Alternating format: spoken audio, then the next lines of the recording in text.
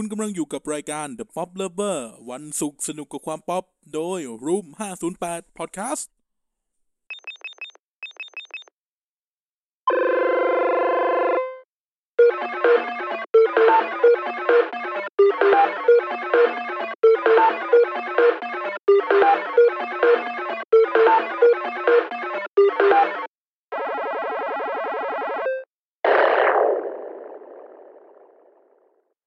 แรงใดในโลกเสมอได้แรงกรรมไม่มีพบกับเรื่องเล่าชาวเมืองโดย The Pop Lover อาจารย์ยอดเหรอวะ อาจารย์ยอด ช่วงนี้รายการที่ติดอาจารย์ยอดกันสวัสดีครับท่านผู้ฟัง สวัสดีครับ พบกับอาจารย์ยอดไม่ใช่ นี่คือ The Pop Lover ครับวันศุกร์สนุกกับความป๊อปนะครับกลับมาพบกับทุกท่านอีกครั้งหนึ่งนะครับตอนแรกที่นี่จะงดละงานเยอะแต่ว่าก็คิดในใจว่าเฮ้ยแต่อาทิตย์นึงก็ได้ต้องเจอเพื่อนหน่อยเดี๋ยวช้อปปิ้งยังเหงาครับผมนะครับดีครับก็กลับมาพบกับทุกท่านแล้วนะครับทุกวันศุกร์นะฮะจัดไปแบบเบิ่มๆใช่แล้วคือลืนก็ช่วงนี้ก็ช้อปปิ้งย้ายงานช่วงนี้งานเยอะสารพัดนะครับไหนจะเรือดำน้ำไหนจะหาเหวอะไรใช่21 วันนะอยู่ใต้น้ำได้21 วันเฮ้ยนานอยู่นะให้คนอื่นเกรงใจแล้วเขาเกรงใจไหมล่ะไม่มีใครเกรงใจเลยไม่มีใครเกรงใจกูเลยกูแนะนำเลย21 วันใช่ไหมพาลุงพลไปอยู่นั้นด้วยเฮ้ยไม่ได้ถ้าลุงพลไปเดี๋ยวเขาจะเห็นเรือดำน้ำทำไมนักข่าวเต็มเลยได้ใช่ป่ะครับนะครับวันนี้ก็ป๊อปโลเวอร์ก็จะต้องนั่งพูดเรื่องปัญญาอ่อนกันไปก่อนสัก10 20 30 นาทีแต่ว่าด้วยความที่ช่วงนี้ไฮกันมากมิดในเรานี่คือแบบบ้านวงสุดยอดแล้วอะแบบพูดถึงเรื่องนี้มันมากนั้นแล้วเนี่ย10 นาทีแรกเราจะอุทิศให้กายกับสุดยอดแฟนกิ๊กภาพยนตร์หรือตัวละครแบทแมนผมเนี่ยไม่รู้แค่ว่ามันมีออกมาแต่ยังไม่ได้ดูไม่ได้อะไรเลยนะเห็นก็นะ DC แฟนโดมอะไรสักอย่างใช่ไหมแล้วให้กายมาอธิบายฝั่งเกิดอะไรขึ้นแบทแมนนี่อะไรยังไงโรเบิร์ตอะไรเนี่ยเลวานดอฟสกี้โรเบิร์ตที่น้อยโรเบิร์ตเลวานดอฟสกี้ไม่ใช่เขาได้แชมป์ด้วยไบเอร์นมิวนิกครับคุยเรื่องอะไรกันนะแบทแมนตกลงคุยเรื่องแบทแมนใช่ไหมครับผมโอเคต้องเล่าอย่างนี้ก่อนครับว่าคือวันเสาร์ที่ผ่านมาของประเทศไทยเนี่ยก็คือมันจะมีงานที่ชื่อว่า DC Fandom นะครับผมก็คือมันเป็นงานแบบเป็นการที่แบบDC Comic นะครับเขาแบบมีอะไรมาปล่อยของกันในงานอย่างนี้นะครับผมไม่ว่าจะเป็นทั้งเกมการ์ตูนอะไรพวกเนี้ยทำไมวะหยอกตอนแรกมึงหักกูอย่างนี้เลยตอนแรกเตรียมกันว่าตอนนี้มีเรื่อง DC แบทแมนซูไซด์สควอดไม่ฟังไม่พูดแล้วตัดแก้กูไม่มึงพูดไอ้กายอะไรเงี้ยตอนแรกคิดเตรียมกันไว้อย่างนี้เมื่อวานแต่ว่าโอเคอันนี้ได้เล่นแล้วสบายใจเชิญคุณต่อกูกระชากคอเสื้อเลยยังไงก็คือแบบมันเป็นงานคล้ายๆว่าเป็นคอมิคคอนครับแต่ด้วยสถานการณ์โควิดด้วยแหละครับส่วนหนึ่งเขาเลยแบบเป็นการสตรีมมิ่งในแบบในอินเทอร์เน็ตอย่างเงี้ยครับผมแล้วก็ดูแล้วก็แบบเขาจะมีพาเนลงานแบบอันนี้เดี๋ยวแบบตามเวลานี้เขาจะประกาศตัวเกมตัวนี้นะครับแล้วก็นู่นนี่นั่นหนังตัวนี้นู่นนี่นั่นแล้วก็ไฮไลท์ของงานก็คือไม่พ้นภาพยนตร์เรื่อง The Batman นะครับผมเดี๋ยวกายขอไล่ทีละสเต็ปก่อนแล้วกันเขาก็มีการเปิดตัวเกมใหม่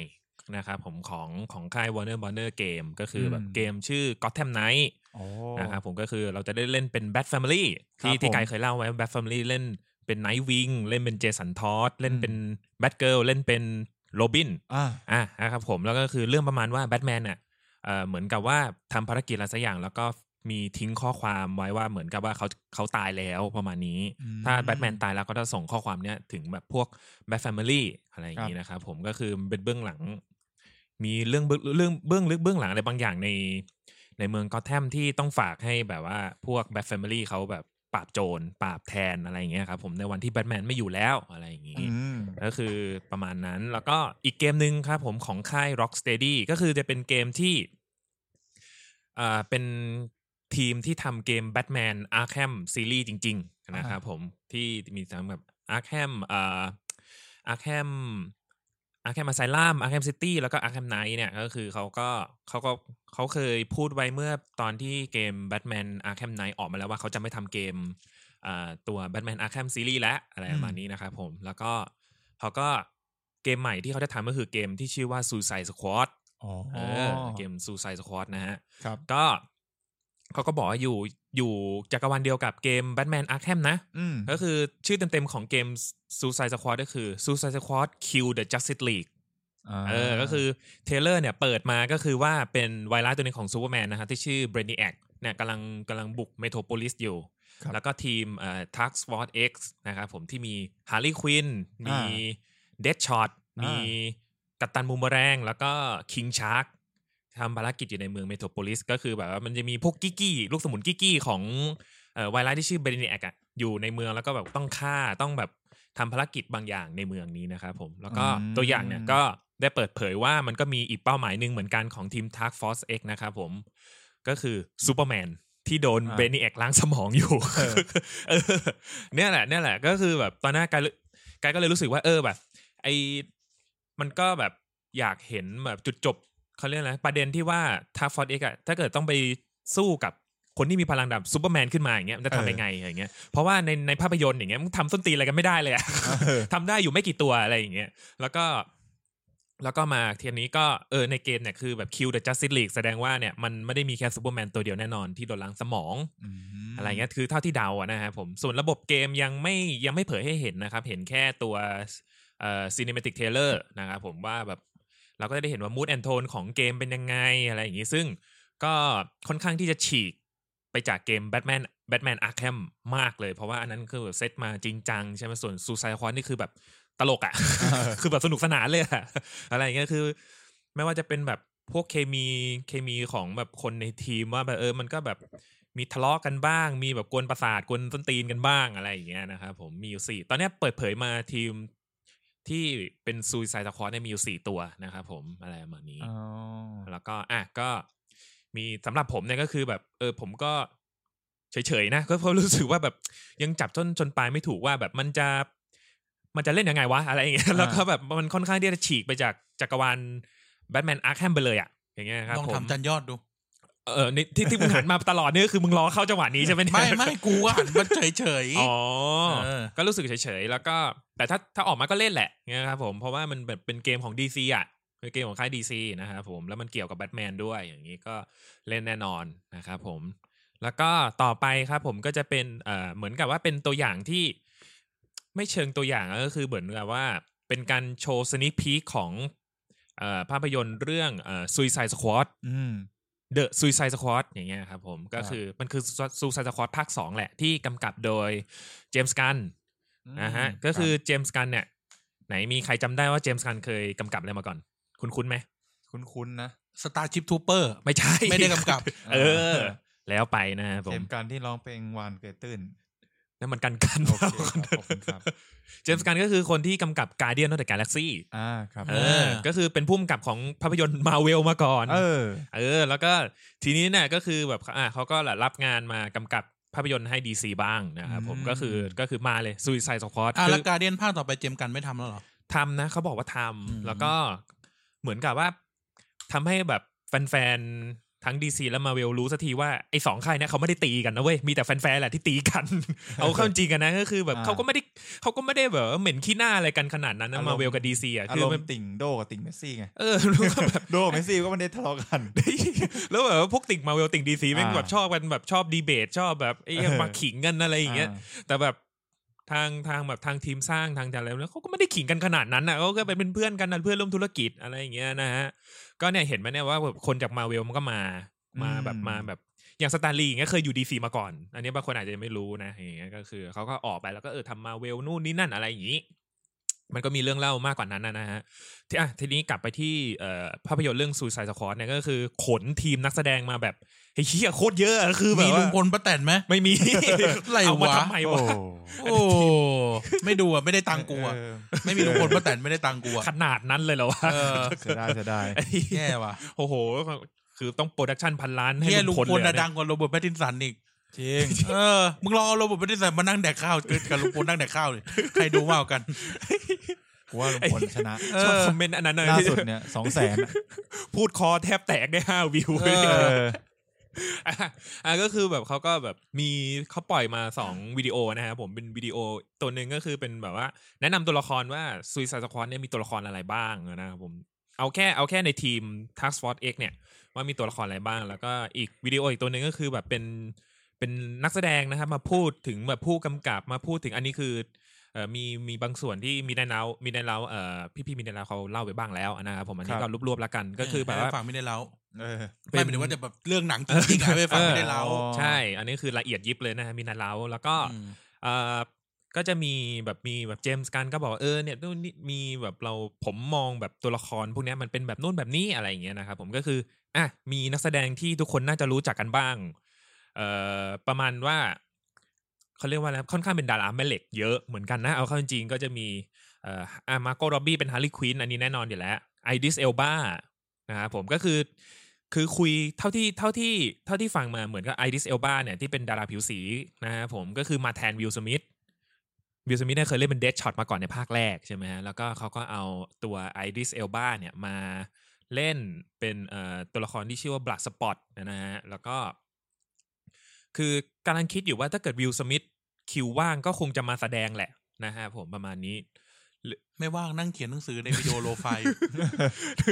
ไปเสิร์ชวิลสมิธโลไฟล์ควอรันทีเพลย์ลิสต์เป็นวิลสมิธที่หน้าไม่เหมือนวิลสมิธอ่ะนั่งเขียนนั่งทำกันบ้านอยู่แล้วก็มีก็จะแบบตัวละครจากทีมเก่าก็จะมีริกแฟกก็คือนำแสดงโดยโจคินดาแมนนะครับที่เขาเล่นเป็นพระเอกอัลเตอร์คาร์บอนภาคซีซั่นแรกแล้วก็แล้วมีวิโนนาไม่ใช่ดิวิโนนาเดวิสเกือบบอกเลยวิโนนาไรเดอร์ไม่ใช่วิโนนาเดวิสอยู่บ้านวิโนนาเดวิสนะครับก็เล่นเป็นอเมดาวอลเลอร์คือเป็นหัวหน้าทีมนะครับผมเป็นเจ๊ที่แบบว่าถ้ามึงไม่ทำตามคำสั่งกูจะกดระเบิดในคอมึงอะไรอย่างเงี้ยก็จะเป็นบทนั้นเหมือนกันนะครับผมแล้วก็มีนักแสดงใหม่ที่หลายตัวเลยเนี่ยเป็นนักแสดงจาก Marvel Cinematic Universe ก็คือแบบเจมส์กันไปพามาอย่างเงี้ยนะครับผมมีเบนเอฟเฟกต์ไม่ใช่โอ้ลมเสียเลยไม่ดูไม่ได้ตังกูแล้วมีไมเคิลรูเกอร์นะที่เล่นเป็นยอนดูที่เล่นเป็นยอนดูคือแบบเดี๋ยวแป๊บนึงกูอยากจะเปิดรูปให้พวกมึงดูมากเลยคือชุดตัวละครใน Suicide Squad อ่ะแม่งแบบผู้ชายผู้หญิงคือแบบไมเคิลรูเกอร์ที่คือเขาเรียกว่ามันไม่ได้แบบจะว่าไงดีชุดแม่งจุนดีเบียวมากอ่ะคือแบบว่าแม่งออกมาจากหนังสือการ์ตูนเลยยังไงอย่างนั้นเลยเว้ยอย่างเงี้ยก็คือแบบชุดแบบตัวบ้าๆบอๆอย่างเงี้ยอย่างที่เคยพูดกันเมื่อเทปแบทแมนไอ้ตัวนี้ได้พูดป่ะวะหรืออาจจะไม่เคยไอโพกาดอทแมนกูยังไม่รู้จักเลยพวกยอนดูคืออะไรยอนดูไอ้ที่มันเป็นกูแกล้งกูก็ดูการเดียนอยู่กับมึงก็กำลังจะพูดไอ้หัวนั่นเลยหัวโมฮอคอะผิวปากใช่แล้วก็มีแล้วไป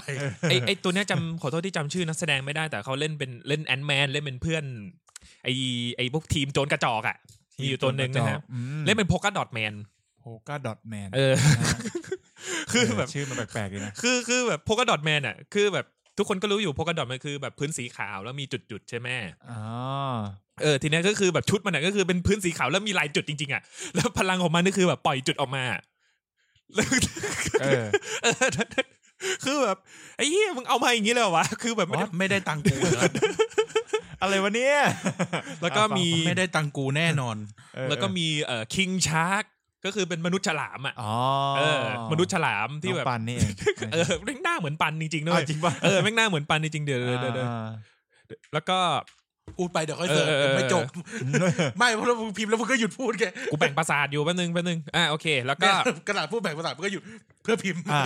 ไม่แน่ใจว่าทุกจำชื่อนักแสดงคนนี้ได้หรือว่านาธานฟิลลอนน่ะกูรู้จักแต่ดิกฟิลลี่ไม่เดี๋ยวนาธานฟิลลอนเขาเคยเล่น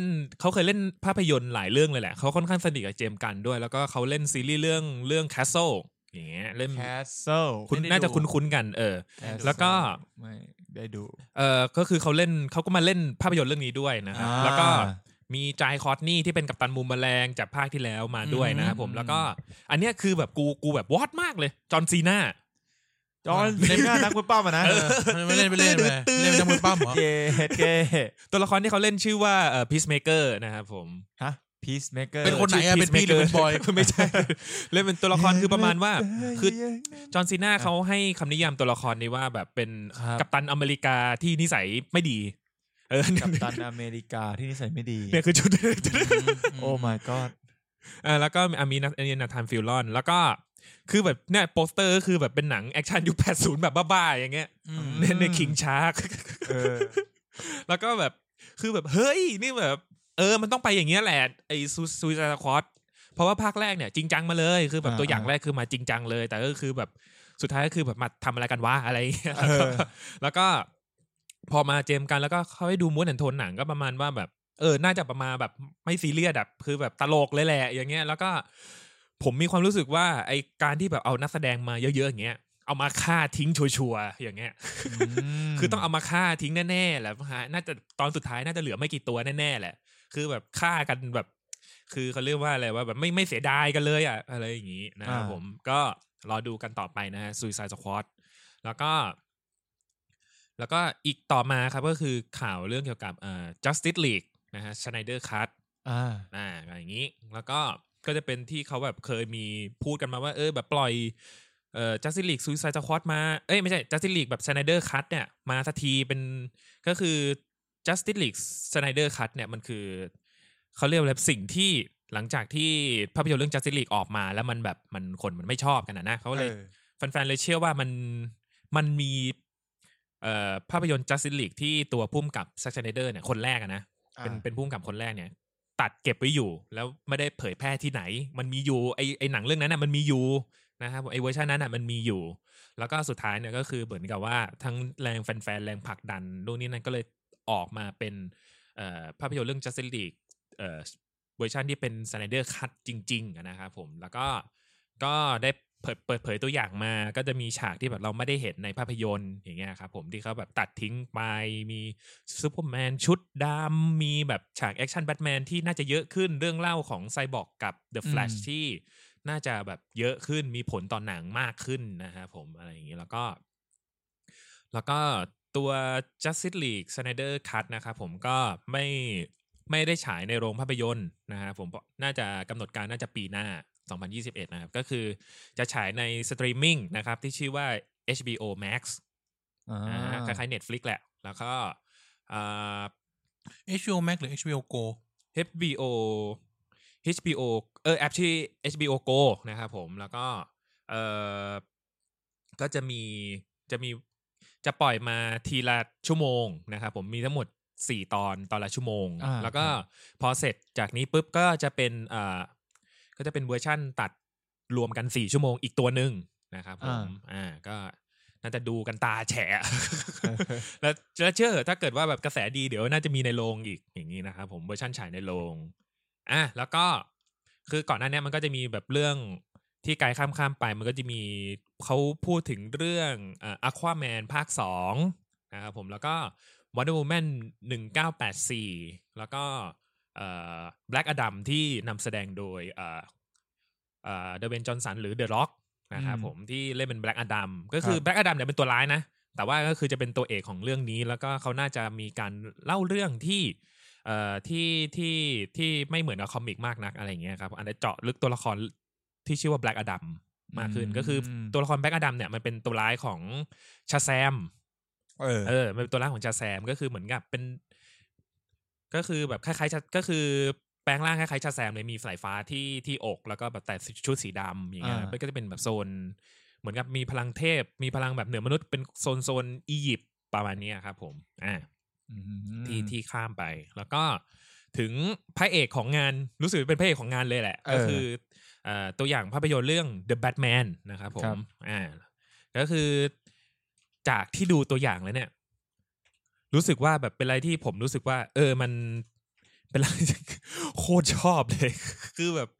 มีความที่แบบผมดูตัวอย่างเนี่ยประมาณแบบ10 รอบได้แล้วเท่าที่นับล่าสุดนะ10 รอบได้นะครับด้วยความที่แบบว่าเราได้เห็นอะไรที่แบบค่อนข้างที่จะเป็นที่น่าพอใจสำหรับผมมากเลยนะครับผมทั้ง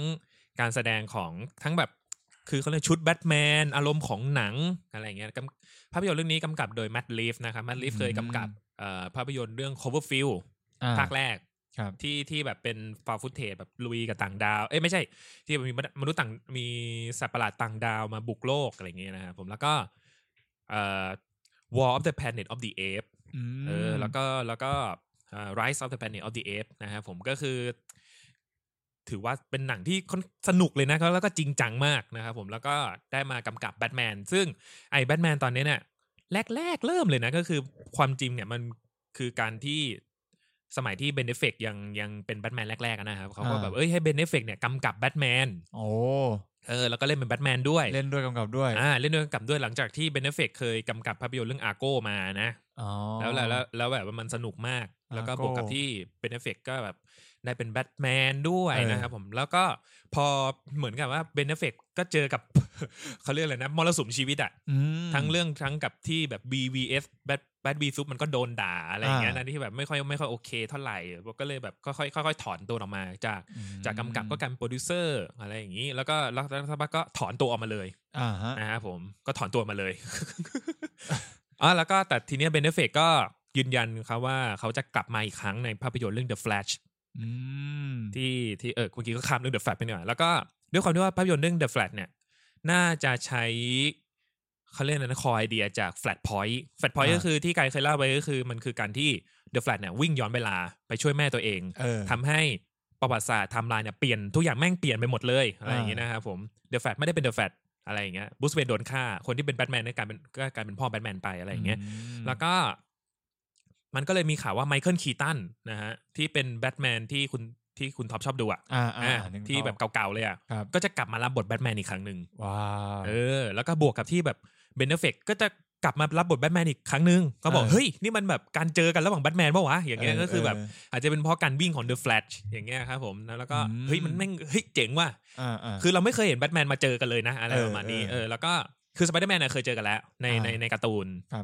แต่ทีนี้ก็จะเป็นข่าวของแบทแมนบ้างแล้วก็ทีนี้เนี่ยเขา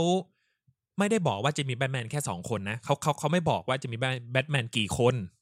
ก็เป็นไปได้อะไรอย่างงี้นะอาจจะมีคริสเตียนเบลอาจจะมีจอร์จคลูนีอาจจะมีวอลคิมเมอร์หรือเปล่าอันนี้ไม่แน่ใจนะครับผมแต่ว่าเบนเอฟเฟกต์กับไมเคิลคีตันมารับบทเป็นแบทแมนใน The Flash แน่นอนไม่แน่อาจจะเป็นแบบว่าเป็นหนังที่แบบปิดฉากกันเป็นแบทแมนของทั้งสองก็ได้อะไรอย่างเงี้ยนะแล้วก็โรเบิร์ต แพตตินสันก็อาจจะถ้ามาก็ดีอะไรอย่างเงี้ยถ้ามาก็อาจจะดีแล้วเพราะว่าคือทิศทางของหนัง DC มันก็จะเปลี่ยนไปนะครับผมดูก็แบบดูตัวอย่างจากแบทแมนตัวนี้ได้เลยว่ามันแทบจะไม่เกี่ยวกับพวก DCEU แล้วหรือ DC Extended Universe เนี่ยพวกก็จะแบบดูแล้วล่ะไม่มารวมกับพวกซูเปอร์แมนไม่รวมกับAquaman Wonder Woman แน่นอนอ่ะคือถ้าทุกคนได้ดูตัวอย่างน่าจะดูแบบ mood and tone ออกได้เลยนะครับผมก็จะมีตัวโรเบิร์ตแพตตินสันเป็นแบทแมนในตัวอย่างนะครับผมแล้วก็มีพอลดาโนกายไม่ค่อยได้ดูหนังเขาไม่เคยเลยไม่เคยดูหนังเขาเลยนะครับผมแต่ก็เขาแสดงเป็น The Riddler ซึ่งน่าจะเป็นตัวร้ายหลักของ The Batman เลยนะครับ The Riddler ก็คือที่เคยเล่าไปก็คือจะเป็นแบบเป็นอาชญากรที่แบบว่าชอบแบบเขาเรียกว่าไงใช้คำถามตั้งแบบมีปริศนานะผมมาคอยแบบป่วนแบทแมนตลอดปัญญานี่รันกุลเหรอไม่ใช่ปริศนาฟ้าแลบเป็นเดอะริดเลอร์นะครับผมแล้วก็มีจำนักแสดงผู้หญิงคนนี้ไม่ได้เป็นแคทวูแมนนะครับผมมีแคทวูแมนด้วยแล้วก็มีเจฟฟรีย์ไวท์จากซีรีส์ Westworld นะครับผมมาเป็นจิมกอร์ดอนก็เป็นจิมกอร์ดอนที่เป็นผิวสีนะฮะที่ทุกคนแบบจะบอกโวยวายอะไรกันก็ไม่แน่ใจเหมือนกันแล้วก็มีโคลินฟาเรลนะครับเล่นเป็นเพนกวินชู3 นิ้วป่ะไม่ใช่เพนกวินเดอะเพนกวินนะฮะเล่นเป็นเดอะเพนกวินก็คือแบบมาเป็นมาเฟียเลยนะครับคือความจริงเพนกวินในการ์ตูนมันก็เป็นหัวหน้าแก๊งมาเฟียแหละแต่ว่า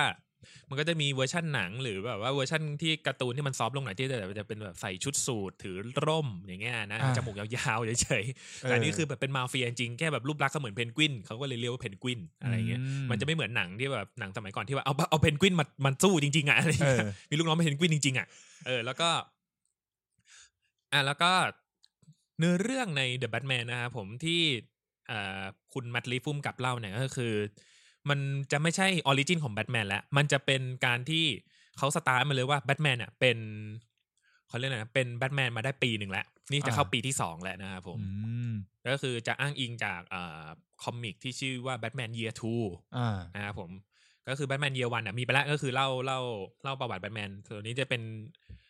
แบทแมนเยียร์2นะครับผมก็คือจะเล่าว่าปีที่2ของการเป็นแบทแมนเกิดอะไรขึ้นบ้างอย่างนี้แล้วก็คือประมาณว่าแบบไอ้ปีที่ผ่านมากูกระทืบโจรมาตลอดอะไรเงี้ยจนกระทั่งเนี่ยพอกำลังจะครบปีที่2มันจะเริ่มมีวายไลท์ที่แบบว่าไอ้เหี้ยไม่ปกติละจะไม่ใช่โจรกระจอกแล้วอย่างเงี้ยจะเริ่มเป็นแบบซุปเปอร์วายไลท์จะเริ่มมาแล้วแล้วแบบแบทแมนแบบกูกระทืบโจรมาตลอดกูพอกูมาเจออย่างเงี้ยกูต้องทำไงวะอย่างเงี้ย แล้วแบบแบทแมนจะเริ่มสู้กับอะไรที่มันใหญ่ขึ้นเรื่อยๆนะครับผมพอย่างเข้าปีที่2ตัวร้ายคือลือนั่นเองเป็นตัวร้ายที่แบบพิเศษมากขึ้นที่ไม่ใช่แค่โจรกระจอกแล้วจังหวะเข้าอยู่ใช่ไหมจังหวะเข้าอยู่แล้วก็คือดูจากตัวอย่างแล้วก็ดูจากการแสดงของโรเบิร์ต แพตตินสันแล้วเนี่ยก็แสดงให้เห็นเลยว่าเขายังแยกบุคลิกแบทแมนกับบรูซเวย์นไม่ออกเนี่ยนะผมเพราะว่าก็จะเป็นบรูซเวย์นที่แบบทุกทีเราจะเห็นบรูซเวย์นที่แบบดูคูลดูแบบว่าเป็นเศรษฐีเพลย์บอยใช่ไหมแต่แบบในตัวอย่างก็คือยังเป็นคนที่แบบว่ายังดูอึมครึมดู ในมินาลาบอกดูอีโม จะดูอีโมหน่อยนะครับผมแล้วก็บวกกับโทนหนังด้วยแหละแล้วก็เขาเรียกว่าอะไรอย่างที่กายเคยบอกก็คือแบบความจริงแบทแมนตัวละครแบทแมนเข้ามาในชีวิตของบรูซเวย์นตั้งแต่วันที่พ่อแม่เขาถูกยิงใช่ไหมนั่นแหละบรูซเวย์นก็ได้กลายเป็นแบทแมนตั้งแต่ตอนนั้นแหละแต่ทีนี้เนี่ยพอเขาต้องเป็นแบทแมนไปสักพักหนึ่งเขาค่อยที่จะแบบค่อยๆที่แบบสร้างบุคลิกบรูซเวย์นขึ้นมาเพื่อที่จะหลอกทุกคนว่ากูเป็นมหาเศรษฐีเพย์บอยนะกูแบบผ่านเงินเล่นอะไรอย่างเงี้ยเวลาแบบใช้เงินไม่หมดแล้วก็จะแบบโอ้กูเดือดร้อนแน่เลยใช้เงินไม่หมดอะไรอย่างเงี้ยแต่ความจริงเขาเป็นแบทแมนตัวตนเขาเป็นแบทแมนมาตลอดอะไรอย่างเงี้ยนะครับผมก็หนังจะเข้าในปีหน้านะครับผมซึ่งในตัวอย่างเขาก็อธิบายไว้ชัดเจนเลยว่าหลังจากที่ประกาศปีที่จะฉายแล้ว2021นะครับผมแล้วก็ขึ้นข้อความข้างล่างว่าขณะนี้กำลังอยู่ในระหว่างการถ่ายทำบอกว่ามาแน่แต่ยังทำไม่เสร็จยังทำไม่เสร็จเพราะว่าแบบมันก็แบบด้วยสถานการณ์โควิดอะไรอย่างเงี้ยนะครับผมแล้วก็บวกกับที่ถ้าเกิดใครคิดถึงโรเบิร์ต แพตตินสันก็ไปดูก่อนได้เลยในโรงภาพยนตร์ก็คือมีภาพยนตร์เรื่อง Tenet แกก็แสดงด้วยนะครับผมซึ่งมันก็มีข่าวเล็กน้อยอันนี้ทุกคนน่าจะเคยได้ยินกันมาบ้างแล้วที่ในกองถ่าย Tenet ก็คือโรเบิร์ต แพตตินสันก็คือแบบไอ้เหี้ยกองถ่ายTenet แม่งลาไม่ได้ว่ะอย่างเงี้ยนี่ก็หนังโนแลนเลยนะเว้ยกูจะไปแคสบทแบทแมนโรเบิร์ต แพตตินสันก็เลยหนีเว้ยแบบลาแบบโกหกไปแคสบทแบทแมนอะไรอย่างเงี้ยพอแบบเหมือนจะกลับมามั้งแล้วแบบคริสโตเฟอร์โนแลนก็ไปถามโรเบิร์ต แพตตินสันว่าไอ้หนูมึงไปแคสแบทแมนมาใช่ไหม ไอ้เหี้ยแล้วแบบมึงกำลังจะหนีพุ่มกับที่เขาเคยกำกับหนังเรื่องแบทแมนมาก่อนเขาจะไม่รู้เลยเหรอวะอะไรประมาณนั้นครับก็เขาเรียกว่าอะไรนะก็ DC Fandom ครึ่งแรกมันจะมีอีกครึ่งหลังในเดือนหน้านะครับผมที่แบบจะเล่าเรื่องคอมิกกับซีรีส์ประมาณนี้ส่วนตัวนะมึงยิ้มอะไรไม่คือกูไม่รู้จะพูดเหี้ยอะไรกูไม่รู้เรื่องตอนนี้มี2อย่างมี2อย่างมึงเล่าให้จบกูให้พูดครึ่งหลังกูยิ้มโอเคก็DC Fandom ก็ประมาณนี้ครับที่เขาปล่อยมาประมาณนี้มึงไม่ต้องหันมาคือกูไม่รู้เรื่องกูนึกว่ามึงยิ้มตัวอย่างแบทแมนกูยังไม่ได้ดูเลยมันพูดเหี้ยอะไรวะกูก็ไม่รู้หรอกนึกออกมั้ยกูแค่เห็นหน้าไอสัตว์แวมไพร์เป็นแบทแมนกูรู้แค่เนี้ยกูเลยกูไม่พูดอะไรกูก็ไม่รู้เรื่องกูก็มองกายก็อึมไปเรื่อยๆนะกูมองยิ้มอะไรวะอมยิ้มอะไรวะไอ้เหี้ยที่กูมีโอเคนั่นคือเรื่องแรกเรื่อง2คือตอนแรกบอก10นาทีไอ้เหี้ยข่าวงานเดียวแม่งเล่นเป็นครึ่งชั่วโมงที่น่าสนใจก็คือว่าแม่งเป็นครึ่งชั่วโมงที่กูไม่รู้เรื่องเว้ยแล้วกูก็นั่งฟังได้เพลินๆกูก็นั่งฟังไปเรื่อยคือคนฟังก็จะไอ้เหี้ยนี่หายไปไหน10กว่านาที20นาทีไม่พูดเหี้ยอะไรเลยก็กูไม่รู้เรื่องกูให้เพื่อนพูดไปเพราะกูไม่รู้กูจะได้รู้พร้อมมัน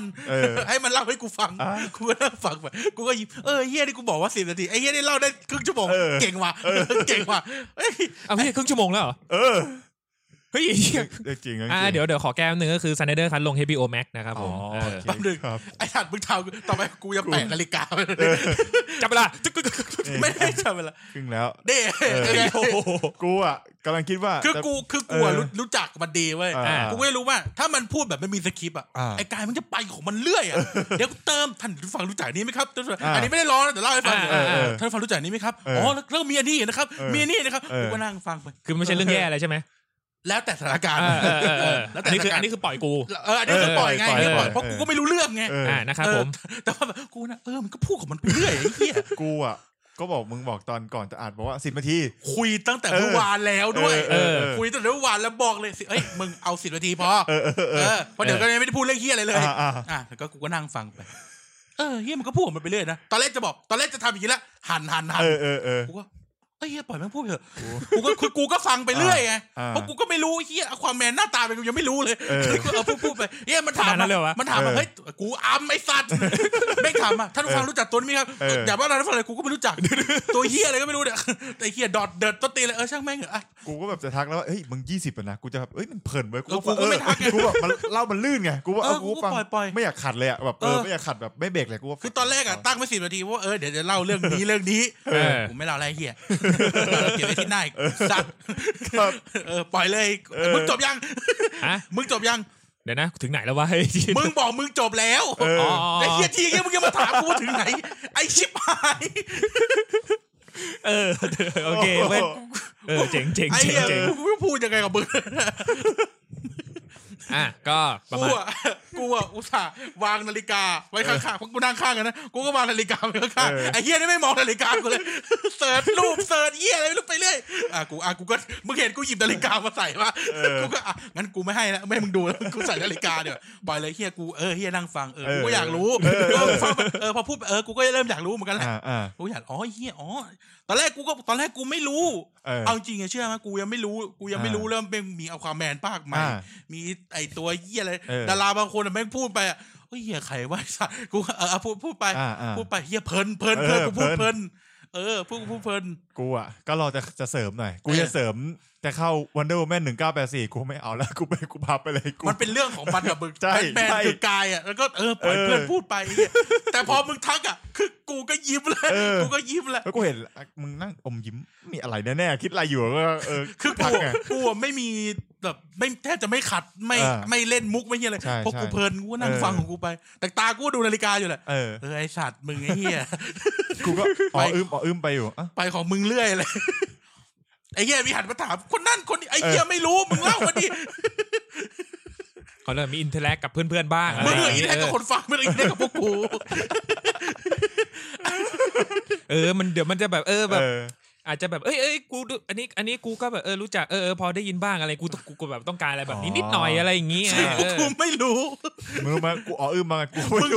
ตอนก่อนเข้ารายการมึงยังด่ากูเลยเฮ้ยมึงดูตัวอย่างเป็นเพื่อนกูหน่อยดิจะได้คุยกับกูไม่ดูมึงก็เล่าสิมึงยังด่ากูเลยทีนี้หันมาถามเฮ้ยมึงไม่รู้จริงเหรอก็คุยกันอยู่ว่าไม่รู้คือที่อยากให้ดูเพราะแบบอยากแบบคนที่แบบไม่ได้สนใจไงมันจะเป็นยังไงก็เนี่ยเป็นก็แบบดูคนไม่สนใจมาดูไงกูดูแล้วนี่ต้องเป็นคนนี้กูคือเข้าใจแต่คืองานมึงก็ต้องคีปคาแรคเตอร์กันหน่อยนี่คือคนกิ๊กไอ้ท็อปคือคนดูเฉยกูคนไม่ดูไงต้องมีคีปคาแรคเตอร์กันหน่อยดูแล้วดูบาลานซ์เนาะเฮียสมมตินี่พูดกันคุยกันสนุกเนี่ยสมมติถ้ากูดูนะมึงจะไม่ได้พูดเลยเพราะกูก็เฮ้ยเฮียแม่งจะพูดใช่ไหมมึงก็พูดแหละมึงจะโดนกูเติมไม่มึงจะโดนกูเติมแปลกๆกูก็เลยมันเป็นข่าวเว้ยแล้วมันเป็นแบทแมนเราเพิ่งทำตอนแบทแมนปล่อยเลยกูนั่งเพราะว่ากูยิ้มแล้วไอ้เหี้ยกูยิ้มแล้วชอบดีเพลินไอ้เหี้ยท็อปไม่ทักกูก็จะผ่านไปเรื่องอื่นเลยกูหาจังหวะเข้าไม่ได้กูจะเข้าไงวะไม่ได้วะไอ้เหี้ยนั่งกินข้าวยังเตรียมเรื่องนั้นกันอยู่เลยไอ้เหี้ยนี่ไม่ฟังส้นตีนเลยเล่าเรื่องแบทแมนไปก่อนชอบชิบหายเลยอันนี้คือไม่ได้ด่ากันนะแต่ที่ชอบนี่คือชอบแล้วก็ไปของมันเรื่อยเว้ยดีก็เขาเรียกว่าอะไรก็จบที่ตัวอย่างแบทแมนนะครับผมซึ่งก็โอ้โหเปรมปีนะครับผมสำหรับผมที่อยู่เป็นคนที่อันนี้กูเข้าแล้วเนาะที่บอกผมเป็นคนที่อยู่ในทีมที่แบบผมไม่อะไรกับโรเบิร์ต แพตตินสันเลยในการรับบทเป็นแบทแมนนะครับผมแล้วก็ผมโอเคด้วยซ้ำเพราะหลังๆเนี่ยผมมารู้ว่าเนี่ยเขาก็ไม่ค่อยชอบบทเอ็ดเวิร์ด ทวายไลท์เท่าไหร่นะเพราะว่าเขาบอกว่ามันเป็นบทที่แบบเขาดังเพราะเขาหล่อเฉยอ่ะเอ็ดเวิร์ดแป้งเปียกไม่ใช่ไปเบิร์ดแป้งวอกหน้าวอกแวมไพร์หน้าวอกแวมไพร์เรืองแสงอ่ะโดนแน่สัตว์ทัวลงแน่เหี้ยแล้วก็กูแล้วก็คือแล้วก็ยังไม่จบเลยก็ปล่อยมันปล่อยมาพูดหลังๆเนี่ยเขาก็แบบว่าเล่นหนังนอกกระแสเยอะอย่างเงี้ยแล้วแบบเล่นหนังนอกกระแสเล่นหนังไม่ดังคือเขาเล่นเป็นหนังที่แบบเขาเรียกเมธอดอ่ะคือแบบเป็นเมธอด acting อ่ะก็คือแบบว่าคือแบบการแสดงแบบเข้าถึงตัวละครอะไรอย่างเงี้ยหนังแม่สอดไม่สอนแล้วว่าเมธอดเป็นก๊อปโอเคหนังแม่สอดมึงต้องเดินไปโจทย์ก่อนนะว่ามึงอยากได้เรื่องอะไรเดี๋ยวเขาจะข้าไปเอาแผ่นมาให้มึงฟังอย่าด่าผมคนตื่นเช้านอนไวโอเคต่อเลยอะไรอย่างเงี้ยคือที่มันทำแบบไม่ได้ผิดอะไรเลยแต่แม่งมันมากตอนเอามาร้องกันทีหลังว่าเมื่อคืนคุยกันเฮ้ยวันนี้เลิกเร็วๆนะจะได้กลับบ้านไปนอนรีบรวบเดี๋ยวไปคุยกันตอนท้ายนู่นไอ้เหี้ยซัดตุ๊กไอ้กูก็ชอบไงก็เอาเหี้ยพูดเหี้ยอะไรก็พูดพออันนี้สมมุติตลกนะแต่แกพอด่าปั๊บแม่งจะกลับมาพูดต่อโคตรเหี้ยเลยโคตรคีบอ่ะไอ้เหี้ยโชว์มัสโกออนโกรธขอควายจะมาแล้ว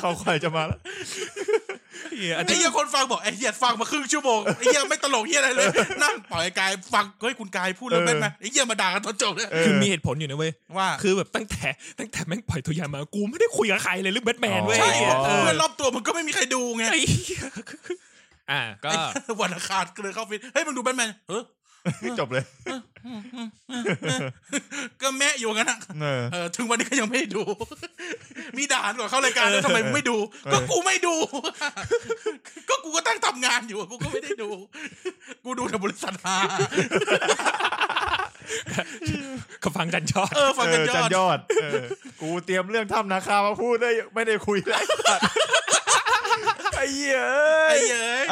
ต่อไปกูจะซื้อไอ้เนี่ยมึงเคยเห็นว่านาฬิกาแดงๆอ่ะวางตั้งไว้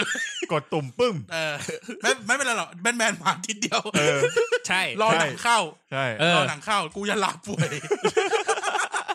กูอยากดูที่พวกมึงจะจัดการกันยังไงก็ครับผมเดี๋ยวแบทแมนถ้ามาดูในโรงแล้วก็ดู IMAX แน่นอนจบครับเชียบไอแม็กเครื่องจะเสียไหมไอชัดตอนนี้ฉายดิจิตอลแล้วไอ้เหี้ยโคตรเหี้ยเลยไอ้เหี้ยตอนแรกเลยชวนไอ้ท็อปเล่าเรื่องไอ้เนี่ยเรื่องโอนเงินกันตะเกียไอ้เหี้ยเลยไอ้ชัดไอ้เหี้ยมึงโอนคืนกูเลยอ่ะก่อนจะเข้าเรื่องยังไงก็ต้องเล่าเดี๋ยวมันคาใจครับไอ้เหี้ยท็อปมึงนอนดึกแล้ววันเนี้ยอะไรจ้างมันนั่นอะไรจ้างมันเพลินมันไม่มีใครในโลกเนี้ยในโลกแก๊งเราเนี่ยที่มันจะเล่าเรื่องแบทแมนได้เท่าไอ้กายแล้วนั่นก็ปล่อยมันพูดไปเป็นสิ่งที่เราควรทำนับถือเป็นโคตรมันเลยคุณนับถือแม่งเวลามันพูดตัวเหี้ยเฮ้ยตัวเนี้ยรู้จักไหมไม่รู้กูก็เลยฟังไงมึงอธิบายกูต่อไม่ต้องมาถามมึงอธิบายกูก่อนอ๋อลิตเลอร์ตัวชอบตั้งคำถามอะไรเงี้ยเล่าไปเลยเพราะกูไม่รู้กูไม่รู้กูเก็ตเว้ยหรือแบบไอ้เหี้ยเดดช็อตกูเหี้ยที่ชีวิตกูรู้จักแต่เอ็กช็อตโอ้โหไอ้หนุ่มกูเห็นเด็กร้านเกมหลังรามก่อเบาะด่างกระโดดกูไม่เคยแม้แต่เข้ามาในหน้าเว็บเลยนะเอ็กช็อตกูไม่เคยเข้าไปหน้าเว็บเลยด้วยเคยเล่นอยู่กูไม่เคยเล่นเลยกูแบบห่างไกลมากเลยอ่ะคำจนเงินแตกเลยสัตว์โอนเงินตอนนี้ไม่มีอะไรพีคตัวแบทแมนแล้วจริงแน่นอนกูโก้โคตรชอบเลย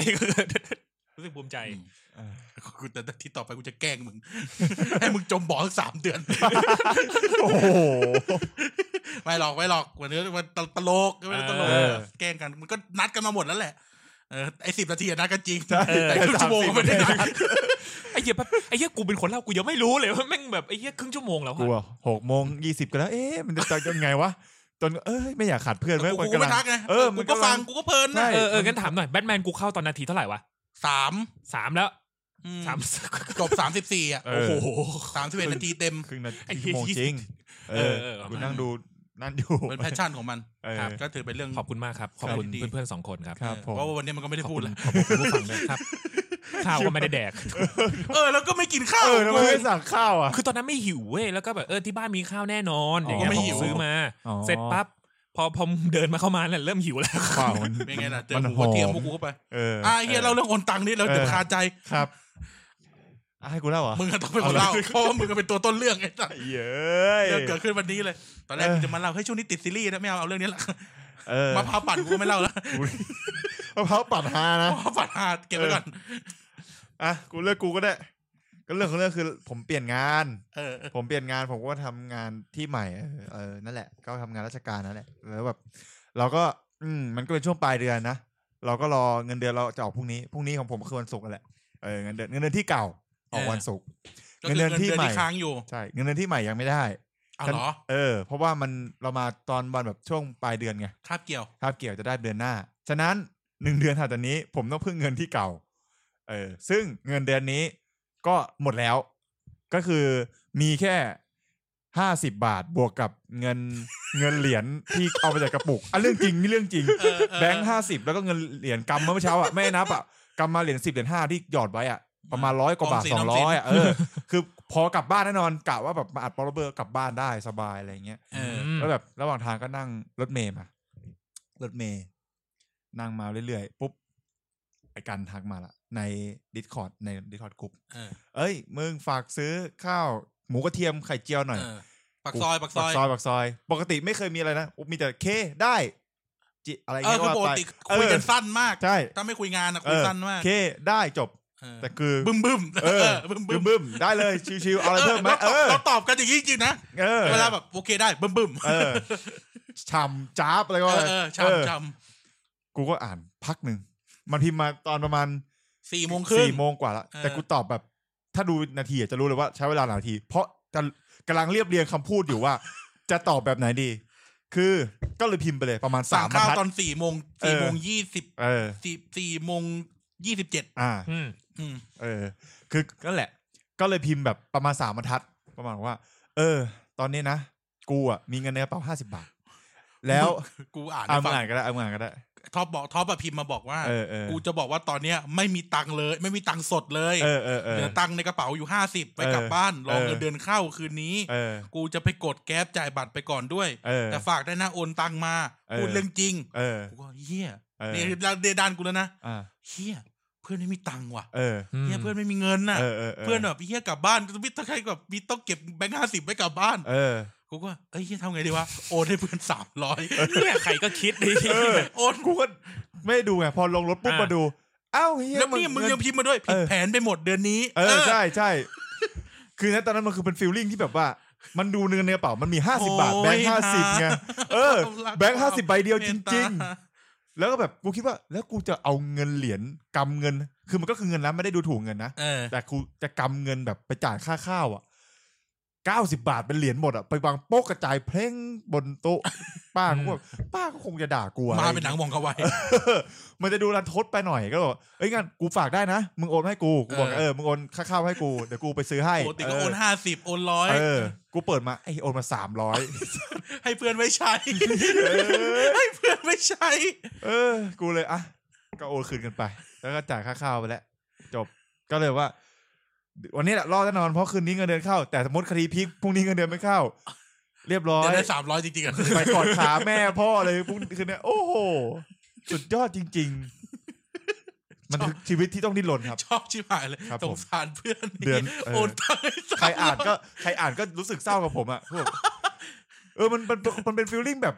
กูจะพูดยังไงให้มันเข้าใจวะเปิดประตูเข้ามามึงโอนมาทำไมมา300กูว่าเฮียมึงบอกมึงไม่มีตังค์ไม่ใช่เหรอผมไม่มีตังค์สด50 บาทเนี่ยคือมันพิมพ์ไม่หมดไงแล้วบอกว่าแล้วกูบอกจะพูดยังไงวะคือไม่รู้จะอธิบายเรียบเรียงยังไงแต่แบบเรียบเรียงด้วยความรู้สึกจริงตอนนั้นเลยคิดอะไรก็พูดไปตอนนั้นกูก็รู้สึกกูอย่างนั้นจริงๆต้องพูดด้วยมึงแล้วกูอ่านไปแล้วรอบนึงนะเว้ยกูส่งดีไหมหรือกูจะบอกว่าเคแล้วกูก็เอาเงินเหรียญไปโปะให้ป้าเลยแล้วกูก็มึงจ่ายคืนมาใช่ไหมก็จบใช่ไหมจริงๆก็ทำได้ก็ปกติก็ทำกันกูก็คิดเยอะไปอีกว่ากูจะเอาเงินเหรียญไปโปะให้ป้าแล้วป้าจะยังไงอะไรเงี้ยกูไปพูดแบบนี้ไงเวลาแบบคือถ้าเรามีเวลามันมาสังเกตได้เลยเวลาคนเรามันมีเงินแบบเป็นแบงค์ใหญ่ๆมันจะไม่คิดอะไรหรอกมันจ่ายง่ายพอเรามีเงินน้อยๆในตัวมันจะคิดเยอะมีน้อยเสียยากมีมากเสียง่ายเสียน้อยเสียยากเสียมากเสียง่ายนั่นแหละอารมณ์นี้เลย ส่วนกูก็ไอ้เหี้ยเอมพัตตี้เพื่อนมากไอ้เหี้ยเพื่อนลำบากว่ะไม่มีตังค์กลับบ้านลุงนี้กูกำตังค์300นั่งซี่กลับบ้านอะไรเมื่อกี้กูก็คิดอย่างนั้นแหละไม่ต้องอัดรายการอะไรเงี้ยโอนตังค์ได้300ไอ้อย่างเหี้ยโอนตังค์ให้300ปุ๊บแล้วเราก็ไม่เห็นท็อปอีกเลยใช่ไม่ต้องเจอกูเลยโอ้ยมึงโลภน้อยเนาะคนมักน้อยมึงไม่ยืมกูสัก1,300 แต่จากการที่แบบเอาเหรียญเยอะๆไปจ่ายร้านข้าวอะไรอย่างเงี้ยกูจะเจอแต่แบบอุ้ยดีจังเลยหนูอะไรอย่างเงี้ยอะไรอย่างงี้แต่ผมอะคิดไปเยอะไงว่าคือกว่าเราจะแบบกำเงินออกมาในกระเป๋าแล้วเนี่ยที่ผมถุงเก็บเหรียญผมเนี่ยมันเยอะแล้วมันก็กำไปคืนบางทีเดี๋ยวแม่งต้องนับเหรียญบาทเผลอๆแบบไม่ถึง90ไม่รู้นับไม่นับมาเมื่อเช้าไงกำมาแบบน่าจะถึง200อ่ะโอ้ถ้ากำเหรียญมาป้าเขาจะบอกกินฟรีไม่ลูกมื้อนี้เนี่ยป้าสงสารเลยคือแบบคือภาพลักษณ์เราไงเราแบบเป็นคนแบบติดแบบภาพลักษณ์แบบเฮ้ยมันต้องแบบดีๆหน่อยไปจ่ายเขาอะไรอย่างงี้แบบนั้นคือหน้าแบบหน้าบางอ่ะหน้าบางครั้นี้เราบอกเพื่อนว่าโอนมาให้กูก่อนค่าข้าวเดี๋ยวกูไปซื้อให้กูคิดว่ามึงโอนมา100ก็ไม่คิดอะไรไงปรากฏดูไอ้ที่300โอนแต่พี่อะไรเพื่อนมีตังค์ขึ้นแท็กซี่กลับบ้านนั่นแหละเรื่องของเรื่องนี่แค่นั้นแต่ถามว่าเส้นเดือนเนี้ยถ้าพรุ่งเนี้ยถ้าคืนเนี้ยไม่ได้ตังค์จริงอ่ะตายแน่พวกเนี้ยไม่รู้เรื่องนั่นแหละครับชีวิตมนุษย์เงินเดือนสั้นๆดึกๆเรื่องเหรียญนึกขึ้นได้เอาเลยสมัยเรียนอยู่ญี่ปุ่นเนี่ยเหรียญเนี่ยมันเป็นอะไรที่ได้ง่ายมากเพราะทุกอย่างจะทอนเป็นเหรียญแบงค์เนี่ยมันเริ่มต้นใน 1,000 เหรียญมันจะคือ1 5 50 100 500ก็จะได้เหรียญมาเยอะมากก็ปกติเราจะใช้เหรียญแบบสมมุติว่าของราคา413 เยนแล้วก็จะเอาเหรียญ1 เยนจ่าย13 เหรียญอะไรก็ว่าไปใช่ไหมไอ้เหี้ยความวินาศก็คือว่าเรียกว่าอะไรความวินาศก็คือว่าจะกลับบ้านคือจะกลับเมืองไทยจะกลับเมืองไทยทีนี้เราก็ไม่รู้ว่ากูจะจัดการเหรียญพวกเหี้ยเนี่ยยังไงพี่บางคนก็บอกว่าเอาไปฝากแบงค์แล้วกดออกมาเป็นแบบกดออกมาเป็นแบงค์เพราะเหรียญมันแลกเป็นเงินไทยไม่ได้อะไรอย่างงี้ใช่ไหมใช่เหรียญใช้แลกอะไรไม่ได้ไม่โจทย์มันไม่ใช่อย่างนั้นโจทย์คือกูมีเหรียญเยอะมากคือวันที่นั่งนับอยู่ในบ้านกูมีเหรียญญี่ปุ่นทุกเหรียญอยู่มัน 7,000 เยนโอ้โหเกือบ 3,000 นับเป็นเงินแล้วเกือบ 3,000 ทุกเหรียญไอ้พวกเหรียญ500เนี่ยยังพอโอเคเพราะเหรียญ100หยอดตู้ได้500แดกข้าวได้เหรียญ1เหรียญ5เหรียญ50หรือใช้ไม่ค่อยได้กูก็เลยนั่งรถไฟความโง่อีกอย่างนึงก็คือไม่รู้ว่าจากเดินแถวบ้านมีธนาคารนี้อยู่กูก็นั่งรถไฟจากบ้านเข้าไปในเมืองโยโกฮาม่าเนี่ยเข้าไปในเมืองเพื่อที่จะเดินไปที่แบงค์แล้วก็เขาก็จะมีตู้ฝากเหรียญมีตู้ฝากเหรียญความจังไรอีกอย่างหนึ่งของตู้ฝากเหรียญในประเทศญี่ปุ่นฝากได้ครั้งละ100 เยนแล้ววะก็เหรียญ100 เหรียญ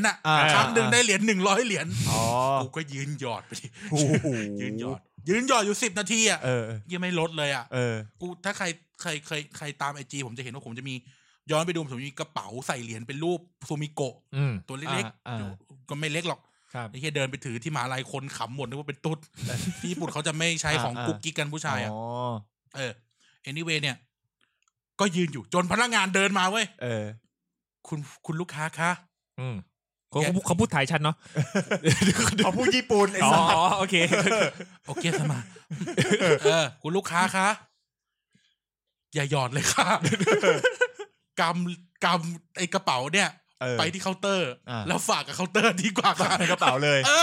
แล้วพอกูเดินไปถึงกูก็ไม่คิดโอเคก็เหมือนแบบเราเอาเหรียญกระปุกออมสินไปฝากคนไทยเปิดออกมาแม่งเอากระเป๋ากูไปเทป้าบลงมีเครื่องนับเหรียญนับได้แม่งทุกอันพร้อมกันมึงไม่เอาเครื่องเฮียได้ติดตรงนี้เราโอ้โหก็ถอนตั้งออกมาทุกวันนี้ยังเหลืออยู่100 กว่าบาท100 กว่าเยนถอนออกมาไม่ได้ไงแบงค์มันต้องใช้ถอนทีละแบงค์พันหล่อนเป็นเริ่มต้นแบงค์พันนั่นแหละครับนั่นคือเรื่องเหรียญครับนั่นแหละยังไงต่อเนี่ยเฮียจะชั่วโมงนึงแล้วเนี่ยเกิดอะไรขึ้นกูบอกแล้วถ้าเมื่อกี้นะ ถ้าเกินครึ่งชั่วโมงกูจะชวนตั้งชื่อตอนเป็นแบทแมนภาค 2นะไม่เล่าเลยสัตว์เลยว่ามึงเอาเรื่องเนี้ยแล้วครูก็พูดตั้งแต่เช้าเฮียสคริปต์ยาวนะเว้ยสคริปต์วันนี้สคริปต์ยาวนะเว้ยไอ้สัตว์กันนัวเลยเนี่ยกูขอโทษไอ้นี่หลับหูหลับตาต่อยไอ้พวกหลับหูหลับตาต่อยอ่ะต่อครับเข้าเรื่อง48 นาทีเฮ้ยเข้าเรื่องนะครับสัปดาห์นี้โอ้ยกูเสียเส้นหัวแล้วเนี่ยเป็นเรื่องปั่นๆในชีวิตมันเป็นเรื่องปั่นๆในรายการวงการนี้เข้าเรื่องสัปดาห์แล้วเราเรื่องอะไรเอ่ย Uncharted ครับผมนะครับ Uncharted นะครับก็สัปดาห์แล้วก็มีคนชื่นชอบกันมากแบบเอ้ยอะไรนะมีส่วนขยายเอลโดราโดแล้วก็แบบชัมบาร่านะครับเป็นซันนี่กับใครวะอนันดานะครับซึ่งไปไม่ถึงด้วย ถึงปะวะถึงดิถึงมีรุ่นพี่ที่คณะอยู่คู่หนึ่งเป็นแฟนกันไอ้ท็อปน่าจะรู้จักเขาก็ไปเที่ยวชัมบาร่าด้วยกันไปชัมบาร่าเนี่ยกลับมากันเลิกกันเพราะชัมบาร่าไม่รู้เหมือนกันอ่ะต้องใส่จะขอทิศนะครับสัปดาห์นี้เราก็จะมาว่ากันต่อถึง2ภาคสุดท้ายของเกมนะครับย้อนไป Uncharted ก็คือวิดีโอเกมของ Naughty Dog นะครับค่ายเดียวกับ The Last of Us ซึ่งก็ถือว่าเป็นแฟรนไชส์ที่ขายได้เยอะมากแล้วก็ทำเงินอย่างมหาศาลสัปดาห์นี้เราพาทุกท่านไปรู้จักกับ2ภาคแรกก็คือDrake Fortune นะครับซึ่งตามหาคุมทรัพย์เอลโดราโดรวมถึงภาคที่2 Among Thieves นะครับซึ่งพาทุกท่านไปรู้จักกับเมืองชัมบาร่าว่าเมืองชัมบาร่าที่ซ่อนอยู่ในภูเขาหิมาลัยนี่มันเนทเขาพาเราแบบแคร็กปริศนาไปยังไงสัปดาห์นี้เนี่ยเราก็จะมากับ2ภาคสุดท้ายก็คือภาคแรกคือ Drake Deception นะครับซึ่งเป็นภาคสุดท้ายของเกม Uncharted ในPlayStation 3รวมถึงภาคสุดท้ายจริงๆของแฟรนไชส์แบบตามไทม์ไลน์หลักนะครับก็คือภาคThief End นะครับซึ่งเป็นหนึ่งในเกมชั้นยอดเยี่ยมแบบ The Triple A ของ PlayStation 4นะครับวันนี้ก็จะพาทุกท่านทำความรู้จักกับเรื่องราวแล้วก็เดี๋ยวเราจะมาคุยกันถึงอะไรนะแก่นหรือ background story ว่าไอสิ่งที่มันเป็นเป็นเนื้อเรื่องหลักของเกมแต่ละภาคเนี่ยที่จริงเรื่องเล่าของมันเป็นอย่างไรเพราะสัปดาห์เราก็พาทุกท่านแหกโค้งมาแล้วเพราะว่าไอ้เหี้ยอะไรนะชัมบาร่าอยู่ในอัฟกานิสถานรวมถึงเดี๋ยวจะพาไปถ้ำพญานาคด้วยถ้าเวลาพอนะครับเพราะว่าแบทแมนได้โฉบพญานาคกูไปแล้วลุงพลกูก็โดนเอาไปด้วยระหว่างที่มันเล่าเนี่ยกูนั่งหาคอนเทนต์ลุงพลครบหมดแล้วนะกูจะอัปเดตว่าคนในกลุ่มเป็นคนในกลุ่มมีอะไรนั่นมีความเคลื่อนไหวยังไงกูชอบเซฟไปหมดแล้วกูจะเล่าแล้วพร้อมเล่าแบทแมนแดวแล้วกูอ้าปากค้างอยู่ก็ต้องไปมอง20ไปแล้ว30นาทีไปแล้วโอเคเพื่อนได้เลยแบทแมนเพื่อนกูไม่ขัดหรอกเพิ่นใช่นั่นแหละนะครับครับผมเราเริ่มกันเลยนะครับเพราะว่าถ้า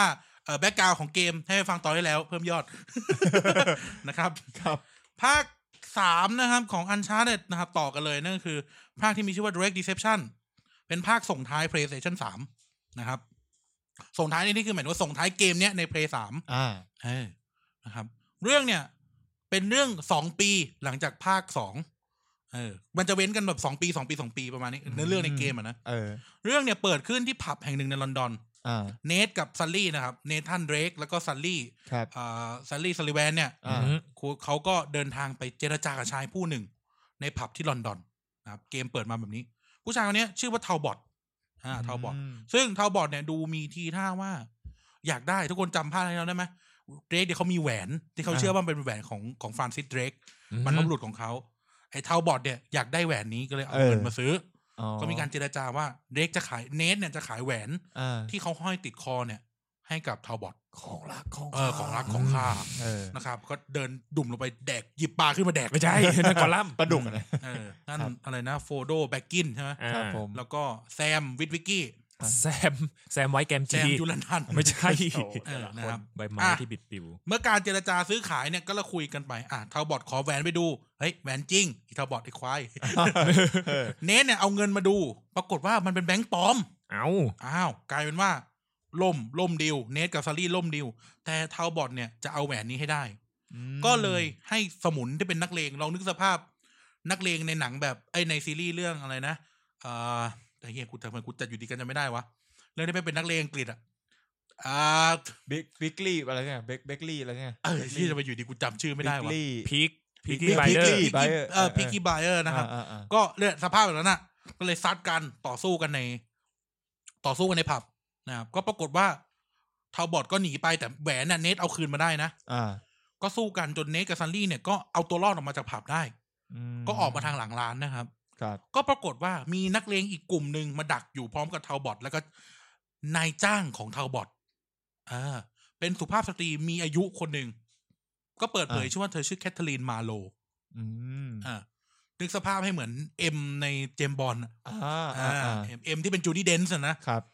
ซึ่งดูเหมือนว่าเธอเนี่ยแคทเธอรีนมาโลเนี่ยจะคุ้นเคยกับซันลี่ซัลลิแวนของเราเป็นอย่างดี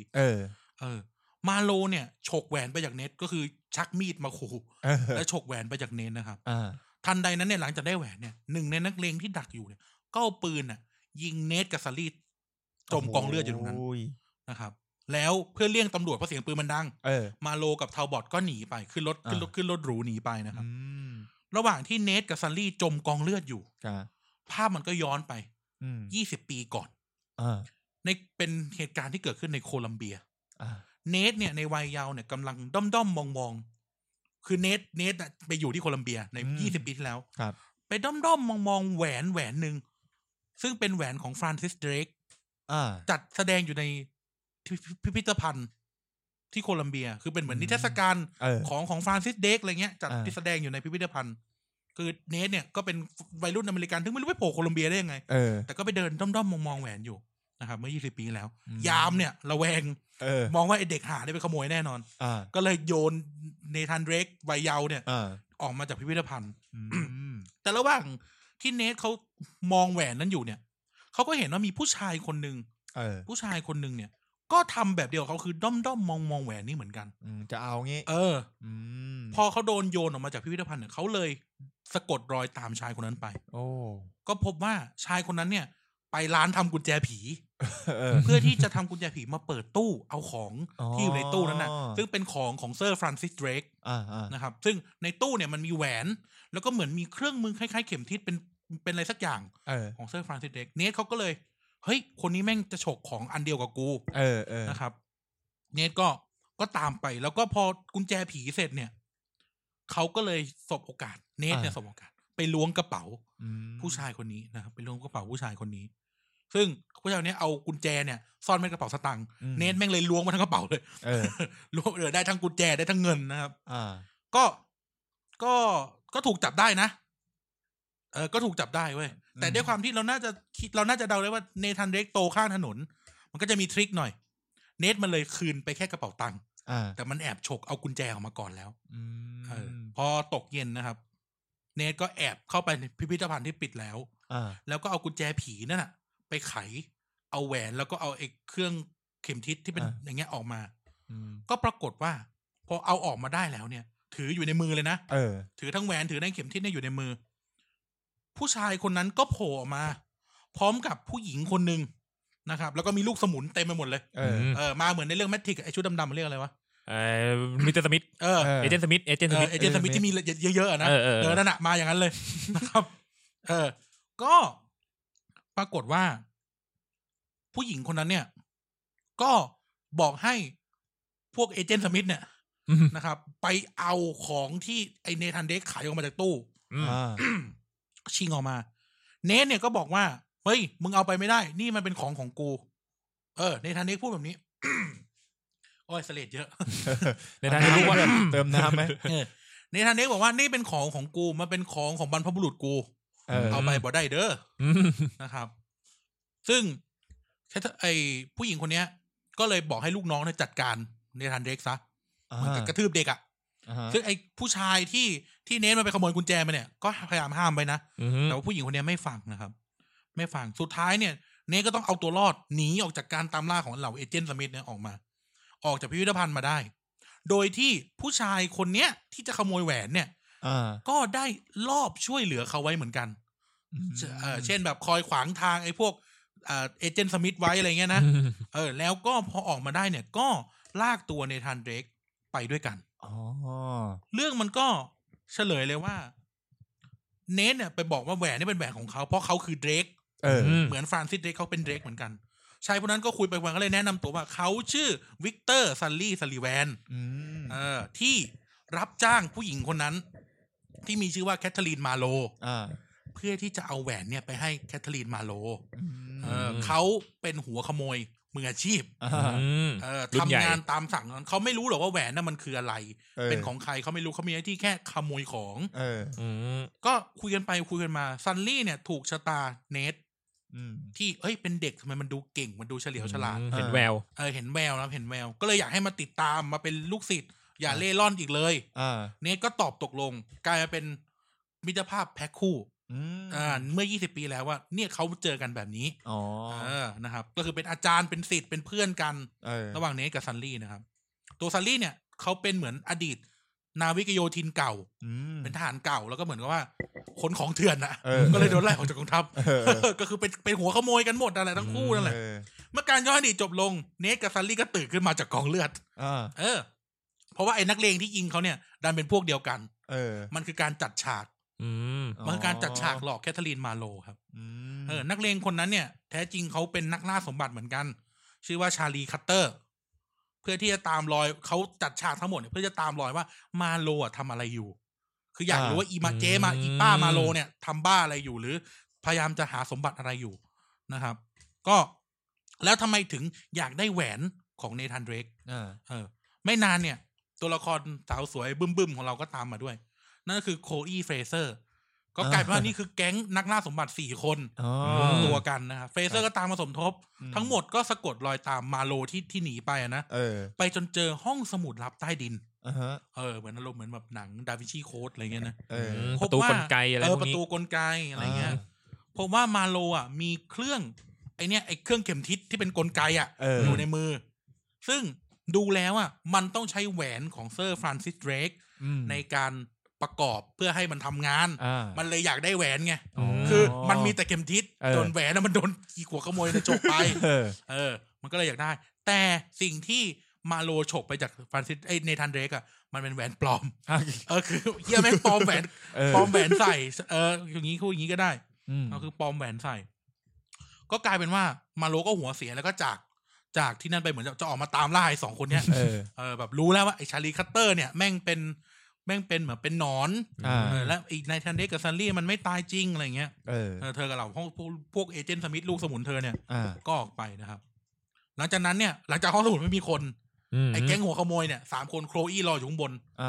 ก็ลื้อห้องสมุดเขามันเหมือนแบบมันเก็บสมบัติอะไรไปด้วยไงมันเป็น treasury room อะไรเงี้ยนะก็ไอ้เนทเนี่ยก็เอาแหวนจริงอะไปใส่ไอ้เครื่องเนี้ยจนมันทำงานแล้วมันเนี่ยก็ทำให้พบกับบันทึกของเขาเลยนะ T.E. Lawrence คุณรู้จัก T.E. Lawrence ไหม T.E. Lawrence คุณรู้จัก T.E. Lawrence กันไหมรู้จักแต่เจนนิเฟอร์ลอเรนซ์โอ้ชอบเลยคือไอ้พวกพักไอ้พวกชาวงัดคุณรู้จัก T.E. Lawrence ป่ะไม่รู้จักถ้าเกิดสมมุติชื่อใช้คำว่า Lawrence แห่งอาระเบียล่ะคุณไหมไอ้เนี่ยเป็นหนังเขามีตัวตนจริงๆเขาเป็นทหารอังกฤษในช่วงสงครามโลกที่ปฏิบัติการอยู่ในอาระเบียแล้วก็แบบเป็นหนังเป็นอะไรเงี้ยแล้วเขาก็เป็นนักโบราณคดีด้วยนะครับก็คือเขาเจอบันทึกของลอเรนซ์แห่งอาระเบียพร้อมนั่นแหละพร้อมแผนที่บอกถึงการเดินทางของฟรานซิสเดรกไปดินแดนอาระเบียเพื่อตามหาเมืองสาบสูญในตำนานชื่อว่าเมืองอูบาหรือบางทีเขาเรียกว่าอิรามออฟพิลล่าบางครั้งT.E. Lawrence หรือ Lawrence of Arabia เนี่ยเรียกเมืองนี้ว่าแอตแลนติสแห่งทะเลทรายอยู่ในกลางทะเลทรายรับอัลคาลีทะเลทรายรับอัลคาลีอยู่ในซาอุดีอาระเบียก็คือคุณนึกถึงสภาพประเทศซาอุดีอาระเบียเป็นสี่เหลี่ยมอ่ะไอ้เวิ้งตรงกลางนั่นน่ะที่มันเป็นแบบดินแดนที่แม่งล้างรกล้างไม่มีคนอยู่อ่ะนั่นแหละทะเลทรายรับอัลคาลีก็คือมันเป็นทะเลทรายล้างๆอ่ะเมืองลึกลับเนี่ยปรากฏอยู่ในอัลกุรอานเป็นเมืองที่พระเจ้าซ่อนไว้ในพายุทะเลทรายก็คือจะมีพายุทะเลทรายคลุมเมืองอยู่ตลอดเวลามีสมบัติมหาศาลเป็นทองคำอะไรเงี้ยโดยที่เซอร์ฟรานซิสเดรกเนี่ยไปตามหาที่เนี่ยเป็นความสั่งของควีนอลิซาเบธทำในยุคนั้นหลังจากไขปริศนาทั้งหมดเนี่ยก็หลบหนีจากห้องสมุดเนี่ยพิกัดที่พวกเขาเจอคือต้องแยกกันเป็น2ทีมนึงเนี่ยจะต้องไปที่ฝรั่งเศสอีกทีมนึงต้องไปในซีเรียเหมือนกับว่ามันเป็นเหมือนเป็นเบาะแสอะที่ว่าจะเจอลายแทงต่อไปจากที่นี่เหมือนเขาซ่อนเบาะแสไว้แต่งที่กันอะไรอย่างเงี้ย ซึ่งก็ตามสูตรเกมแบบล่าสมบัตินะครับซัลลี่และเนทจะไปฝรั่งเศสโคลอี้คัตเตอร์จะไปซีเรียนะครับเมื่อเนทไปถึงฝรั่งเศสเนี่ยเขาก็พบกับชาโต้ร้างที่มีสัญลักษณ์ของพวกครูเสดสัญลักษณ์ของที่เขาเจอในบันทึกนะก็แก้ปริศนาอยู่ในนะครับเกมก็พาเราแก้ปริศนาอยู่ในบ้านอยู่ในเครื่องหาดนั้นนะเนทกับซัลลี่ก็พบเครื่องหนึ่งของเครื่องรางชิ้นหนึ่งในโรงศพโรงหนึ่งนะครับซึ่งมันอาจจะเป็นตัวนำทางชิ้นต่อไปแล้วอีกเครื่องหนึ่งมันอยู่ที่ซีเรียใช่ไหมพอได้มาแล้วเนี่ยอิทาวบอทจะตามมาพร้อมกับเอเจนต์สมิธที่มีปืนนะรอบนี้ก็ไม่ใช่เอเจนต์สมิธเดี๋ยวแม่งเอาคนกองกำลังมาด้วยเนทกับซัลลี่ก็หนีตายนะครับแต่ก็ทาวบอทเนี่ยจับตัวพวกเขาได้แล้วฉกเอาไอ้เนี่ยไอ้เครื่องรางเนี้ยเครื่องหนึ่งของเครื่องรางเนี้ยไปได้แต่เขาก็หนีไปได้คือทิ้งของอ่ะแล้วก็หนีเอาชีวิตรอดครับเนทกับซัลลี่ก็หนีออกมาได้ก็มุ่งไปซีเรียเพราะกลัวว่าไอ้ชาลีคัตเตอร์ซึ่งหน้าตาดูโง่ๆหน่อยแล้วโคลอี้เด็กเก่าเขาเนี่ยก็อาจจะแบบโดนล่าเหมือนกันเมื่อไปถึงซีเรียเนี่ยทั้ง4ก็มาเจอกันทุกคนปลอดภัยก็เลยไปค้นป้อมโบราณที่อยู่ในพิกัดนะครับก็พบนะครับก็สุดท้ายเขาเฉลยกันว่าไอ้เจ๊แคทเธอรีนมาโลเขาเป็นหัวหน้าของภาคีโบราณภาคีหนึ่งเว้ยอายุกว่า400ปีมีเป้าหมายในการจะสะสมอำนาจด้วยการสร้างความกลัวให้แก่ผู้คนดังนั้นเนี่ยเขาจะต้องแบบรวบรวมสมบัติอะไรเงี้ยมาอยู่ในมือนะครับก็ระหว่างสำรวจป้อมเนี่ยไอ้ทาวบอทก็ตามอีกนะมือขวาเจมาโลเนี่ยแล้วก็ลูกสมุนก็สู้กันแต่ว่าลูกสมุนของทาวบอทเนี่ยยิงลูกดอกลูกนึงไปโดนชาลีคัตเตอร์ซึ่งลูกดอกลูกเนี้ยมีฤทธิ์เป็นหลอนประสาทมันทำให้หลอนน่ะมันทำให้หลอนนะครับแล้วก็ด้วยความหลอนเนี่ยไอชาลีคัตเตอร์มันเลยเผลอเอาพวกสมุดบันทึกเครื่องรางอะไรเงี้ยมอบให้กับไอพวกทาวบอทคือไอ้เหี้ยหลอนเอาของไปให้เขานะครับแต่พวกเขาก็พยายามหลบหนีมันแล้วเขาก็เจอโลงศพแบบที่เจอที่ฝรั่งเศสแล้วก็ได้เครื่องรางอีกครึ่งนึงแต่ที่นี่อีกครึ่งนึงไม่ก็อยู่กับทาวบอทไงก็ทำยังไงดีนะครับก็โดนฉกอีกครึ่งนึงไปเหมือนกันไอ้ทาวบอทก็เอาคนเอาปืนมาลองก็ฉกไปนะครับก็ทำให้เขาต้องหนีเอาตัวรอดออกมาจากป้อมเมืองโบราณเนาะระหว่างหนีเนี่ยไอ้ชาลีคัตเตอร์เนี่ยหน้าตาโง่ๆเนี่ยเสือขาหักเสือขาหักคือหน้าตาไม่น่าขาหักอ่ะหน้าตาไม่น่าเป็นคนขาหักอ่ะที่หน้าตามันเหมือนเจสันสเตแทมมากเลยนะไม่ให้นึกถึงไอ้นี่บูลลี่อ่ะเกมบูลลี่อ่ะไอตัวละครเอกในเรื่องบูลลี่อ่ะเพราะมันอ้วนไงนะครับก็ทำให้ไม่ใช่ทาวบอททำให้ชาลีคัตเตอร์และโคลอี้เฟเซอร์ต้องถอนตัวจากการล่าสมบัติครั้งนี้เหมือนเขาต้องปฐมพยาบาลกันอ่ะคนขาหักมึงจะพาไปไหนนะครับนะฮะแต่เบาะแสต่อไปที่พวกเขาเจอเนี่ยแม้ว่าเขาจะโดนฉกของหายเหวเลยไปเต็มเลยนั่นก็คือเขาต้องไปเยเมนประเทศเยเมนคุณเยอะไรฮะผมเยรูเยรูซาเล็มครับผมได้แล้วดีนะผมเยติเย็นทั้งวันเลยครับผมอาทิตย์ที่แล้วเยติไปแล้วซันลี่เนี่ยด้วยความที่พอไปถึงเยเมนมีกันอยู่2คนมันไม่พอก็เลยนะครับบอกให้เนทไปพบและขอความช่วยเหลือจากภรรยาของเขาที่มีชื่อว่าเอเลนาเขาแต่งงานกันแล้ววิลเลียมใช่มันเซเลนาโอเคโหตบกระจายเลยทีเนี้ยเป็นอะไรวะไม่ใช่เอเลนาครับซึ่งแยกกันอยู่กับเนทอยู่นะครับเพราะว่าเนทเนี่ยยังไม่ทำตัวลงหลักปักฐานเลยยังคลั่งการมาจนภัยอยู่อ่ะแล้วเมียก็ปวดหัวเลยหมางใจกันแต่ความหมางใจเอเลนาก็ยังรักเนทอยู่ก็เลยจะช่วยเหลือพวกเขาต่อไปครับก็พาเนทกับซัลลี่เนี่ยเดินชมเมืองเยเมนเนี่ยพอชมไปชมมาอีเนทฉลาดเสือกไปเจอว่านี่ไงทางลงไปสู่สารใต้ดินอะไรวะไอ้เหี้ยโจรโบราณคดีอัจฉริยะสกิลพระเอกนี่ใช่สกิลพระเอกนะครับก็ลงไปลงไปแล้วก็เจอตำแหน่งของไอ้เมืองนี้แหละเมืองเนี้ยแล้วพบกับว่าไอ้เซอร์ฟรานซิสเดกก็มีร่องรอยว่าเคยมาที่นี่เมื่อขึ้นมาจากใต้ดินก็โดนดักโจมตีโดนพวกอีทาวบอทเนี่ยดักโจมตีครับเนทเนี่ยถูกลูกดอกแบบเดียวกับคัตเตอร์เว้ยแล้วก็สลบไปเมื่อฟื้นจากความหลอนน่ะก็พบว่าเขานั่งอยู่กับแคทเธอรีนมาโลนั่งอยู่กับเจมาโลเนี่ยแล้วก็เจเนี่ยก็พยายามต่อรองเว้ยต่อรองกับเนทนะครับว่าเฮ้ยถอนตัวเหอะ เลิกแบบอย่ามาแข่งกันเลยอะไรเงี้ยนะอย่ามาแข่งกันเลยแล้วก็เล่าเรื่องแบบเหมือนแต่ว่าระหว่างเล่าไปก็พยายามจะหยามเนทคืออีเจมาโลเกลียดเนทมันตั้งแต่แรกแล้วตั้งแต่20 ปีที่แล้วเพราะว่าอีเนทันเด็กเนี่ยแหละคือคนที่เอาแหวนต้องทำให้กูต้องรอจนแก่ถึงจะแบบทำได้อะไรเงี้ยนะครับเขาแบบนั่งคุยกันในคาเฟ่แห่งหนึ่งนะครับเขาก็พยายามจะบอกว่าถ้าไม่ถอนตัวเนี่ยก็มาช่วยหาหน่อยแบบงั้นมึงมาช่วยกูจะจ้างมึงอะไรเงี้ยนะครับถ้ามึงไม่ช่วยกูจะทำให้ทุกคนเจ็บตัวมาโลบอกงี้ในขณะนั้นเองเนี่ยเทาบอทเนี่ยก็มีคนมากระซิบบอกว่ารู้แล้วว่าซันลี่อยู่ที่ไหนคือทุกคนมันกระจายหมดนะครับเนทที่ฟื้นเต็มตัวแล้วคือมึงก็นั่งคุยจนมันฟื้นอ่ะก็หนีฝ่าจนนั้นได้สำเร็จแต่ก็ถูกจับได้อีกทีนึงโดยโจรสลัดที่มีชื่อว่ารามเซสรามเซสนี่ก็ทำงานให้มาโลเหมือนกันนะครับเฮียโจรสลัดแม่งทำงานให้คนมา2 ภาคแล้วนะภาคแรกก็เอ็ดดี้ราจานะครับภาคนี้ก็มีคนชื่อรามเซสเป็นโจรสลัดเหมือนกันก็รามเซสเนี่ยพยายามจะแบบ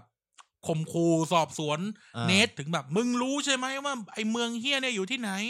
นู่นนี่นั่นแล้วขู่ว่าเขาจับซันลี่ไว้แล้วมึงไม่บอกกูจะฆ่าซันลี่อะไรเงี้ยถ้าเนทมึงไม่บอกกูนู่นนี่ก็แบบขู่ไปเรื่อยแต่เนทก็แน่นอนครับเรื่องราวของพระเอกนะครับก็หนีออกมาได้แล้วไปจนถึงจุดที่เขาเชื่อว่าตรงนั้นคือซันลี่ไว้ก็ปรากฏว่ามันเป็นตัวปลอมเว้ยมันเป็นหมอนที่ใส่เสื้อซันลี่เหมือนหุ่นไลกาอะไรเงี้ยรามเซสเนี่ยบอกว่ากูไม่เคยแล้วกูบอกว่ากูไม่เคยจับซันลี่ได้เลยโง่อะไรนู่นนี่นั่นนะครับเนทก็โมโหนะครับยิงปืนใส่รามเซสเนี่ยหลบเนทก็เลยบอกว่ามึงหลบกูไหมกูปาระเบิดใส่แม่งเลยปรากฏว่าไอ้ระเบิดไอ้เหี้ยเนี่ยทำให้เรือแม่งระเบิดไปแล้วน้ำก็เข้าเรือน้ำที่ไหลเข้าเรือทำไอ้รามเซสจมน้ำตายอ้าวโอ้โหกว่าจะฆ่ามึงได้ก็คือต้องให้มันจมน้ำตายนะครับตัวนี้เนี่ยรอดจากเรือล่มแล้วตะกายขึ้นฝั่งมาพอขึ้นฝั่งมาก็เจอเมียนะครับคือเจอเอเลน่าบอกว่าซันลี่โดนจับไปกับมาโลไม่อยู่ไกลกระจอกนี่หรอกและอยู่บนขบวนที่กำลังจะเดินทางไปตามพิกัดของเมืองอูบานะครับในทะเลทรายรับอัลคาลีนะครับพวกเขาจึงคิดแผนเขาจะลอบเข้าไปในสนามบินซึ่งขบวนเนี้ยด้วยความมันต้องฝ่าทะเลทรายใช่ไหมเขาก็ต้องเอาเครื่องบินเนี่ยคอยส่งเสบียงคอยส่งอะไรเงี้ยเขาก็เดี๋ยวกูจะติดเครื่องบินเสบียงไปด้วยอะไรเงี้ยเมื่อไปถึงสนามบินเนี่ยระหว่างที่กำลังปีนกำแพงเพื่อข้ามไปถึงเครื่องบินที่เขาหมายไว้เนี่ยเนทเนี่ยปฏิเสธที่จะดึงเอเลน่าขึ้นมาแบบเหมือนเขากำลังจะข้ามกำแพงอ่ะเนทเนี่ยบอกว่าเนทจะไม่ดึงเอเลน่าขึ้นมาเว้ยก็ปล่อยเอเลน่าอยู่นั้นแล้วก็บอกว่าเขาไม่อยากให้ภรรยาต้องเสี่ยงอันตรายก็คุยกันอยู่พักหนึ่งเอเลน่าก็ยอมตามที่เนทต้องการแล้วก็จากไปก็เหมือนอารมณ์แบบว่าแบบเฮ้ยอย่าไปตายด้วยกันเลยอะไรเงี้ยเนทที่กำลังปีนก็คือพอข้ามไปถึงเครื่องบินละกำลังปีนเครื่องบินได้พลาดตกลงมาไอ้โง่ในเกมเนี่ยกูปีนทุกอย่างปีนตึกปีนเสาปีนหินไม่เคยตกเลยเวลาเป็นคัสซีนมึงเสือกตกไอ้ชิบหายเขามีแต่คัสซีนจะเก่งกว่านะครับเนทกำลังปีนเครื่องบินก็พลาดตกลงมาจากเครื่องบินเดชบุญเว้ยเอเลน่าน่ะกลับมาช่วยไว้ทันเลยก็คือขับรถจี๊ปไล่มาแล้วก็ฉกเนทขึ้นแล้วก็เหมือนไอเนี้ยหนังเดอะฟาสต์ก็คือขับรถไล่ตามเครื่องบินเพื่อจะให้คนขึ้นเครื่องบินตามไปอะไรอย่างงี้เหมือนไม่ใช่เหมือนเดอะฟาสต์เหมือนนี่เหมือน Toy Story แต่แค่มันกลับกันไม่ใช่กลับกันอันนั้นคือขับตามไปเพื่อหนีอันนี้คือขับตามไปเพื่อส่งขึ้นแต่ขึ้นเครื่องไปก็ชิบหายอยู่ดีนะครับคนเขาก็เจอไอ้เหี้ยใครก็เจออยู่ดีมึงก็ขึ้นเครื่องบินเข้าไปนะคนของมาโลก็เจอเนทบนเครื่องบินก็ต่อสู้กันไปสู้กันมาไม่รู้ยิงกันนี่ท่าไหนเครื่องบินไฟไหม้แม่งตกลงกลางทะเลทรายเลยเครื่องบินแม่งลงตุ้มลงกลางทะเลทรายกลายเป็นหน้าปกเกมใช่กลายเป็นหน้าปกเกมครับแต่เนทครับพระเอกครับตายไม่ใช่สิรอดกูฟังมาทำไมตั้งนานเนี่ยฟังมาครึ่งตอนแล้วเนี่ยกูฟังมาทำไมตั้งนานไม่ฟังแบทแมนตั้งนานของดีฟังเลยครับเนทเนี่ยก็ไปเล่ร่อนในทะเลทรายเว้ยเฮียกูอยากเล่าเรื่องไหนเวลาที่กูเคยเล่าเรื่องตลกอ่ะที่ดาราในทะเลทรายแล้วเจออูฐมึงจำได้ไหมทะเลทรายเจออูฐคุณจะมันเล่าในรายการนี้ไม่ได้มันเฮียมากเลยผมว่ามันไม่น่าดีดาราในทะเลทรายดาราไปถ่ายหนังในทะเลทรายมันเป็นโจ๊กอ่ะเป็นโจ๊กที่เล่นกันในวงเล่าดาราถ่ายหนังในทะเลทรายปรากฏว่าอูฐเตลิดแล้วก็จุดกับอูฐแต่อูฐดิ้นหนีก็มีผู้หญิงคนนึงหนีมาแล้วก็บอกว่าเธอจะเธอจะทำอะไรก็ได้ ให้เขาพาเธอไปอเมริกาด้วยดาราคนนี้เหรอมึงจับอูดให้แน่นๆหน่อย เราลุกลวกถ้าอยากฟังหลังไมค์มา เนทไปเล่ร่อนในทะเลทรายพร้อมกับแน่นอนทะเลทรายก็ร้อนนะครับทะเลทรายไม่มีเย็นนะยังไม่กลางคืนร้อนละอุเหนื่อยล้าขาดน้ำหลอนเห็นภาพหลอนนู่นนี่นั่นสุดท้ายลากสังขารมาถึงเมืองร้างเมืองหนึ่งแต่ก็พบกับเอเจนต์สมิธอีกพวกเฮียได้อยู่ทุกที่เลยก็พบคนมาโลระหว่างที่กำลังจะสู้กันเว้ยกำลังจะมีคนของมาโลกำลังจะฆ่าเนทก็มีกลุ่มคนติดอาวุธบนหลังม้าโผล่มาช่วยไปได้ซึ่งไม่ใช่คนเดียวกันในหนังเดอะมัมมี่กูก็เลยว่าไอ้พวกคนเผาพิทักษ์สุสานในเดอะมัมมี่ไม่ใช่แล้วก็ไม่เจอยูกิโอด้วยนะครับก็กลายเป็นว่าคนพวกนี้มีเขาผู้นำของคนพวกนี้มาช่วยเนทไปเขามีชื่อว่าซาลิมไม่ใช่สลิมนะชื่อซาลิมครับผมอย่ามาแบนอะไรพวกกูไม่ได้พูดถึงสลิมเลยนะซาลิมเนี่ยพาเนทมาพักที่ค่ายของเขาแล้วก็เล่าว่าเมืองอูบาที่เขาตามหาเนี่ยเรื่องจริงๆของมันก็คือมันถึงการอวสานเพราะว่ากษัตริย์โซโลมอนรู้จักกษัตริย์โซโลมอนไหมกษัตริย์โซโลมอนในพระคัมภีร์ไบเบิลกษัตริย์โซโลมอนเนี่ยได้ขังสิ่งที่เรียกว่าจินหรือไอ้จินนี่วิญญาณก็ถูกวิญญาณตามศาสนาอิสลามก็อารมณ์มันเป็นพูดสักอย่างนึงข้างในมีแคทริยาอังกฤษไม่ใช่ขวัญสามณีไม่ใช่สาวน้อยตะเกียงแก้วอีกหน่อยเขาขังจีนอันชั่วร้ายเอาไว้ในตะเกียงทองเหลืองแล้วก็ฝังผนึกเอาไว้ในจับใต้เมืองแล้วก็แบบมันก็เลยอาจจะก่อให้เกิดอาเพศอะไรก็ไม่ได้พูดต่อหลังจากเล่าจบเนี่ยซาลิมก็ตกลงจะช่วยเนธานเร็กพวกเขาเนี่ยเดินทางไปจนพบขบวนของมาโลแล้วกองกำลังทหารม้าพวกเนี้ยนะครับก็เข้าโจมตีไอ้ขบวนของมาโลแล้วก็ฉกตัวซัลลี่ออกมาได้หลังจากนั้นเนี่ยซาลิมก็นำเนทกับซัลลี่บอกว่าให้ตามมาให้ตามมาแบบตามมาเรื่อยๆเลยนะฝ่าพายุทะเลทรายเข้าไปเรื่อยๆเว้ยคือเวลามันเป็นพายุหรืออะไรเป็นแบบเป็นควันเราก็จะมองไม่เห็นหรอกมันก็จะเห็นเป็นเงาใช่ไหมเดินไปจนถึงจุดนึงซัลลี่กับเนทที่เห็นกันหลังกันอยู่ยังมองหากันได้เนี่ยก็รู้สึกว่าซาลิมหายไปเว้ยระหว่างที่ตัวเองคิดว่ากำลังจะหลงก็ปรากฏว่าเขามายืนอยู่หน้าประตูเมืองอูบาแล้วคือซาลิมมันแบบหายไปอะไรเงี้ยนะมันเป็นคนผมยังไม่รู้เลยเล่นนะครับเมื่อเข้าเมืองมาเนี่ยเนทเนี่ยอยู่ดีก็ไปดื่มน้ำพุเว้ยก็คือหิวน้ำไงกระหายน้ำไปดื่มน้ำพุมีน้ำพุอยู่น้ำพุนึงก็ไม่หิวไปกินไปดื่มน้ำพุเทาบอดก็ตามมาไอ้เฮียได้ตามมาอีกแล้วเทาบอดก็ตามมาถึงนะครับได้จังหวะพร้อมกันก็ยิงซัลลี่ตายเว้ยคราวนี้ปืนจริงแล้วไม่ใช่ปืนมะเขือเทศเหมือนตอนต้นเรื่องเขาปืนยิงซัลลี่กับเนทเนี่ยโมโหที่สุดก็ต่อสู้กับคนของเทาบอดที่ประดังเข้ามาแล้วเหมือนสู้ไปแล้วเนทเหมือนมีพลังพิเศษเว้ยอึดแข็งแรงอะไรเงี้ยนะพลัง OMG ไม่ใช่หมายถึงว่า Oh my god มันไอพวกชอบดู YouTube ไอพวกฟังวิทยุเถื่อนมันคืนนี้เต็มที่แน่นอนครับผมนั่นแหละ OMG แล้วถ้าตัดเข้าโฆษณาเดอช็อกกุ๊กกักไอ้เหี้ยตอนนี้เวลาเที่ยงคืน12 นาทีนะครับอยู่กับผมกับพลทองพลับกับเดอะช็อกของเราไม่ใช่เดอะช็อกไอ้เหี้ยพูดถึงพี่ป๋องกูดูหนังล่าสุดที่แกไปไม่ใช่ล่าสุดป่ะวะที่หนังเรื่องหนังกระโหน่งอะไรยันหว่างวันหว่างแฮปปี้นิวเยียร์อะไรนั่นน่ะแฮปปี้นิวยูไอ้เอ้ยเอาพี่ป๋องไม่ฆ่ามาถึงสายของคุณท็อปปิ้งวันนี้มาในเรื่องของอะไรนะหมอนเดินได้ขนมจีบหายไปไหนกลับมาเดี๋ยวคุยเล่นตับเดี๋ยวช็อกไปเรื่อยทีเนี้ยเดี๋ยวขอแวะนิดนึงก็แต่ขอแวะไม่ได้แวะเลยต้องเล่นมา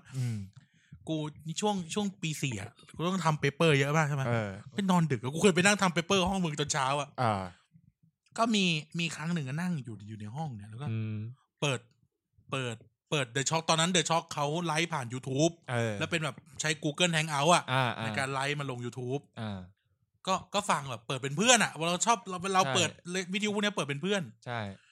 ก็ฟังไปก็ยังไม่เล่าเลยนะพี่ป๋องก็ยังคุยยังอะไรอยู่กูก็เลยสลับจอจาก Microsoft Word ไปดูว่าพี่ป๋องทำอะไรอยู่เชื่อไหมว่ากูกลัวพี่ป๋องมากกว่าผีตัวเนี้ย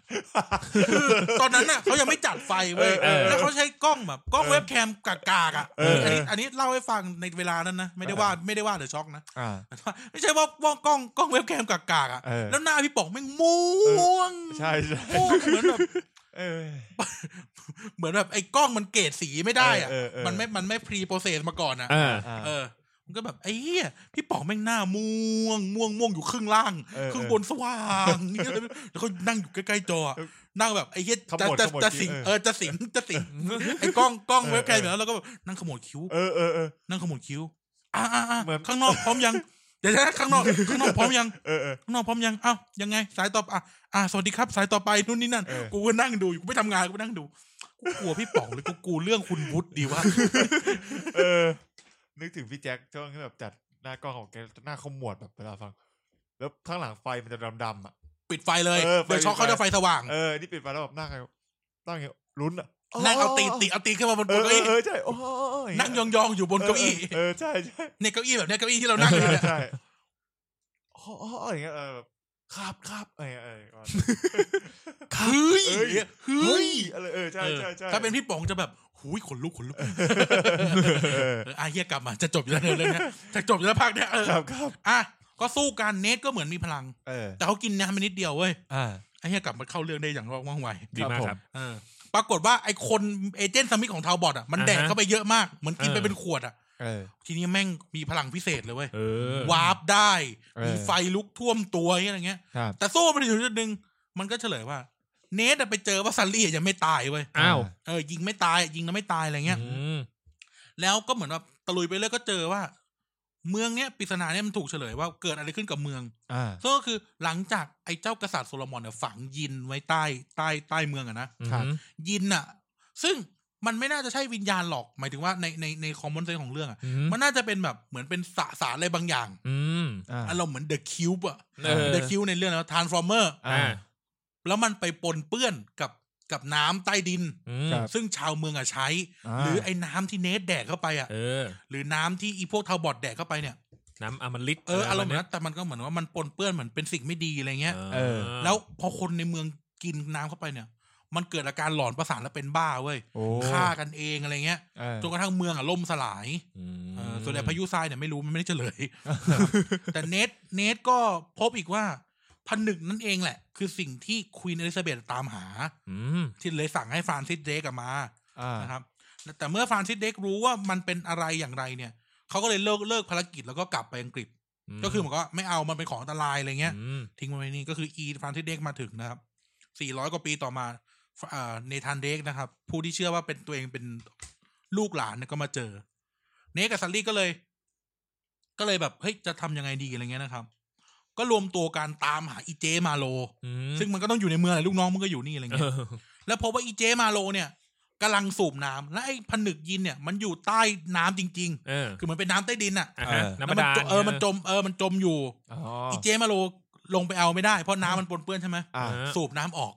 ฉลาดเอาไดโวมาไอ้นั่นน่ะมาสูบน้ำออกไดโวทีมพญานาคทีมพญานาคสูบน้ำออก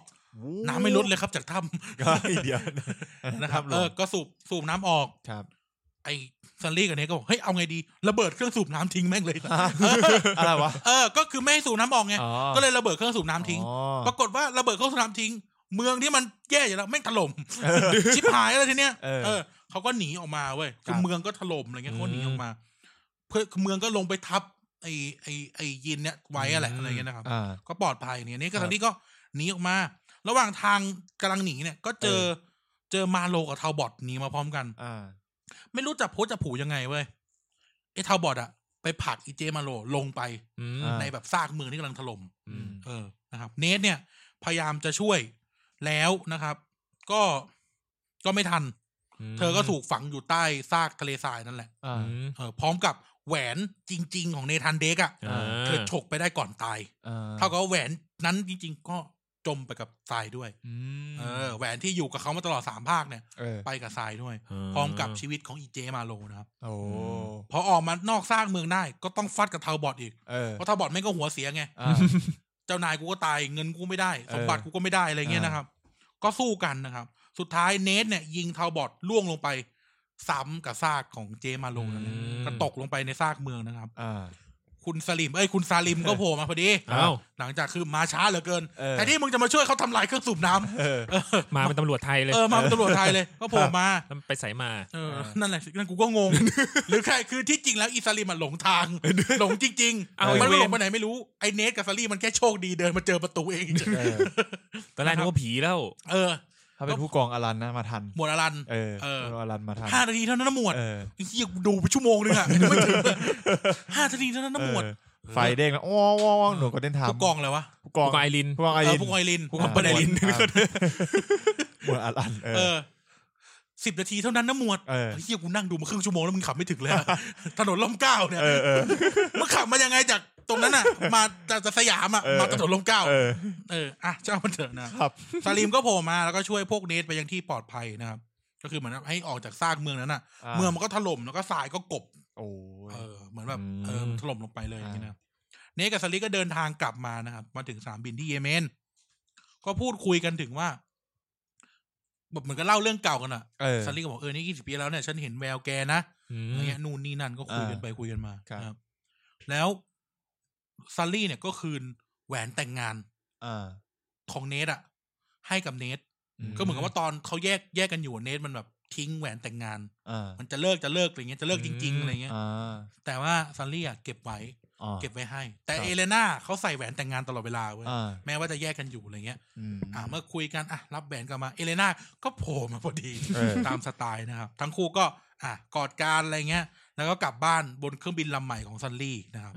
ซันลี่เขาจะมีเครื่องบินของเขานะฮะก็ภาคนี้ก็จบลงนะแฮปปี้เอนดิ้งก็เป็นอีกภาคนึงที่ไม่ได้ที่อะไรกลับมาเลยอีกแล้วอะไรปกติได้นะถ้าเดี๋ยวเล่าให้ฟังมันต้องไปต่อไปภาคต่อไปแต่ว่าคือหมายถึงว่าไม่ได้ของจริงๆที่ไปเอาเช่นไม่ได้เอลโดราโดไม่ได้ชินตามณีอะไรเงี้ยแต่ว่ามันจะได้ของตามทางไงเดี๋ยวเราถ้าไม่ที่จริงถ้าเล่นภาค4จบอะตอนจบมันจะเฉลยว่าเขาได้อะไรกลับมาโอเคนะครับภาค4ก็จะแต่ภาค4เราจะพูดอย่างนี้ภาค4มีชื่อว่า Thief End หรือจุดจบของหัวขโมยนะครับก็คือถ้าฟังมามันไม่ใช่คนดีพวกเหี้ยเนี่ยใช่มีแค่เอเลน่าที่เป็นคนดีนะครับแต่ anyway เนี่ยภาคนี้เราจะเล่าตามลำดับเกมเลยที่ผ่านมาเราจะเล่าตามลำดับเนื้อเรื่องที่มันเรียงนะแต่ที่เราเนี่ยจะตามลำดับว่าเกมมันพาเราไปเจออะไรนะครับภาค4เป็นเอาเหี้ยกูลืมชื่อเกมนั่งเล่ามาลืมชื่อเกม Uncharted 4 Thief End เนี่ยเป็นภาคสุดท้ายที่เป็นเนื้อเรื่องหลักลงให้กับ PlayStation 4นะครับแล้วก็ทำเป็นได้โกตีบอกว่าไม่รู้เกมเอาเดีย GOTY โกตีหิวก๋วยเตี๋ยวอะไรอะไรสักอย่างนึงอ่ะเตี๋ยวเนื้อปะเนี่ยโตก๋วยเตี๋ยวเนื้อไม่ขายไม่เปิดโอ้ไม่ต้องแดกไม่มันเป็นเรื่องเล่าไปเพื่อนก็คืออย่างนี้คือไอ้ทอไปอยู่เป็นผู้ประสบเหตุเราขับรถไปรับน้องที่ชลบุรีแล้วก็มีคุณเลี่ยมคุณเลี่ยมเพื่อนเราเนี่ยครับก็ไปด้วยคือในรถเนี่ยมีผมมีแชมป์ว่าวก็เพื่อนอีกคนนึงท่านก็จะได้ยินเสียงในฟอร์กายเหมือนกันแล้วก็มีมิมเนี่ยเป็นเพื่อนสนิทผมแล้วก็มีคุณท็อปปิ้งก็มีคุณวิลเลียมขับรถไปผมเป็นคนขับก็หิวข้าวออกจากธรรมศาสตร์รังสิตตอน6 โมงก็แบบ9 โมงกว่าจะ10 โมงหิวข้าวคุณเลี่ยมเนี่ยเป็นคนชลบุรีเป็นคนบางแสนเราต้องขับผ่านเนี่ยตลาดหนองมนเนี่ยมันก็บอกว่าเฮ้ยเนี่ยไปกินร้านนี้ดิโคตรอร่อยเลยโตก๋วยเตี๋ยวเนื้อทุกคนก็เฮ้ยงั้นไม่แวะกลางทางเว้ยไม่กินแบบไม่ร้านไก่ย่างโคตรน่าแดกเลยไม่กินเราจะไปกินโตเกาเหลาเนื้อขับไปถึงจอดรถตลาดหนองมนคือจอดรถต้องใช้คำไงดีมองตอนแรกมองไม่เห็นร้านมันมองไม่เห็นร้านจอดรถตรงร้านขายข้าวหลามเลยหันไปดูโตเกาเหลาเนื้อปิดอ้าว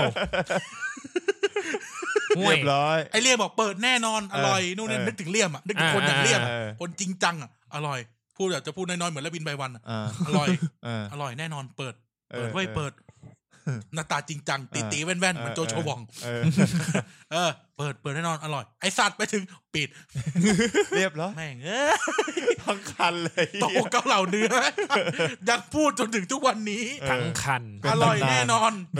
ป็นตำนานโตเกาเหลาเนื้อจังหวะมันได้จังหวะโคตรดีเลยนะครับต่อนะครับก็คือโอเคตีเฟนนะครับเกมเปิดมานะครับเป็น เนทนะครับฉากเปิดมาเป็นเนทกับชายคนหนึ่งกำลังอยู่บนเรือเหมือนเรือสปีดโบ๊ทอ่ะหนีการไล่ล่าของเรือลำอื่นๆกลางพายุในทะเลและสุดท้ายเนี่ยเรือก็เกิดการเหมือนแบบอุบัติเหตุพลิกคว่ำหรือชนกันอย่างเงี้ยนะครับแล้วก็เนทก็จมน้ำลงเกมก็ตัดภาพไปนะย้อนอดีตไปถึงเนทที่เป็นวัยเด็กกว่าภาคที่แล้วนะเด็กแบบเด็กเลยอ่ะ12 ขวบประมาณเด็กไม่12 ขวบประมาณ13 ขวบในภาคนั้นอ่ะเนทอายุประมาณ16ภาคที่แล้วอ่ะที่แฟลชไป16อันนี้ย้อนไปก่อนหน้านั้นอีกก็ปรากฏว่าเนทในวัยเด็กนะอาศัยอยู่ในบ้านเด็กกำพร้าชื่อว่าเซนต์ฟรานซิสแบบอยู่กันเป็นเด็กกำพร้าแหละฟรานซิสเด็กวะเนี่ยไม่ใช่มันเป็นกิมมิคถ้าเราเล่นในเกมเราจะเห็นว่าที่เตียงของเนธานเดรกอ่ะจะมีพวกหนังสือประวัติศาสตร์มีตำนานโจรสลัดอะไรเงี้ยวางอยู่เต็มเลยทั้งที่แบบเด็กคนอื่นแม่งแบบเล่นเกมกดเล่นเหี้ยอะไรนะแต่ฟุตบอลนู่นนี่นั่นอะไรเงี้ยต่อยกันว่าเพราะเด็กก็เป็นแบบนอกจากจะเป็นโจรแล้วเนี่ยก็มีความสามารถเรื่องโบราณคดีด้วยนะคืออย่างที่บอกเขาเป็นนักโบราณคดีแหละจริงๆแล้วแต่ว่าเขาทำตัวเป็นโจรก็ย้อนอดีตโคตรแม่นเลยก็มีชายหนุ่มคนนึงปีนแบบมาเรียกอ่ะแบบส่งสัญญาณให้ออกไปหาเนทก็แบบลัดเลาะถ้าในเกมคือเด็ก12ไล่ต่อไต่กำแพงไปเรื่อยๆคือกูนึกว่าเนวิสิวคนเก่งอ่ะเฮียมึงนึกถึงเด็กปีนแบบปีนคฤหาสน์เก่าๆแบบไอเนี้ยเหมือนเราดูหนังแล้วเป็นแบบสถานกำพร้าตึกเป็นอิฐอะไรเงี้ยแล้วก็ปีนเด็ก12ไอสัตว์อะไรเงี้ยเหมือนอนันต์วาฟรีลันนิ่งแต่เป็นอนันต์วาเวอร์ชั่นตอนยังตะลึงอ่ะก็ย้อนอดีตไปก็ปรากฏว่าคนที่เรียกเนทไปเจอเขาชื่อว่าแซมซึ่งเป็นพี่ชายแท้ๆของเนทซึ่งถูกไล่ออกจากไอ้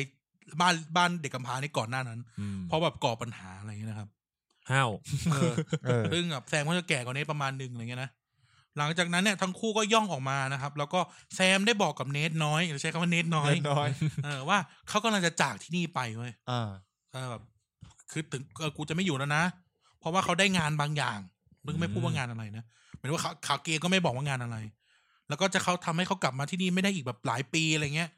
แล้วก็ปลอบใจเนทว่าเขาจะพาเนทไปดูว่าสมบัติของแม่ที่ตายอ่ะอยู่ที่ไหนเขารู้แล้วว่าสมบัติของแม่มันไปอยู่ที่ไหนอะไรเงี้ยนะครับ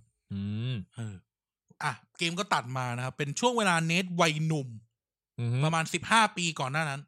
15 ปีก่อนเนื้อเรื่องในเกมนะครับเขากับแซมเนี่ยไปติดคุกอยู่ที่ปานามาขอปานามาหน่อยปานามาจิกะจิกะลีลีลีกะดิกะดิกะดองดองใช่หรอไม่ใช่หรอกดองเหรอวะกูไม่เคยฟังครบจบเพลงสักทีกูก็ไม่เคยไม่เคยทนกับมึงได้ไอ้หนูปานามา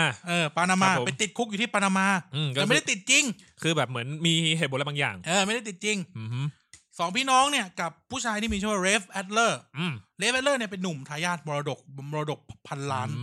รวมตัวกันจะค้นหาสมบัตินะครับค้นหาสมบัติของเฮนรี่เอเวอรี่เราเคยเล่าเรื่องเฮนรี่เอเวอรี่ไปแล้วในเทปโจรสลัดส่งเป็นคนสุดท้ายเลยเนาะถ้าจะเป็นคนสุดท้ายหรือส่งท้ายมหาโจรโคตรมหาโจรตำนานเรือกันสเวย์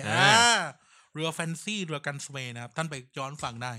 ใน The Power เทปโจรสลัดเนาะครับไม่นานมานี้เองมั้ง2 เดือนที่แล้วเนี่ยใช่ก็เบาะแสก็บอกว่านายแทงเนี่ยอยู่ในคุกแห่งเนี้ยเพราะว่าคุกแห่งนี้ในปานามามันสร้างทับคุกโบราณสมัยศตวรรษที่17โดยที่คนที่ถูกขังอยู่เนี่ยเป็น first mate แปลว่าอะไรในตำแหน่งเรือต้นหนถูกต้องfirst mate มีความรู้โอ้เดาถูกด้วยเกือบไร้สัตว์first mate นะครับก็คือ first mate ของเฮนรี่เอเวอรี่ของเราเนี่ยถูกขังอยู่ที่นี่นะครับครับก็เนทก็ถูกนำตัวออกจากพื้นที่นั้นโดยผู้คุมนามว่าวากัสซึ่งรับสินบนจากพวกเนี้ยมาคอยช่วยอำนำความสะดวกให้ไอเนทกับแซมเนี่ยติดคุกที่ปานามาแล้วก็จะได้มาค้นหาสมบัติแต่ปรากฏว่าระหว่างที่มาถึงจุดที่เป็นซากคุกเก่าเนี่ยไอวากัสเนี่ยแม่งเสลอมาบอกว่ากูขอส่วนแบ่งกูแบบอำนวยความสะดวกให้มึงแล้วกูขอส่วนแบ่งหน่อยสัวเลยมึงสัวเลยไม่เป็นไรเนทก็แบบไม่แบ่งรับแบ่งสู้ไปเนทก็พยายามที่จะปีนซากคุกเก่าหรือไม่ใช่เนทหรอกกูนี่แหละกูคนเล่นเนี่ยแหละที่พยายามปีนซากคุกเก่าไปจนถึงหอคอยแล้ววันนี้ก็ทูทอเรียลไปด้วยไปถึงหอคอยที่ไม่มันทูทอเรียลไปแล้วมันทูทอเรียลไปแล้วตอนเนทเด็กไงไปถึงหอคอยซึ่งนี่แหละที่ขังต้นหนไว้ก็ไปถึงก็พบกับไม้กางเขนอันนึง มีร่องรอยความเสียหายแล้วก็เหมือนกับว่าไส้ในอ่ะมันถูกเอาออกไปแล้วเหมือนว่ามันใส่อะไรไว้ข้างในได้แต่ว่าของข้างในมันถูกเอาออกไปแล้วนะครับเมื่อกลับออกมาข้างนอกเนี่ยเนทก็โกหกวากัสว่าเขาไม่เจออะไรแต่ที่จริงเขาแอบเอาไม้กางเขนออกมานะซึ่งมันจะไม่เห็นได้ไงวะเหี้ยยัดไว้ในข้างหลังยัดกางเกงไว้ไม่เห็นจริงเหรอวะก็เนทก็ออกมาแล้วก็มารวมตัวกับแซมแล้วก็เรฟแอดเลอร์นะครับเมื่อรวมตัวกันเขาก็พิจารณาแล้วว่าเนี่ยไม่ใช่ไม้กางเขนที่มีพระเยซูเว้ยคนที่อยู่บนไม้กางเขนไม่ใช่พระเยซูแต่เป็นเขาเรียกว่านักบุญดิสมัสนักบุญดิสมัสคุณรู้จักนักบุญดิสมัสกันไหมนักบุญที่ถูกตึงกางเขนมีอยู่3คนถูกตึงกางเขนอยู่3คนไม่ใช่นักบุญ3คนดิมีถูกตึงกางเขน3คนคนนึงอ่ะเป็นนักบุญเซนดิสมัสใช่คนที่สำนึกผิดคนที่เป็นหัวขโมยแล้วสำนึกผิดอ่ะเป็นเซนดิสมัสถูกตึงกางเขนอยู่ทางขวาของพระเยซูนะครับก็เขาก็เลยกลายเป็นนักบุญของเราหัวขโมยไงนะครับก็คือเหมือนว่าก่อนตายก็หันมาเชื่อในพระเจ้าอะไรเงี้ยก็เบาะแสเนี่ยมันก็เหมือนจะชี้ว่าต้องไปที่เป็นเหมือนวิหารของนักบุญดิสมัสมันน่าจะชี้ไปที่วิหารของนักบุญดิสมัสซึ่งมันก็มีอยู่หลายที่ในอเมริกาในอังกฤษในสกอตแลนด์อะไรเงี้ยนะครับเนี่ยก็ว่ากันไปก็ระหว่างกำลังคุยกันแล้วระหว่างจะหนีออกจากคุกแล้วนักโทษที่มีเรื่องกับก่อนหน้าเนทเนี่ย คือแบบเหมือนเขาต่อยกันก่อนหน้าขายใหญ่ในคุกอะไรอย่างเงี้ยตามมาเอาเรื่อง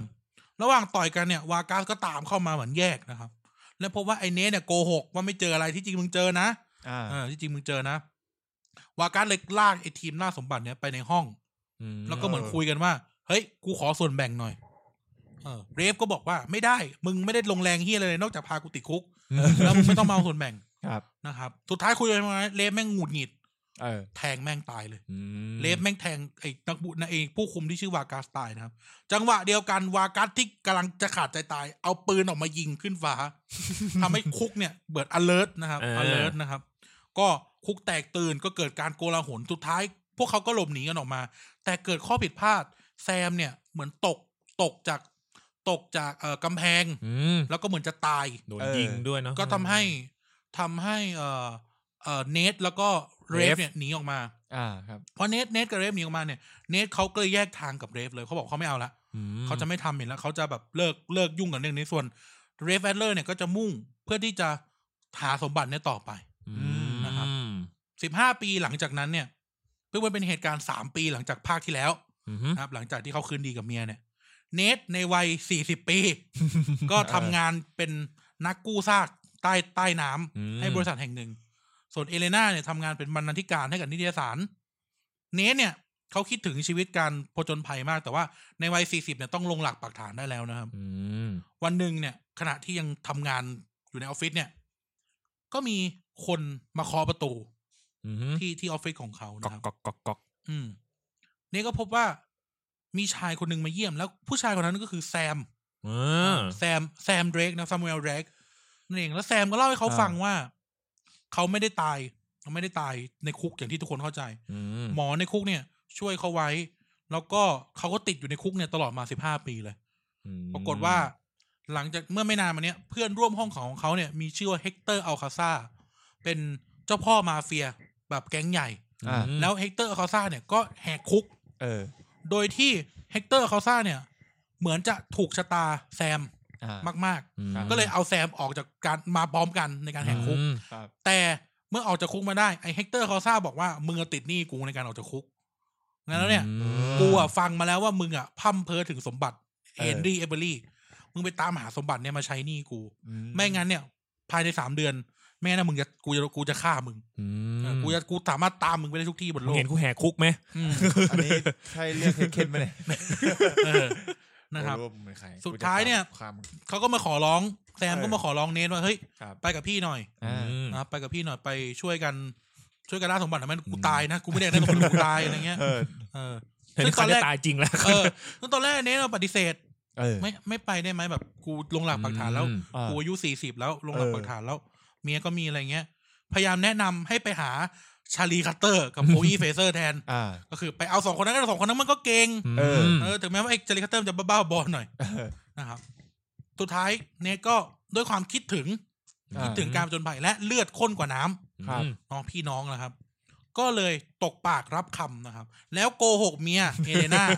ว่าเขาจะไปรับงานกู้ซากเรือใต้ที่จมอยู่ใต้น้ำที่มาเลเซีย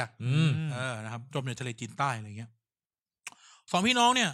ก็สืบทราบมาว่าไม้กางเขนนักบุญดิสมัสรูปแบบเดียวกับที่เขาเคยเจอมันและในสภาพสมบูรณ์เนี่ยมันกำลังจะถูกประมูลในงานประมูลลับงานหนึ่งที่แบบพวกผู้มีอิทธิพลคนรวยเนี่ยเขามารวมตัวกันที่อิตาลี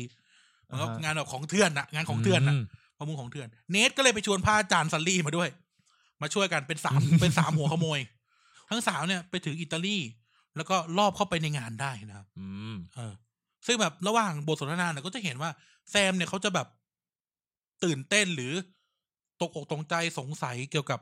ความสามารถของเนทมากว่าเฮ้ยมึงเคยไปนั่นมึงเคยไปนี่เหรอวะอะไรเงี้ยที่ผ่านมาที่เราเล่นมานะโหไม่น่าเชื่อเลยว่าทำไมเนทถึงผจญภัยค้นพบเมืองหาเหวอะไรเงี้ยได้อย่างเงี้ยนะครับแล้วก็จะแบบเซรี่ก็จะเหมือนมีอะไรในใจตลอดอะไรเงี้ยนะครับทั้ง3ก็ไปถึงแล้วก็ตามแผนเนี่ยคือต้องช่วยกันขโมยนะครับแซมเนี่ยจะปลอมเป็นบ่อยสร้างโอกาสเหมือนจะเป็นคนไปฉกแล้วก็ทั้งคู่ก็แบบคือแซมปลอมตัวเป็นบ่อยส่วนเนทกับซัลลี่แต่งตัวเป็นคนไปประมูลจริงๆคือพี่ชายแต่งตัวเป็นบ่อยนะครับก็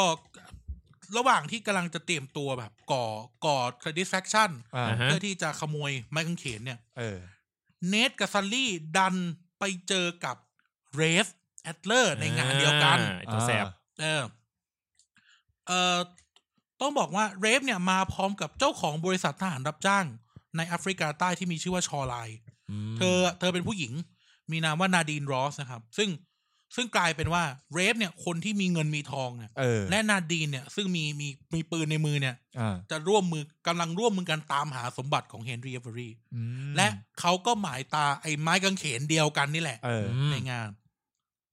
ซึ่งตลอดเวลา15 ปีที่ผ่านมาเนี่ยเรฟไม่เคยเลิกตามหาสมบัตินี้เลยทั้งชีวิตนะครับไม่เคยเลยหลังจากแบบมีการเสียดสีแยกกันแล้วเขาก็แยกกันแซมก็สร้างโอกาสมีการดับไฟนู่นนี่นั่นแล้วก็ฉกไม้กางเขนมาได้เนทก็รอบหนีขึ้นไปเจอกับแซมข้างบนเพื่อที่จะเดี๋ยวฉกไม้กางเขนหนีกันนะก็ปรากฏว่าถูกนาดีนรอสเนี่ยซึ่งเธอเป็นทหารคือจะแบบมองออกก็จับได้ไว้ดักกระทืบสู้ไม่ได้เลยเนทเนี่ยสู้ไม่ได้เลยนะครับก็กระทืบเนทจนหนำแล้วแต่ไม้กางเขนไม่ได้อยู่กับเนทก็คือฉกมาไม่ได้แหละคนในงานก็เริ่มรู้ตัวนะครับพวกเอเจนต์สมิธก็ออกมาไล่ยิงกันก็เป็นฉากการไล่ล่าแหละเพื่อจะหนีออกมาสุดท้ายเนี่ยเนทซัลลี่แล้วก็แซมเนี่ยก็หนีออกมาจากงานนั้นได้พร้อมไม้กางเขนที่ตั้งใจไปขโมยพอออกมาได้เนี่ยทั้ง3ก็เปิดดูไอ้สิ่งที่อยากรู้ว่าข้างในมันมีอะไรที่หาไม่เจอเมื่อ15 ปีแล้วเนี่ยก็ปรากฏว่ามันเจอกระดาษระบุไอ้คุณทำแทบตายลูกปืนเป็น10เพื่อที่มาเจอกระดาษแล้วก็เป็นตัวเลข2 ชุดก็คือในไม้กางเขนนักบุญดิสมัสเนี่ยมันมีกระดาษเขียนปีเกิดและปีตายเอาไว้ไม่บอกอะไรอย่างอื่นเลยเขียนแค่นี้อีสัตว์เลยเนทด้วยความที่เป็นคนฉลาดเป็นนักโบราณคดีก็รู้แล้วเขาเป็นคนคลั่งโจรสลัดมากเนทเนี่ยก็เลยรู้ว่านี่มันเป็นปีเกิดและปีตายของเฮนรี่เอเวอรี่สุดท้ายก็เลยนึกออกว่าสิ่งที่จะต้องไปทำหรือตามไปนั่นก็คือสุสานของเฮนรี่เอเวอรี่ซึ่งไม่รู้จริงหรือปลอมนะครับที่อยู่ในวิหารของนักบุญดิสมัสในสกอตแลนด์ซึ่งตลอด15 ปีที่ผ่านมาเรฟแอดเลอร์ขุดสุสานนี้เหมือนกันไอ้ขุดวิหารนี้เหมือนกันแต่ไม่ได้ไปขุดสุสานไงนึกถึงป่าช้าในโบสถ์มันขุดที่วิหารมันไม่ได้ขุดที่ป่าช้ามันเลยหาไม่เจอ15 ปีเว้ยเนทกับแซมก็ซารี่ไม่ได้ไปครับเนทกับแซมก็เดินทางไปสกอตแลนด์แล้วก็ลอบเข้าไปในสุสานคือมันแต่ทั้งบริเวณนั้นน่ะก็มีทหารเดินเต็มเลยนะก็ตามเกมเขาก็ลอบเข้าไปจนได้ก็ทหารในดีก็เดินทั่วจน2 พี่น้องสำรวจไปเจอทางลับอยู่ใต้หลุมศพของเฮนรี่เอเวอรี่แต่เป็นหลุมศพปลอมๆนะหลุมศพปลอมๆของเฮนรี่เอเวอรี่นะครับก็ภายในเส้นทางลับเนี่ยเขาต้องฝ่าปริศนามากมายซึ่งดูเหมือนเฮนรี่เอเวอรี่เขาสร้างไว้ทดสอบคนที่เจอทางลับนี้ก็เหมือนทดสอบความสามารถมึงเก่งพอไหมอะไรเงี้ยนะครับของผู้ที่มีลายแทงเมื่อถึงห้องสุดท้ายเนี่ยมันมีตาช่าง2 ฝั่งไม่รู้เขาเรียกว่าอะไรภาษาอังกฤษเรียกสเกลเลอร์สเกลตาช่างเหมื เหมือนกระทรวงยุติธรรมอ่ะตาช่างเนี่ยมีไม้กางเขนทองคำวางอยู่ไม้กางเขนเหมือนเวลาเราเห็นในโบสถ์อ่ะแบบโบสถ์คาทอลิกอ่ะเห็นทองคำกับเหรียญทองแดงซึ่งทองแดงมันเป็นโลหะที่มีค่าน้อยสุดในบรรดาโลหะเงินที่เราใช้เป็นเงินนะเหมือนเวลาเหรียญทองเหรียญเงินเหรียญทองแดงใช่ไหมมีเหรียญทองแดงวางอยู่เนทมันคิดออกเฮนรี่ว่าแบบเฮนรี่มันกำลังถามอะไรมันก็บอกว่าบอกแซมที่กำลังจะหยิบทองอ่ะอย่าโลภให้หยิบเหรียญทองแดงมาแค่1เหรียญพอหยิบออกมาปั๊บเหมือนน้ำหนักมันจะบาลานซ์ปั๊บใช่ไหมบาลานซ์ปั๊บกลายเป็นว่าห้องอ่ะมันกลายเป็นแผนที่เหมือนมันเฉลยแผนที่ขึ้นมาว่าเป็นกลไกอ่ะสว่างวาบขึ้นมาเลยสว่างมากเหมือนน้องมิวนิกอ่ะครับผมดีมันคือพิกัดของอ่าวที่มีชื่อว่า Kings Bay อ่าว King อยู่ในมาดากัสการ์ที่จะมีสิงโตกับมาลายอ่ะไอ้มูฟแล้วก็ครับไม่ใช่แล้วนะครับก็คือพิกัดต่อไปอยู่ที่มาดากัสการ์เขาเจอแต่อย่างที่ว่าครับเกมนี้ตัวร้ายจะต้องตามมาเจอหลังแก้อะไรเสร็จนาดีนรอสก็เอาทหารตามมาต้อน2พี่น้องนี่เอาไว้แซมเนี่ยมันรู้เรื่องตาช่างแล้วใช่ไหมมันเลยหลอกนาดีนรอสมันหลอกนาดีนรอสว่ากุญแจมันคือไม้กางเขนให้อินาดีเนี่ยไปหยิบไม้กางเขนออกมาระหว่างนี้ช่างเขาค่อยเถิบออกมาอีนาดีนรอสไปหยิบไม้กางเขนพื้นถล่มก็เหมือนมันเป็นกลไกอ่ะถ้ามึงหยิบไม้กางเขนพื้นถล่มพวกคนโลภต้องตายอะไรเงี้ยก็พื้นถล่มก็ชิบหายแล้วอะไรเงี้ยนะครับก็ในจังหวะนี้แหละก็อย่างที่เล่ามา 3-4 ภาคจังหวะอะไรถล่มต้องหนีออกมาก็หนีออกมาทั้งหมดก็หนีออกมาพอหนีออกมาเนทเนี่ยมันพอปลอดภัยแล้วนะระหว่างเดินทางเนี่ยเนทมันสงสัยขึ้นมาว่าเอเวอร์ลี่มันกำลังทำอะไรอยู่วะหมายถึงว่าทำไมมันจะต้องมาทำอะไรแบบนี้มันต้องทดสอบคนอะไรเงี้ยมันน่าจะรวบรวมโจรสลัดหรือคนเพื่อทำอะไรสักอย่างนะครับเนทซัลลี่แล้วก็แซมเนี่ยก็เดินทางไปมาดากัสการ์แล้วก็จะไอเหรียญทองแดงเนี่ยมันเป็นรูปภูเขาไฟเว้ยรูปภูเขาไฟอยู่บนเหรียญทำให้ทั้ง3คนเนี่ยออกตามหาภูเขาไฟในมาดากัสการ์เพราะเชื่อว่าจะเจอเป้าหมายต่อไปก็บอกว่าเจอภูเขาไฟจริงๆแต่รอบภูเขาไฟมันเป็นหอคอยเรียงเต็มไปหมดล้อมภูเขาไฟก็เลยว่ามันปริศนามันได้อยู่กับไอเนี่ยไอภูเขาไฟนี่แหละไอ้กับหอคอยรอบภูเขาไฟแหละว่ามันคืออะไรนะครับแต่ในขณะเดียวกันเนี่ยอีพวกชอไลน์ของนาดีแล้วก็เรฟเนี่ยมันก็ค้นเหมือนกันมันก็รู้ทันเหมือนกันอะไรเงี้ยก็ค้นหาไปเลยก็เลยพบว่าหอคอยที่รายรอบภูเขาไฟเนี่ยมันเป็นหอคอยที่มีตาสัญลักษณ์ของโจรสลัดมีชื่อตัวสลัดบางคนเนี่ยเราเล่าไปในตอนนั้นด้วยก็ว่ามีชื่อแบบโจรสลัดคนนั้นคนนี้นี่เป็นเจ้าของหอคอยนี้อะไรเงี้ยนะครับมีแบบเขาเรียกนะเป็นหอคอยของเฮนรี่เอเวอรี่เองหอคอยของโทมัสทิวอะไรเงี้ยโทมัสทิวก็คือคนที่ปล้นกันสเวย์ด้วยกันนะที่เรือแม่งไปไม่ได้แล้วตายบนเรืออะไรเงี้ยนะครับเรื่องจริงนะคือเรื่องจริงอะนะแล้วโจรสลัดคนอื่นแล้วเราก็ดูเหมือนว่าเหล่าโจรเอาสมบัติมารวมกันเว้ยมากองรวมกันเพื่ออะไรสักอย่างขณะเดียวกันเนี่ยชอไลก็ที่ค้นหาอยู่ก็เลยเฮ้ยยังไงดีเนทกับซัลลี่ก็แยกเนทซัลลี่แซมแยกกันคือเนทไปกับซัลลี่แซมไปคนเดียวแยกกันแล้วเนทกับซัลลี่ก็ไปเจอหอคอยที่น่าจะเป็นจุดที่ถูกต้องนะครับแล้วเนมก็เลยไขปริศนาจนสำเร็จแล้วก็พบว่าจุดมุ่งหมายต่อไปอยู่ไหนนะครับก็รู้ว่าไอเนี่ยมันคือมันจะอยู่ตรงไหนแน่อะไรเงี้ยนะครับแล้วพวกชอไลเนี่ยเขาเรียกนะพวกชอไลน่าจะนำหน้าไปแล้วน่าจะเจอก่อนระหว่างที่กำลังจะบอกแซมว่าเฮ้ยชอไลมันเพ่นพ่านนะก็กลายเป็นว่าเรฟแอดเลอร์โทรเข้ามาที่โทรศัพท์ของเนทแล้วก็บอกว่าไอ้ควายกูตาม GPS มึงมาตลอดเทคโนโลยีไอ้โง่แล้วก็กล่อมให้เนทเลิกค้นหาซะเนทปฏิเสธแล้วก็ถูกโจมตีนะครับก็ต้องมุ่งหน้าไปช่วยแซมอะไรเงี้ยก็ช่วยออกมาสำเร็จแหละตามสไตล์นะครับความคลีเช่นะครับนี่ก็ปฏิปต่อเรื่องราวทั้งหมดด้วยกันได้แล้วพบว่าปริศนาทั้งหมดมันนำไปสู่สิ่งที่เรียกว่าลิเบอร์ทาเลียลิเบอร์ทาเลียเป็นดินแดนโจรสลัดเสรีในตำนานมันเป็นแบบเหมือนถ้าเราดู Pirates of the Caribbean จะเป็นอ่าวเรือแตกคล้ายๆแบบนั้นแต่มันจะเป็นว่าดินแดนที่โจรสลัดจะอยู่ด้วยกันแบบยูโทเปียอะไรแบบเนี้ยนะครับทุกโจรจะอยู่ร่วมกันอย่างสันติสุขอะไรเงี้ยไม่แบ่งชนชั้นแล้วแบบซึ่งเฮนรี่เอเวอรี่และเหล่าโจรทั้งหลายน่าจะเป็นผู้ก่อตั้ง ไอ้โจรตัวสัตว์ที่เราเจอตามหอคอยนะระหว่างตื่นเต้นดีใจเนี่ยเอเลน่าก็โผล่ตัวออกมาคือเหมือนกำลังคุยกันอยู่ในห้องพักในโรงแรมเมียก็เคาะประตูห้องเช่านะครับ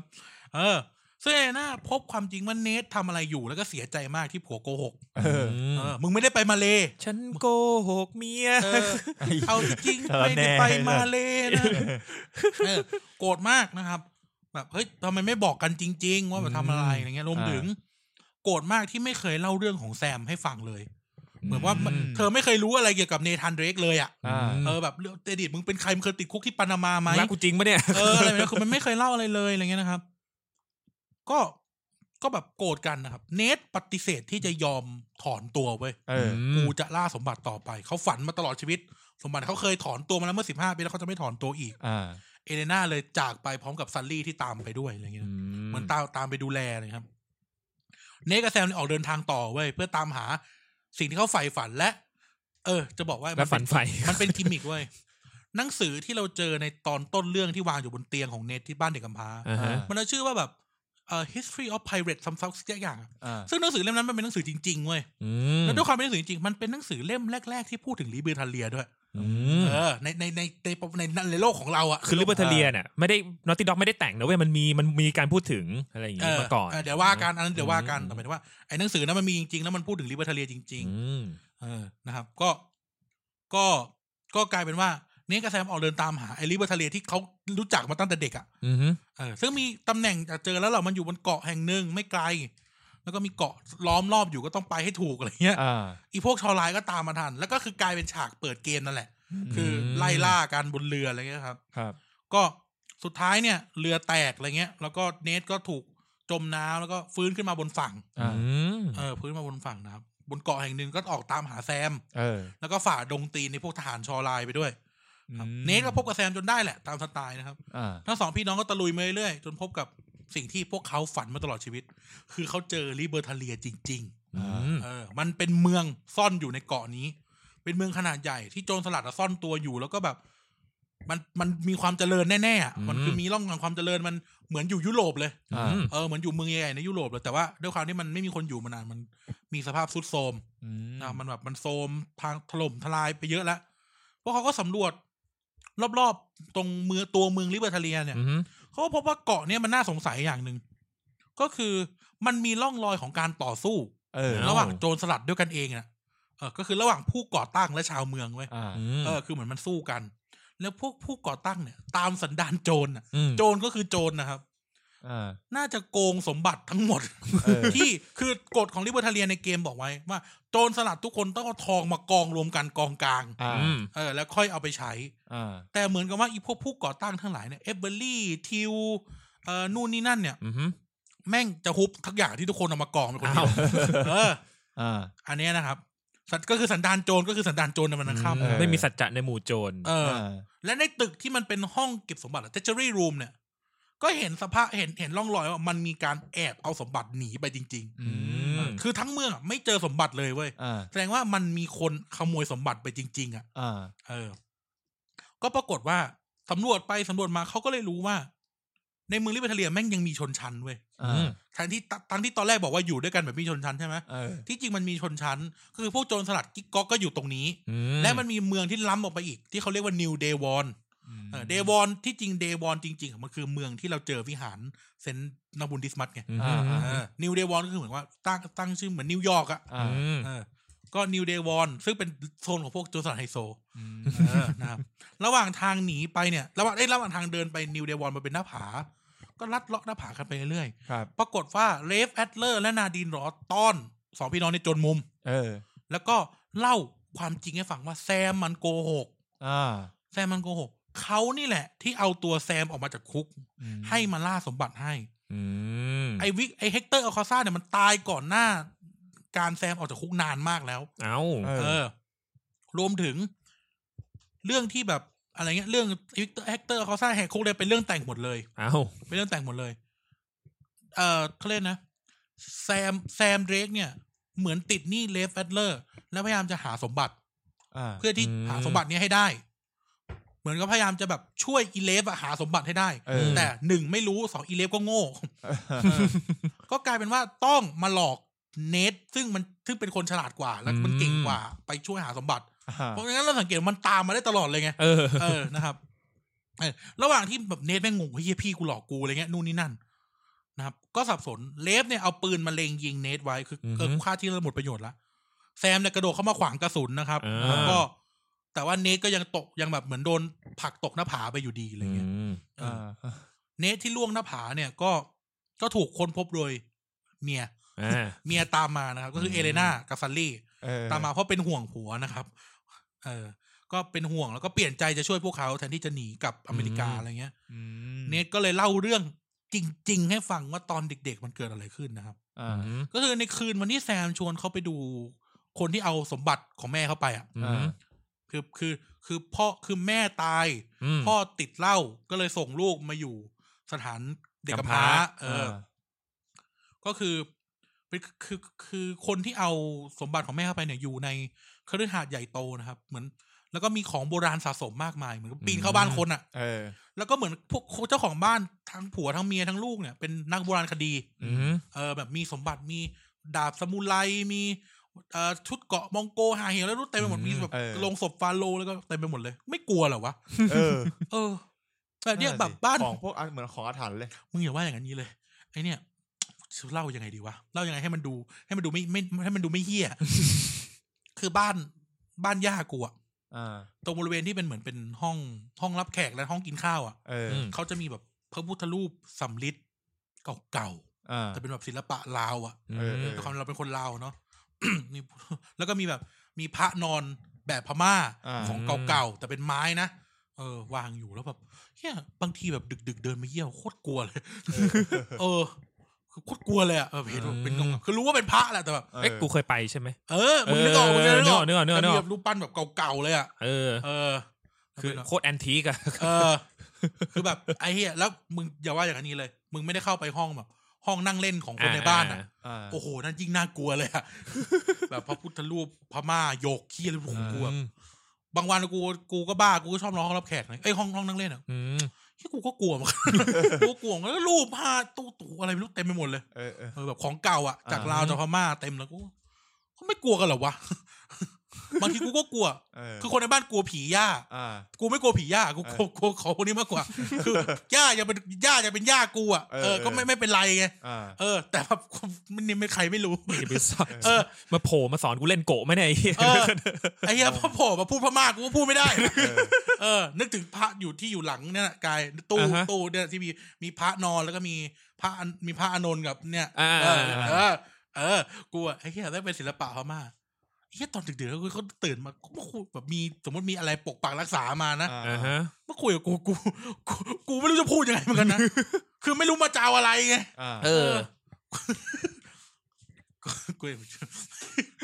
ผมพูดพม่าไม่ได้ครับไม่ใช่ฝรั่งเฮียมาถึงปีแอร์หน่อยไม่โอเคอ่ะกลับมานั่นแหละก็บ้านนักโบราณคดีอย่างเงี้ยครับก็ค้นไปค้นมาเฮ้ยกูสกิปกูถึงไหนเนี่ยก็ค้นไปค้นมาก็เจอเหมือนแบบลังเป็นสมบัติของแม่เขาอะพวกแบบของกระจุกกระจิกที่เป็นแบบโบราณวัตถุนะแล้วก็สมุดบันทึกนู่นนี่นั่นก็รู้ว่าเฮ้ยแม่ก็เป็นนักโบราณคดีแม่ของสองพี่น้องเนี้ยก็เป็นนักโบราณคดีซึ่งเจ้าของบ้านโผล่มาเว้ยกำปืนมาด้วยเจ้าของบ้านเนี่ยเป็นหญิงชราแก่ๆเลยมักกรนาเกาให้นึกถึงมักกรนาเกาโผล่มาจับได้แล้วก็เขาเรียกว่าอะไรนะก็เฉลยว่าแม่สมบัติเนี่ยเป็นของคนที่มีชื่อว่าคาซันดรามอร์แกน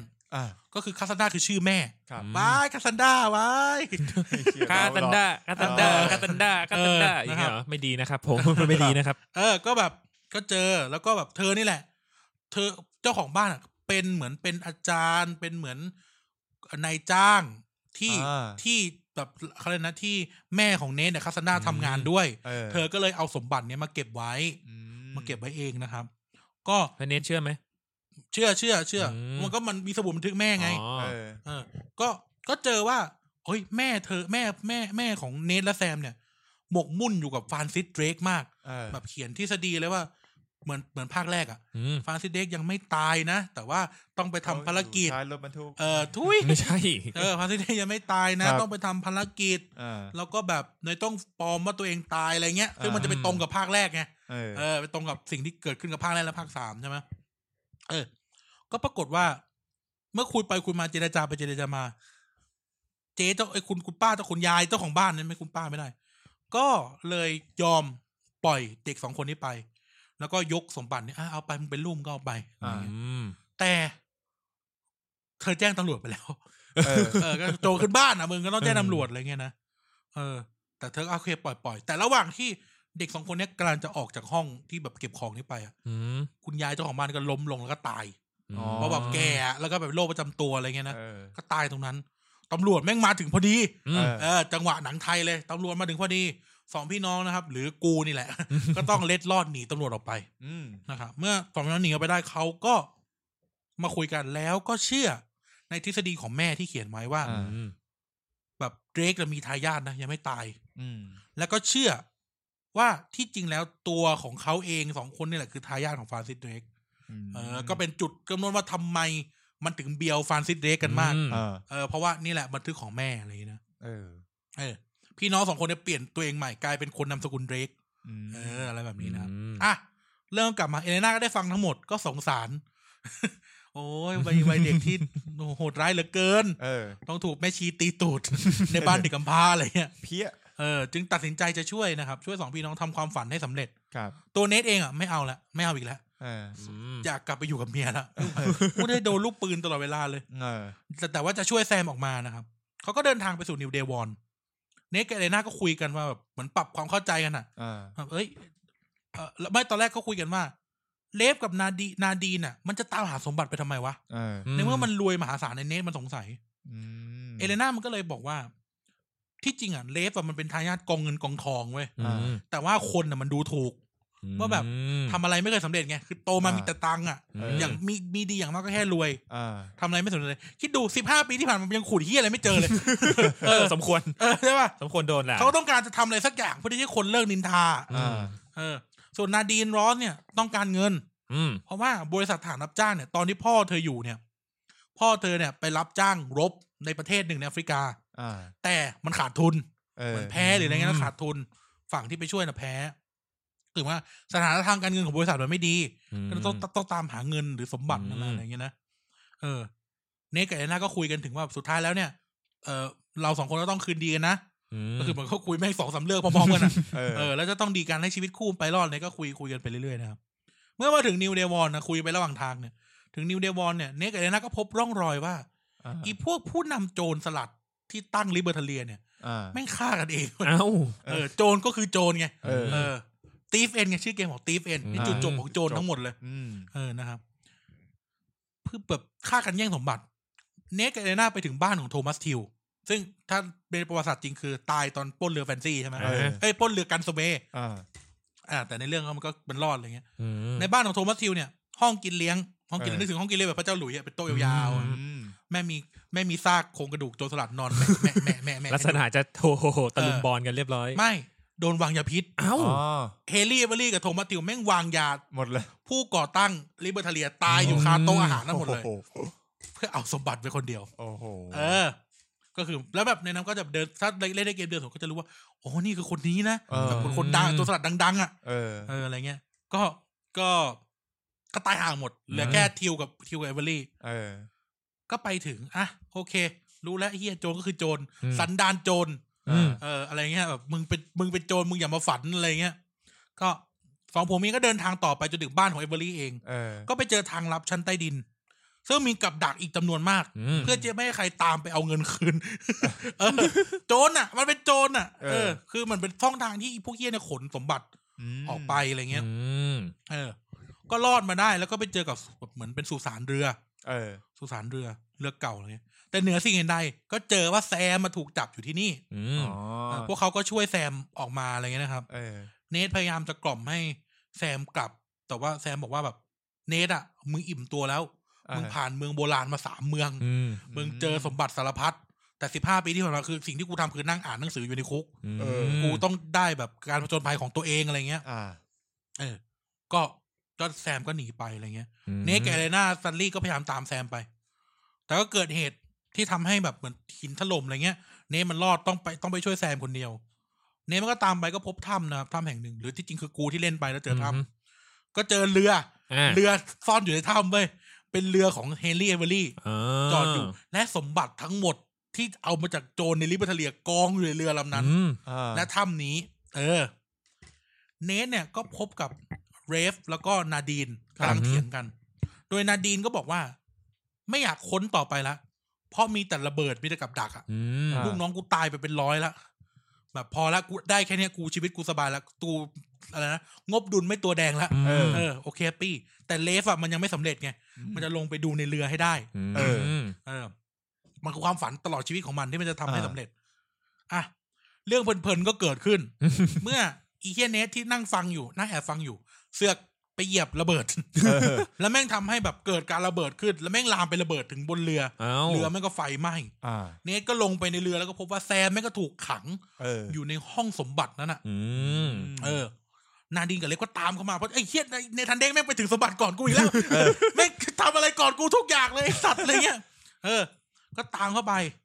นะครับก็จับตัวเนสนาดีนกับเล็กก็จับตัวเนสไว้ได้แต่นาดีนถอดใจแล้วเว้ยถอดใจละไม่เอาละก็เลยปล่อยในทันเด้งออกจากมือคือตีเคียเนสมาสู้ไม่ได้หรอกเพราะอินนาดีนเป็นทหารก็ปล่อยออกไปแล้วนาดีนรอสก็ชี้ให้ดูในเหมือนมันเป็นห้องสมบัติห้องนึงในห้องนี้มีศพอยู่2 ศพเว้ยก็ชี้ให้ดูว่าเนี่ยพวกมึงไอหัวขโมย3 ตัวพวกมึงดูไว้นี่คือจุดจบของโจรเฮนรี่เอเวอรี่กับโทมัสทิวสู้กันบนกองทองที่ตัวเองขโมยมาแล้วตายทั้งคู่อยู่บนซากอยู่บนกองทองไม่มีใครได้ทองสุดท้ายโจรก็ตายด้วยมือโจรกันเองอยู่ดีเป็นแบบเป็นศพแล้วแบบดาบแม่งเสียบอยู่ในอก2 คนอ่ะตายคู่ตายคู่ไม่มีใครได้อะไรเลยนะครับเดดดี้ลองก็ชี้ดูพวกมึงก็จะไม่ได้เลยคือนาเดียเหมือนแบบเฮียกูปลงแล้วอย่างเงี้ยเนี่ยพวกมึงดูจุดจบของโจรก็มันเป็นความโลภอ่ะตายเพราะความโลภทั้งคู่นะครับนาดีนก็จากไปนะครับเนทกับเลฟก็เลยสู้กันเนทไปเอาดาบของเฮนรี่เอเวอรี่มาเลฟไปเอาดาบของโทมัสทิวแม่งก็รู้อยู่แล้วไอ้เหี้ยก็สู้กันสุดท้ายจะพัดจะผูสู้กันไปสู้กันมายังไงไม่รู้เนทมันฉลาดคือถ้าเราจินตนาการเรือโจรสลัดอ่ะเขาจะห้อยเหมือนตะข่ายอ่ะไว้ข้างบนแล้วเพื่อนจะได้เก็บของได้เยอะๆใช่ไหมจะไม่ต้องปูพื้นอย่างเดียวเนทมันตัดเชือกที่ดึงไอ้กองสมบัติ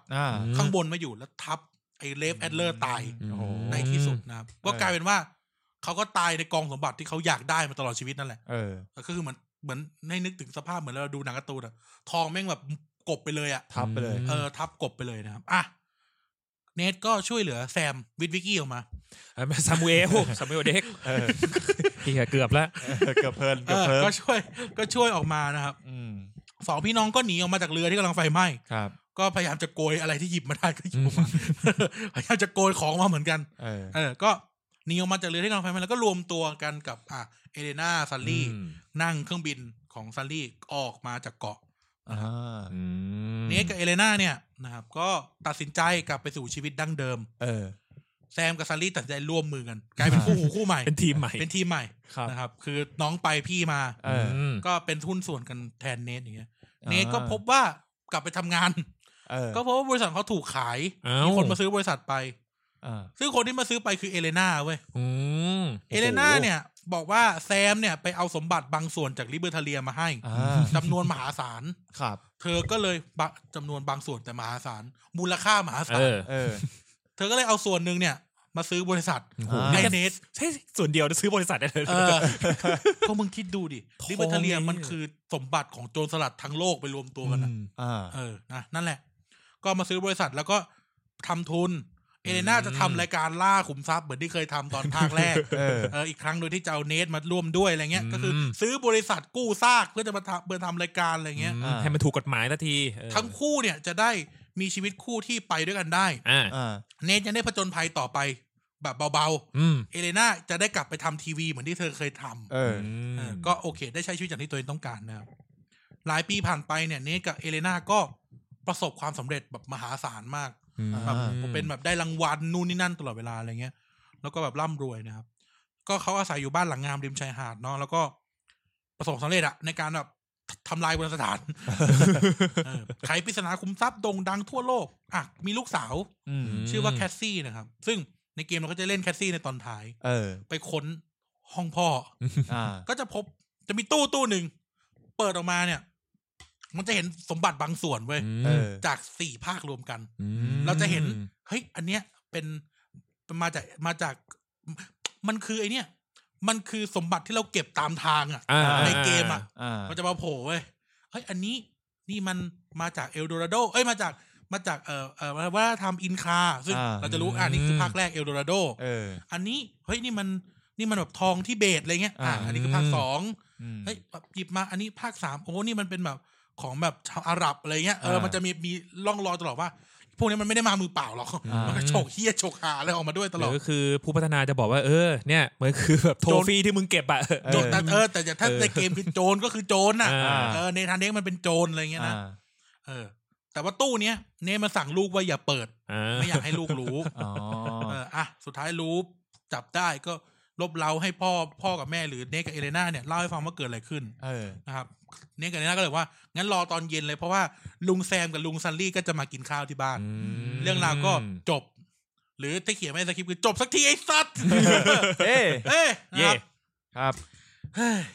ขอเบรกแป๊บนึงได้ไหมได้ป่าเบรกแ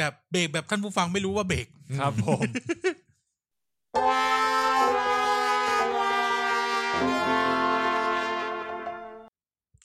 มาต่อนะครับท่านผู้ฟังนะครับเบรกแบบไม่บอกว่าเบรกนะครับเข้ารายการแล้วทีมงานยังเอนหลังกันอยู่เลยนะครับเราจะเข้าเรื่องกันต่อคืออะไรนะปริศนาเมืองปริศนาหรือว่า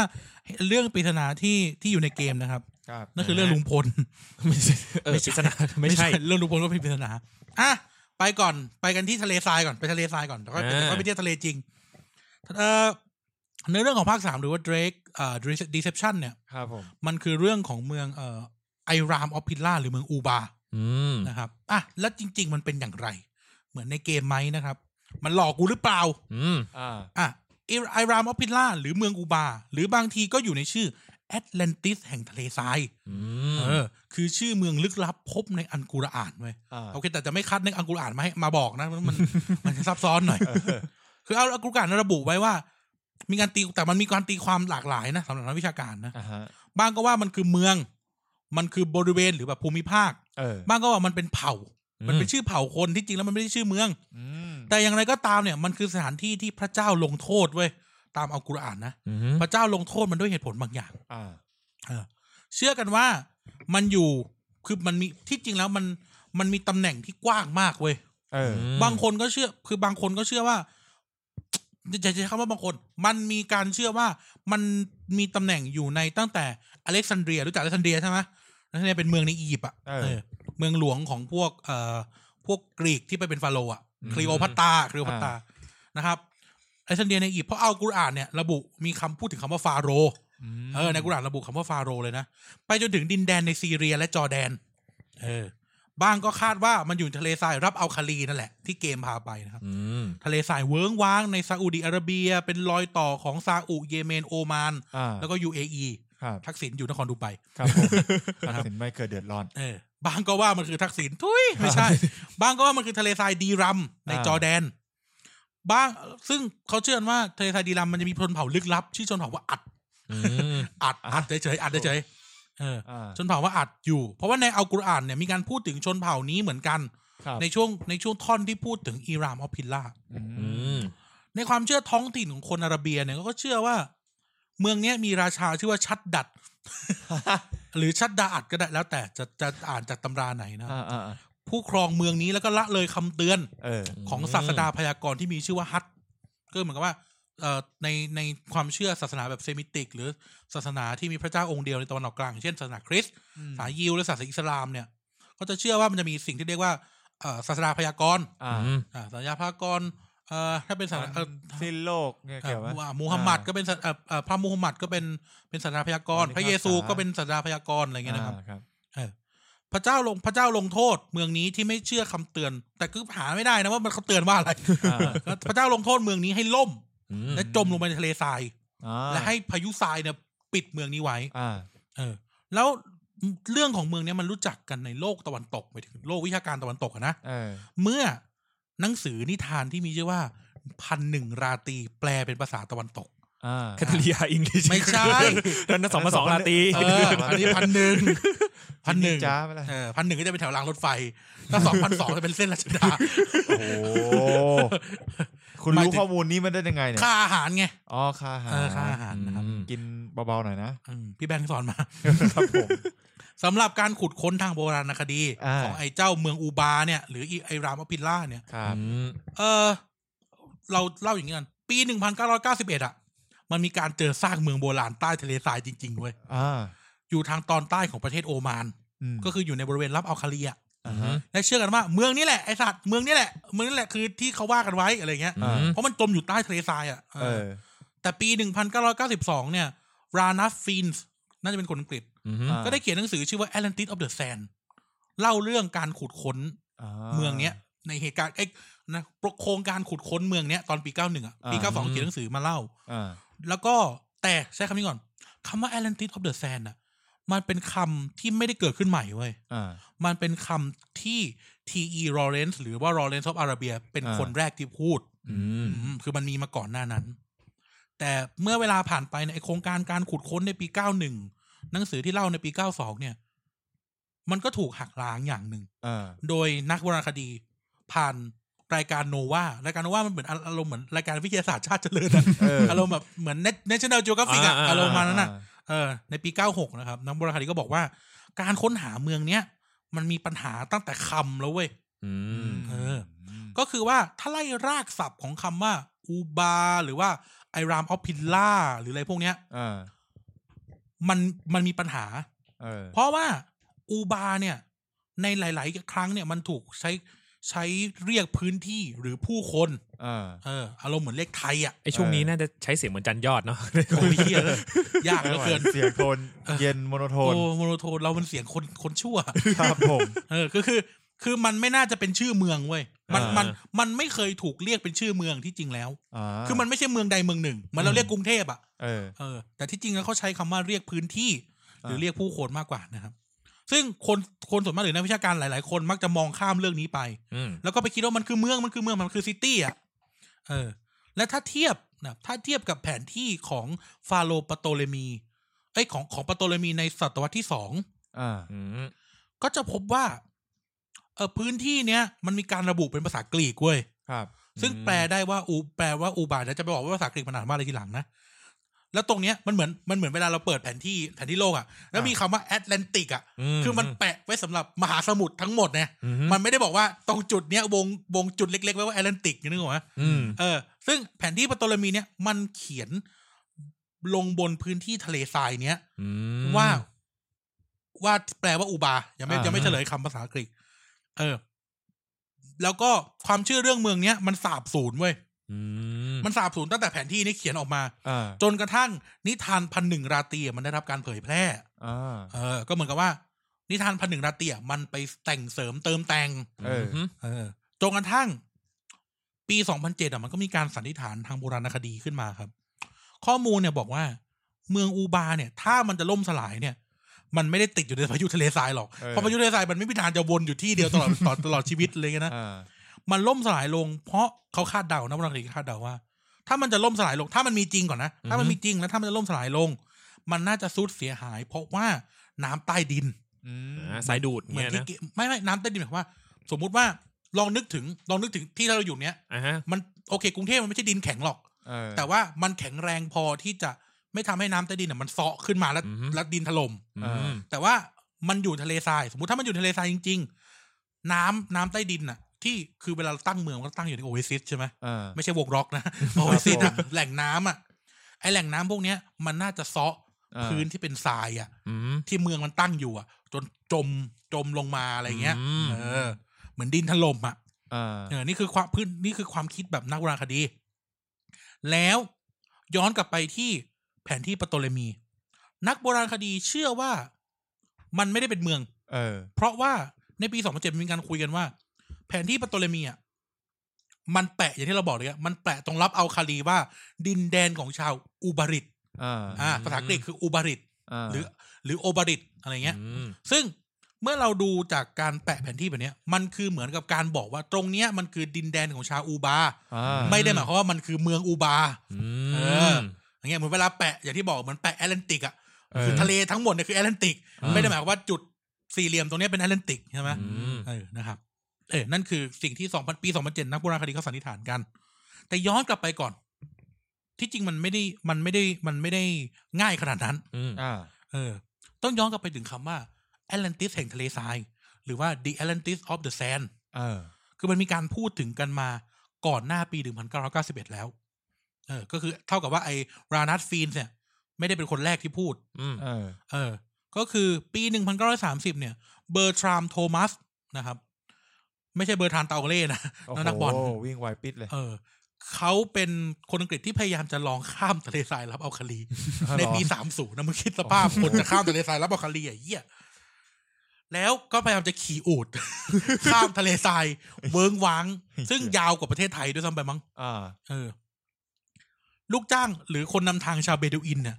ก็มาบอกเล่าเรื่องราวให้ฟังว่าเฮ้ยในรับอัลคาลีเนี่ยมันมีเมืองที่พระเจ้าลงทุกคนอยู่กลางทะเลทรายนะเว้ยไอ้เจ้าเบอร์ทรามโทมัสเนี่ยก็เลยเฮ้ยงั้นนอกจากจะข้ามทะเลทรายแล้วก็สำรวจไปพร้อมๆกันเลยคนลูกหาผมพูดง่ายน้อยสัตว์อย่างเงี้ยกูยังไม่เดินเลยมึงเป็นฝรั่งมาเดินได้ไงนะครับเขาก็สำรวจมันไปเรื่อยๆนะในระหว่างที่เขาข้ามทะเลทรายก็ไม่เจออะไร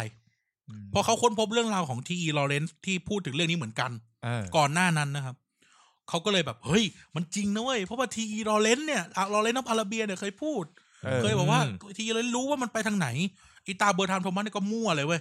ว่าเฮ้ยมันต้องเดินไปทางนี้เว้ยนี่คือพิกัดเส้นทางรูท Google Map สู่เมืองอูบาแต่ถามว่าเบอร์ทรามโทมัสไปตามที่มันคิดไว้ไหมไม่ไป แล้วทุกวันนี้ก็ยังไม่รู้เลยว่ามันจริงอย่างที่มึงพูดไหมอะไรอย่างเงี้ยนะครับในปี 1930ซึ่งกับย้อนกลับไปลอเรนซ์ออฟอาราเบียเหมือนกันลอเรนซ์ออฟอาราเบียเนี่ยจะอยู่ในช่วงประมาณสงครามโลกที่1920อะไรเงี้ยเจ้าทีลอเรนซ์หรือลอเรนซ์ออฟอาราเบียเนี่ยก็มีแผนเหมือนกันเว้ยจะคิดเหมือนกันว่ามันอยู่ในนี้แหละหรือบางทีมันอาจจะอยู่ในทะเลทรายที่ชื่อว่าวาบาก็อยู่ในบริเวณใกล้ๆกันแต่การเดินทางข้ามทะเลทรายไอ้เหี้ยลอเรนซ์ออฟอาราเบียฉลาดกว่าไอ้เหี้ยตัวตะกี้โทมัสทำอะไรขี่อูฐลอเรนซ์ออฟอาราเบียบอกว่ามันต้องนั่งเครื่องบินดูสิวะมึงจะขี่อูฐทำเหี้ยอะไรนั่งเครื่องบินเลยนั่งเครื่องบินแต่แผนนี้ไม่เคยได้ถูกใช้นะครับเพราะ1ไม่มีทุนหาเครื่องบินสมัยนั้นเทคโนโลยีการบินมันเหี้ยมากเต็มที่ก็คือต้องใช้บอลลูนคีรอบใช้คีรอบรีพอร์ตติ้งแล้วสอยล่วงอีกอย่างนึงลองทายดิทำไมมันถึงไม่สำเร็จการสำรวจของทีลอเรนซ์พายุมอเตอร์ไซค์ความตายก่อนจริงที่ลอเรนซ์ประสบอุบัติเหตุมอเตอร์ไซค์ตายที่ไหนจำไม่ได้ละแต่ว่าตายเพราะอุบัติเหตุรถยนต์นี่แหละแว้นไปแล้วนะครับโดนสลิงคาดไว้บ้าพูดเล่นแต่เขาประสบอุบัติเหตุตายนะครับหลังจากนั้นเนี่ยมันก็มีการสำรวจต่อมาแหละสำรวจโอ้ยคณะสำรวจเป็น10เป็น100คณะสำรวจนะครับก็สำรวจรอบรับอัลคาลีก็ไม่เจอเหี้ยอะไรเลยไม่มีใครเจออะไรเป็นชิ้นเป็นอันใช่คำนี้ไม่มีใครเจออะไรเป็นชิ้นเป็นอันเจอแต่แบบวัตถุแปลกๆซึ่งไม่น่าจะมาจากท้องถิ่นเหมือนแบบบางทีก็เจอจารึกอย่างแบบประหลาดอ่ะแบบอยู่ดีแม่งเดินไปทะเลทรายแล้วก็เจอจารึกเว้ยเฮ้ยเมืองอูบาแม่งเขียนถึงเมืองอูบาแต่มันวางอยู่ทะเลทรายโง่ๆอะไรเงี้ยคนแม่งก็แบบไอ้เหี้ยกูไม่เจอเหี้ยอะไรเลยคือเจอแต่ของไม่เจอเมืองเว้ยนี่ข้อน่าสนใจเขาเจออย่างที่บอกสิ่งที่เป็นชิ้นเป็นอันที่สุดก็คือปี 1991ที่ไปเจอไอ้ซากเมืองแต่ก็ไม่รู้ว่าตรงนั้นมันคืออะไรเพราะมันเจอแต่เมืองมันไม่เจออย่างอื่นเลยไม่เจอวัตถุไม่เจอจารึกเหี้ยเลยจารึกไม่ไปเจอที่อื่นคือนึกถึงสภาพสมมติว่ารับอัลคาลีเป็นวงกลมมันก็จะไปเจอเมืองที่ขอบวงกลมนี้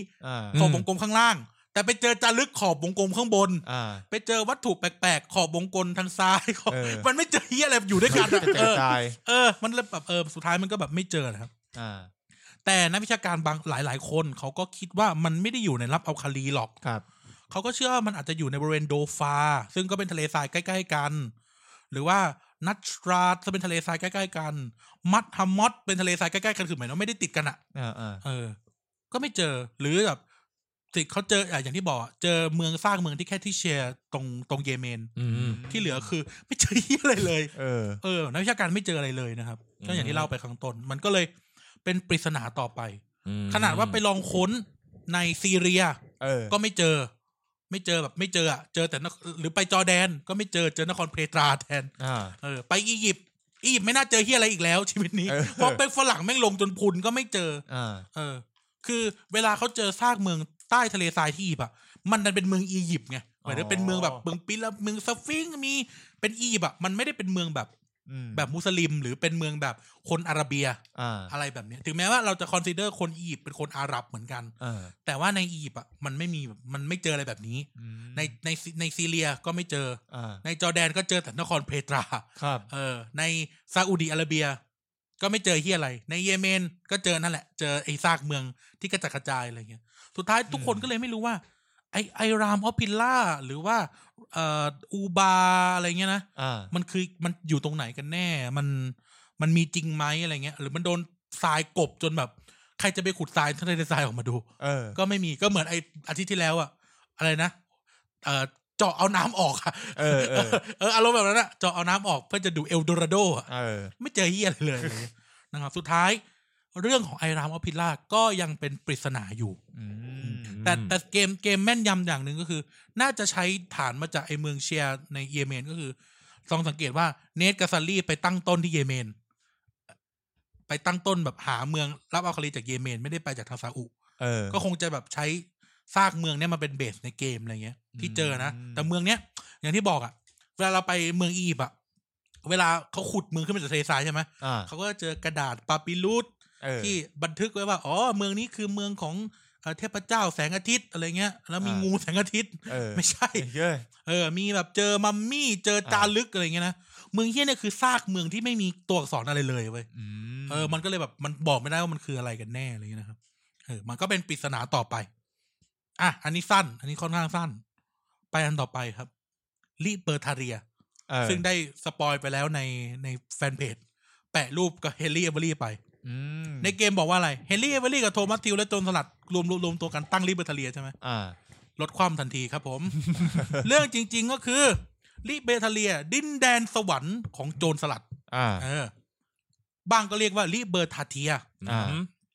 เป็นดินแดนที่เชื่อกันว่าเป็นอาณานิคมของพวกโจรสลัดในศตวรรษที่17และเชื่อว่าถูกก่อตั้งโดยลองทายโดยโจรสลัดชื่อเจมส์มิดซอง เชื่อไหมกูเล่นอันชันเต็ดภาค4นะกูไม่เคยได้ยินคำว่าเจมส์มิดซองเลยใครวะฟังดูโนเนมมากเลยฟังมาไม่เจอชื่อนี้เลยใช่แล้วตอนโจรสลัดกูก็ไม่เล่าเรื่องเจมส์มิดซองนะเพราะว่ากูจะเก็บมาตอนนี้แต่เขามีโอ้วีรกรรมเขาดีมากเจมส์มิดซองไม่ได้เป็นเอเวอรี่นะครับไม่ใช่เฮลี่เอเวอรี่ไม่มีการขนทองไม่มีอะไรทั้งสิ้นว่ากันว่ามันอยู่ในมาดากัสการ์นั่นแหละถูกแล้วเป็นนิคมโจรสลัดที่โจรสลัดมาอยู่รวมตัวกันไม่แบ่งแยกทุกคนเท่ากันหมดเลย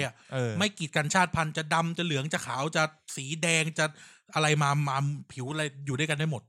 ไม่แคร์สีผิวไม่แคร์ชาติพันธุ์ไม่แคร์แหล่งที่มาไม่แคร์ว่าคุณจะเป็นคนมาจากไหนมาก่อนไม่แคร์ว่าคนเป็นคนศาสนาอะไรไม่แคร์ที่นี่ทุกคนจะอยู่รวมตัวกันโจรจะอยู่รวมตัวกัน อย่างปลอดภัย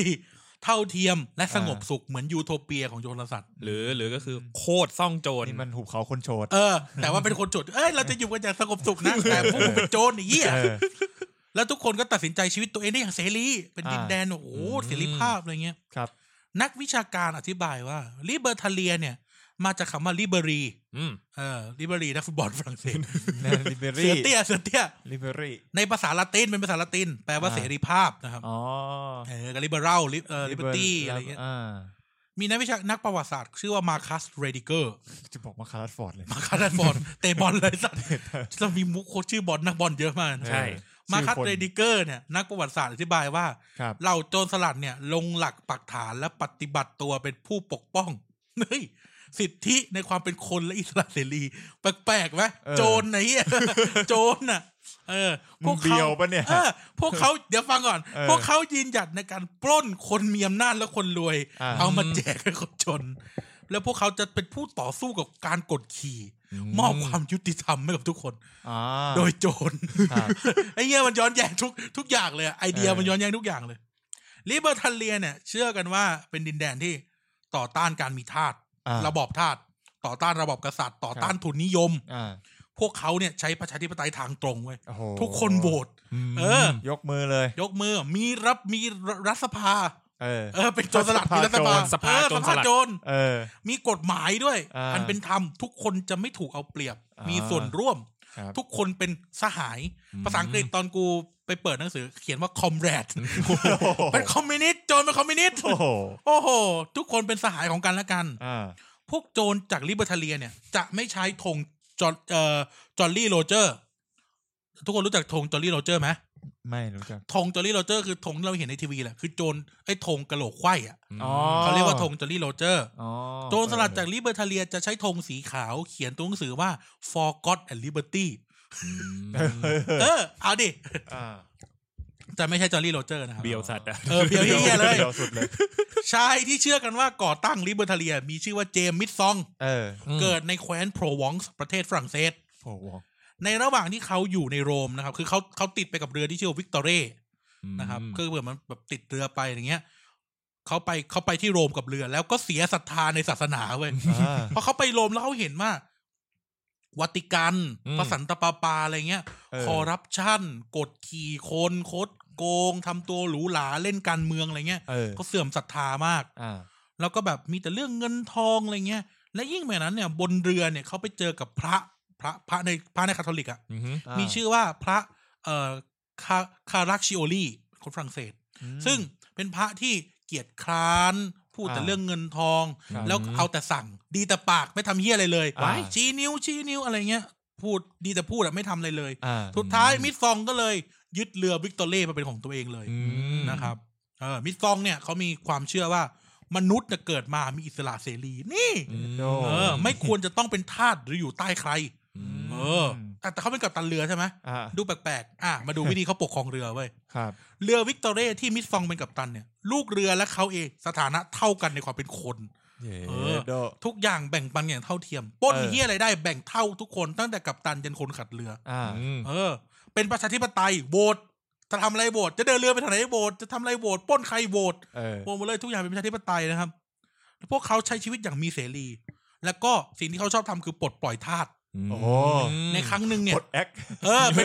เป็นโจรสลัดปลดแอกโจรสลัดปลดแอกนะ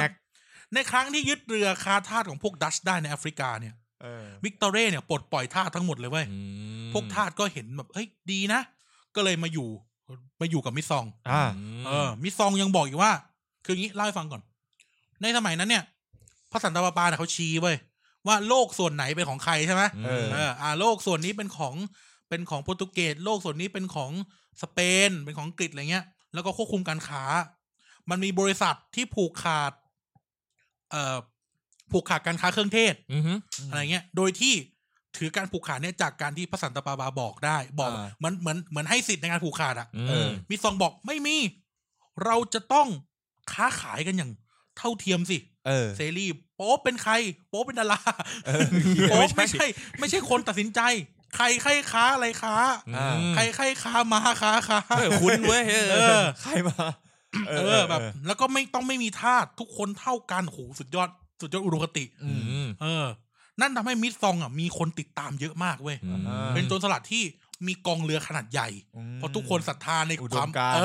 พระมิตรซองแปลว่าอิสระไม่ใช่เหรอไม่ใช่เสียงเมื่อกี้ได้ป่ะมึงไม่เล่นวะไอ้เหี้ยเสียงเมื่อกี้ได้กูกำลังเรียบเรียงคำพูดให้พูดอย่างนี้ป่ะวะอย่างเงี้ยไม่ค่อยได้ดูทีวีดูแต่จันยอดไม่ใช่กูจันยอดอ่ะนั่นแหละก็คนก็มาตามมิดซองเต็มไปหมดเลยพวกทาสอย่างเงี้ยก็หลบหนีแบบมาอยู่กับมิดซองอะไรเงี้ยก็เลยเชื่อกันว่าเขาเนี่ยแหละคือคนสร้างลิเบอร์ทาเลียตามตำนานนะครับโดยมิดซองเนี่ยก็สร้างลิเบอร์ทาเลียเขาเรียกนะกับโทมัสทิวทิวเนี่ยมาละโทมัสทิวก็คือทิวเนี่ยมันสงสัยว่า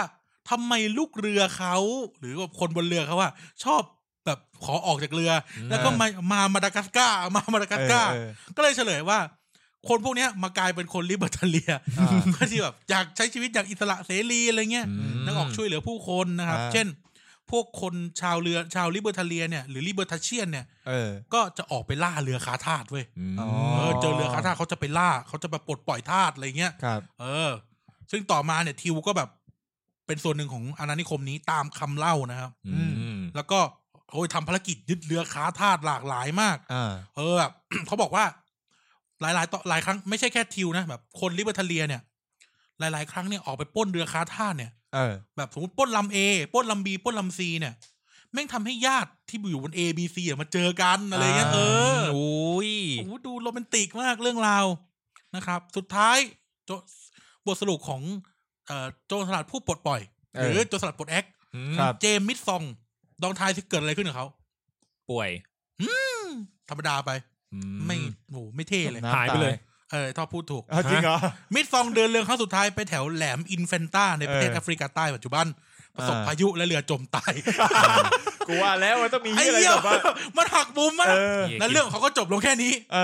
และเรื่องลิเบอร์ทาเลียก็หายไปพร้อมกับการตายเขาด้วยนะกูว่าแล้วก็จะมีแต่ไอ้ที่รู้ๆกันนี่คือมีคนมาเล่าอย่างเงี้ยมันก็เป็นเหมือนบันทึกแต่มันมีน้อยมากเว้ยที่จริงแล้วอ่ะมันมีเอกสารวิชาการน้อยมากคิดว่าตอนนี้มีอยู่ไหมมันเพราะแต่มันอยู่ในสภาพมาดากัสการ์แต่มันอยู่บนแต่เขาบอกมันอยู่บนมาดากัสการ์ใช่ไหมมีแต่สิงโตมาลายยีราฟไม่ใช่เรื่องไหมมีสิงโตมาเต้นหนีไปจากนิวยอร์กมิดซองนะครับโรบินฮูดปล้นคนรวยช่วยคนจนปล้นคนมีอำนาจปลดปล่อยทาสนะครับมอบสิทธิภาพให้แก่มนุษย์ก็เรือล่มตายปลดแอคแล้วล่มปลดแอคเลยอ่ะอย่างแบบ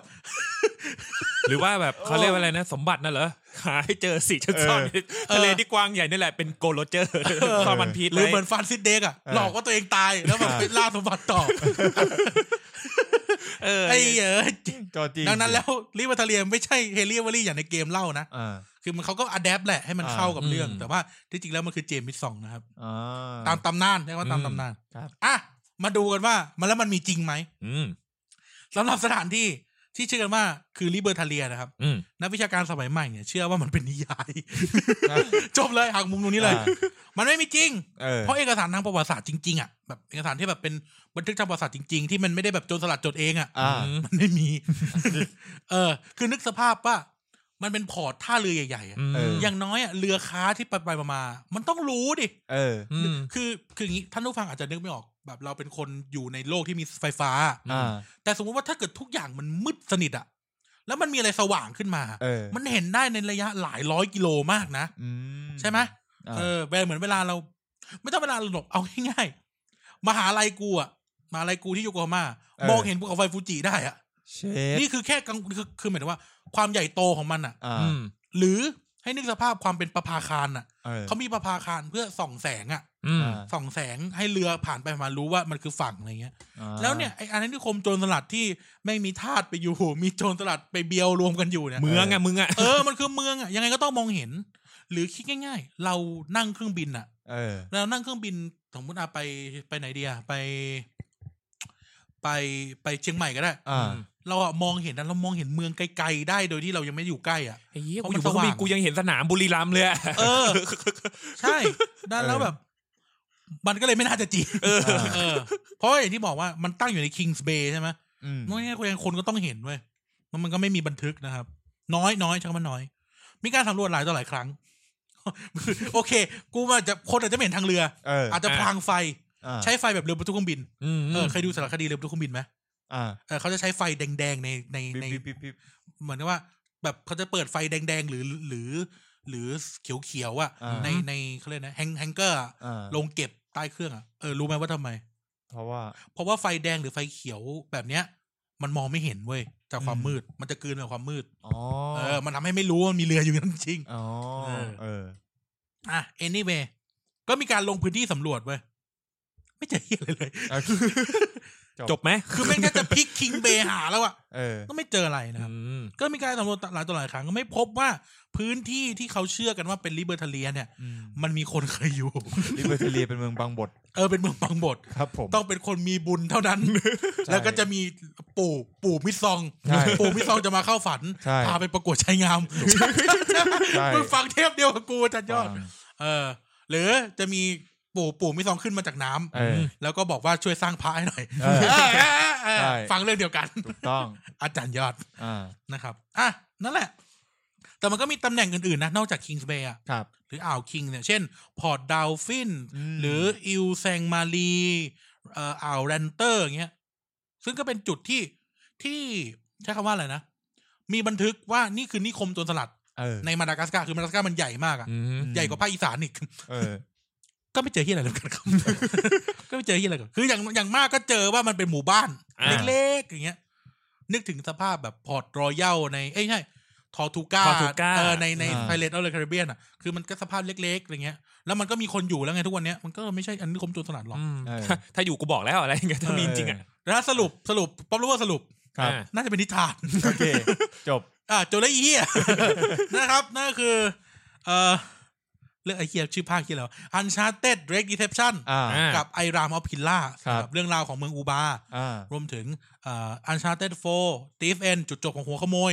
ก็คือแทงกันเองตายกองอยู่บนทองนะครับแล้วก็เรื่องของ Libertalia ที่ว่ามันจริงหรือมันไม่จริงและใครเป็นคนสร้างมันกันแน่แล้วก็เฉลยให้ท่านฟังแล้วนะครับว่าไม่ใช่เฮนรี่เอเวอรี่ที่แทงกับโทมัสทิวจุงนั้นและจุดจบของหัวขโมยก็คือเรือล่มตายเรียบร้อยไม่มีใครได้สมบัติเลยไม่มีใครได้เลยนะครับคือเราเชื่อว่าเกม Uncharted น่าจะใช้ประเด็นเอเวอรี่เพราะว่าเอเวอรี่จำได้ไหมว่าเราเล่าเรื่องว่าเอเวอรี่ปล้นเรือกันสเวย์ไปแต่สมบัติบนเรือกันสเวย์หายไปเลยอ่ะก็เขาก็เลยน่าจะเชื่อกันว่าเอามาฝากน่าจะสนุกกว่าน่าจะสนุกกว่าเจมี่ซองที่จมน้ำตายวันเรียนไม่มีเฮี้ยเลยไม่มีแห้งเลยเล่าเรื่องจริงเนี่ยแห้งเอามาบิดเอามาเติมนะครับก็มันก็คือวรรณกรรมนั่นแหละครับก็ขอจบลงแต่เพียงเท่านี้ครับสวัสดีครับยังจบบริบูรณ์เชิญเรื่องลุงพลและพญานาคได้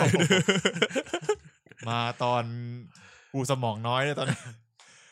สรุปกิจกรรมก่อนครับใครก่อนดีให้กายก่อนดีกว่าก็แบบว่ายังจะให้มันพูดอีกเหรอแล้วกูนั่งฟังเพลินๆแล้วเนี่ยก็รู้สึกว่าเอาเรื่องตัวเกมก่อนแล้วกันเรื่องในเกมมีความรู้สึกว่าเนี่ยขนาดกันหาข้อมูลแม่งยังเยอะขนาดนี้แล้วแบบคนทำเกมไม่ต้องหาข้อมูลเยอะขนาดไหนวะต้องมีทีมแหละแล้วแบบว่าคือแบบทุกคนแม่งต้องอินจริงๆกับการที่แบบล่าสมบัติอย่างเงี้ยนะที่ภาคนึงเนี่ยที่ทำคอนเทนต์เนี่ยต้องไปเติมหนังสือประมาณสัก3 หรือ 4 เล่มแล้วก็ไปหาบทความใน JSTOR สัก 2-3 อัน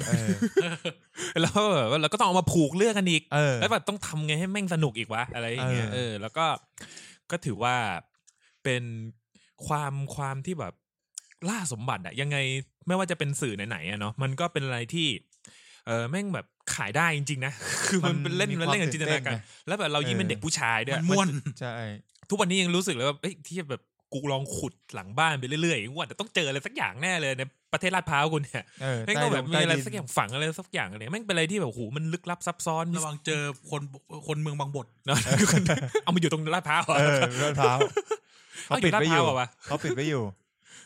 คือแบบแน่กายโดนเข้าฝันแน่ชวนไปประกวดชายงามครับผมชายงามเรื่องคนเมืองบางบทแล้วเล่ากันอย่างนี้โอ้ยาวฟังเป็นชั่วโมงแล้วแบบเราจะแบบเรื่องตำนานท้องที่แบบเรื่องแบบมหาสมบัติอะไรอย่างเงี้ยมีทุกที่นะมันเป็นอะไรที่แบบว่าแบบสุดยอดจริงๆยังไงก็รู้สึกว่ามันถ้าเราได้เจอสักครั้งหนึ่งจริงๆนะมันก็จะน่าจะแบบมีอะไรให้เล่าเยอะแยะน่าจะเป็นคนดังพอสมควรเลยกลับมาที่เรื่องที่เราจะเล่าต่อเหมือนกันแล้วก็นอกจากเกมจะสนุกแล้วนะเป็นเพชรเป็นงามของ Sony นะแล้วก็มันก็ทำให้เราได้เห็นนะว่าแบบชีวิตหัวขโมยสุดท้ายมันก็แบบโจรก็คือโจรมันยังข้ามอย่างเงี้ยนะก็คืออะไรที่มันไม่ดีเกมมันเฉลยให้เห็นนะโจรก็คือโจรเว้ยสุดท้ายเดรกก็ต้องกลับมาเป็นแบบชีวิตปกติอยู่ดีอะไรอย่างเงี้ยนะแต่ก็แบบมันเพราะถ้าเป็นโจรจะตายถึงแบบจะเสี่ยงตายมา 3-4 ภาคแล้วก็แบบโอเคสุดท้ายแล้วเนี่ยมันมีตรงกลางแหละระหว่างการมาจนภัยกับอะไรที่มันที่ถูกต้องนะแต่ว่าอินเดียนาโจนี่ก็ถือว่าตัวเองเป็นนักโบราณคดีไม่อินเดียนาโจไม่ใช่โจรเป็นนักโบราณคดีเนาะถ้าเราสังเกตคอไอเดียของเดรกที่ของเนทกับอินดี้เนี่ยจะเห็นว่าอินดี้ทำไปเพื่อปกปักรักษาแต่ว่าเนทมันตั้งต้นแต่ใจแรกและตัวเขาเองก็เป็นหัวขโมยไงคือเขาเป็นหัวขโมยจริง อันนั้นน่ะเขาคือนักโบราณคดีที่ขุดค้นไงแล้วก็แบบยิงปืนแม่นแอคชั่นค่อนข้างเป็นแอคชั่นสตาร์นะเป็นนักโบราณคดีที่แบบเป็นแอคชั่นสตาร์ส่วนเนทเนี่ยก็คือเป็นโจรเลยเนาะแต่สุดท้ายก็คือเนทก็วางมือนะครับผมแล้วก็แต่ก็จะมีแซมกับซารี่ใช่ไหมที่แบบว่ามาทีมอัพกันใหม่นะฮะก็คิดว่าโอ้โหแม่งสาบตัวเบลอเลยคือบินไปแล้วจริงข้างนอกนี่หว่าข้างนอกนะครับผมก็ถือว่าเป็นเกมที่ดีเกมหนึ่งมากเลยนะครับผมแล้วก็หวังว่าเขาเรียกว่าอะไรนะอยากให้ก็รอดูหนังละรอดูหนังเมื่อไหร่นะยังน่าจะยังถ่ายกันอยู่แต่ก็ทอมฮอลแลนด์เล่นเป็นนาธานเรกกันนะไม่ได้ตังกูแล้วนึงอีกแล้วอ่ะก็ต้องไปใครลุงพลลุงพลป้าแตนลุงพลป้าแตนล่าสมบัตินาทีนี้นี่คือร้อนแรงล่าสมบัติเขาหินเหล็กไฟใช่แล้วต้องมีผจญภัยภูลังกาจริงไปแม่งทั่วไทยโคตรอยากไปเลยภูลังกาเนี่ยกูอยากไปนะกูเกลียดเดิน2 กิโลแล้วทางข้างบนขึ้นไปจะถึงปีนเขาแล้วนะเหี้ยเห็นแบบมีคนไปนี่ก็ตัดอันนี้ไปแทรกกายเท่าทีกูพูดจบพอดีเลยเอาเหรอจบแล้วเหรอใช่ผมไม่สรุปอันนี้นะผมจะเข้าเรื่องลุงพลกับเรื่องตามสบายเพื่อนเข้าเรื่องพญานาคเลยคนไอ้เหี้ยคนชอบเรื่องพญานาคมากกว่าอันชาร์ตคุยกันที่แล้วใน Twitter อ่ะบอกมีคนแฮชแท็กมาดูโอ้โหเรื่องพญานาคเต็มที่เลยครับที่จริงเนี่ยสัปดาห์เนี้ยเรามีความฮาอิมแพคระดับเดียวกับซานตาคลอสเสน่ห์จันไรนะแต่พักไว้ก่อนเพราะแบทแมนฉกไปแล้วแบทแมนดูดแดกไปหมดแล้วใช่ของดีติดคนล้อเสียเส้นกันก่อนหน้าอ่านรายการไปแล้วเป็นเรื่องที่ไม่ค่อยเล่าอัปเดตอะไรดีล่ะจะพูดอะไรดีวะเอาเรื่องไหนก่อนดีวะเอาลุงพลก่อนดีเอาพญานาคแล้วลุงพลก่อนเพราะว่าพญานาคปิดท้ายเอาลุงพลก่อนดีพญานาคปิดท้ายเฮ้ยแต่ฝากไว้ก่อนเราไม่ได้ลบหลู่ด้วยคือเราเล่าในมุมมองของแบบคนยุคเราที่แบบมองเห็นนะด้วยมองจากสายตาความเชื่อและเหตุผลนะต่อนั่นแหละเรื่องลุงพลเนี่ยก็ไม่ได้อะไรนะคือเล่าในแฟกต์ที่เห็นแล้วกันเหมือนกันอ่ะกลุ่มลุงพลตอนปัจจุบันครั้งที่แล้วอ่ะผมอ่ะอัพไปบอกว่า 80,000 กว่าคนใช่ไหมปัจจุบันกลุ่มเนี้ยเหลืออยู่ 59,000 ผมอยากทราบว่าจำนวนประชากรกลุ่มเนี้ยหายไปไหนหมดเป็นชาวบางบดหายไปเยอะเลยไม่ตอนแรกก็ดูผิดไม่ผิดนะครั้งแรกผมอ่านกูเปิดอยู่วันนี้กูเปิดอยู่ 83,000 จำได้เลยลุงพลป้าแตนลุงพลป้าแตนเนี่ยมึงคนที่ไหนลุงพลไม่รู้กลุ่มอันนี้กลุ่มอีกกลุ่มหนึ่งเปล่านะเซิร์ชถูกป่ะไม่รู้แต่เนี้ยมันมีลองเซิร์ชดิลุงพล FC สักอย่างอ่ะลุงพลป้าแตนแฟมิลี่สักอย่างอ่ะมันมี FC ลุงพลชัยพลวิภามีอยู่ไม่ 27,000 มันมีกลุ่มใหญ่สุดคือ 59,000 แล้วตอนนี้นี่ไงลุงพลบ้านกกอกแฟนคลับยังมีอยู่มั้ย 83,000 มีอยู่ 5.9 นั่นแหละกูว่ากลุ่มเดียวกันนะกลุ่มนั้นแหละกลุ่มนี้แหละเพราะว่าหน้าปกมาเนี่ยถ้าเป็นอีกลุงนึงก็จะเป็นลุงเด้งป้าไก่แล้วอ่ะยืนเด็กพันทิปอ่ะไม่ใช่นั่นแหละหรือมึงจะเอาทีมลุงตู่ไม่ดีกว่าครับนั่นแหละลุงพลล่าสุดคือมีออกซิงเกิลกับจินตลาภูลาภไม่ได้ซิงเกิลหรอกเพลงเขาแหละไปร้องเต่างอยร้องเต่างอยร้องดีนะ2 วัน 2 ล้านวิวแล้วด้วยไม่ธรรมดาพูดถึงนะอันนี้เราพูดแบบในความเราคุยกับชาวบ้านนะถ้ากูเป็นจินตลามึงกูจะถามลุงพลตอนเจอครั้งแรกเลยว่าเจ้าเฮ็ดอีหลีป่ะนั่นน่ะสิลองนึกถึงที่ลองนึกถึงสภาพที่เราจะถามบอกว่าต่อนั่นแหละก็แบบว่าคือเข้าใจของคุณจินตลาคือเขาก็ตามกระแสนั่นแหละก็เขาเป็นดารานั่นแหละก็เข้าใจคือไม่ได้ว่าเขานะคือเขาทุกคนก็ต้องจับอะไรที่มันแมสตอนนั้นอ่ะมาทำเพื่อเป็นกระแสตามมันคือแนวกินเขานั่นแหละคราวนี้ก็อัปเดตไปแบบไปเ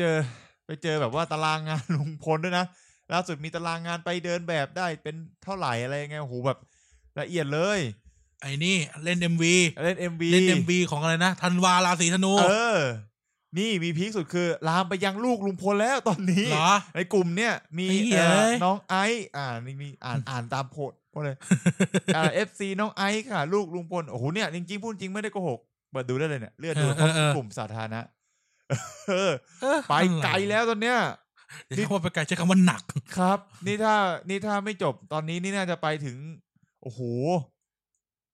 น่าจะยาวอยู่อ่ะน่าเป็นอีพิกเลยแหละอันเนี้ยเป็นมหากาพย์ลุงพลแล้วล่ะครับพูดนี้ดีกว่าไม่จบไม่สิ้นนะเว้ย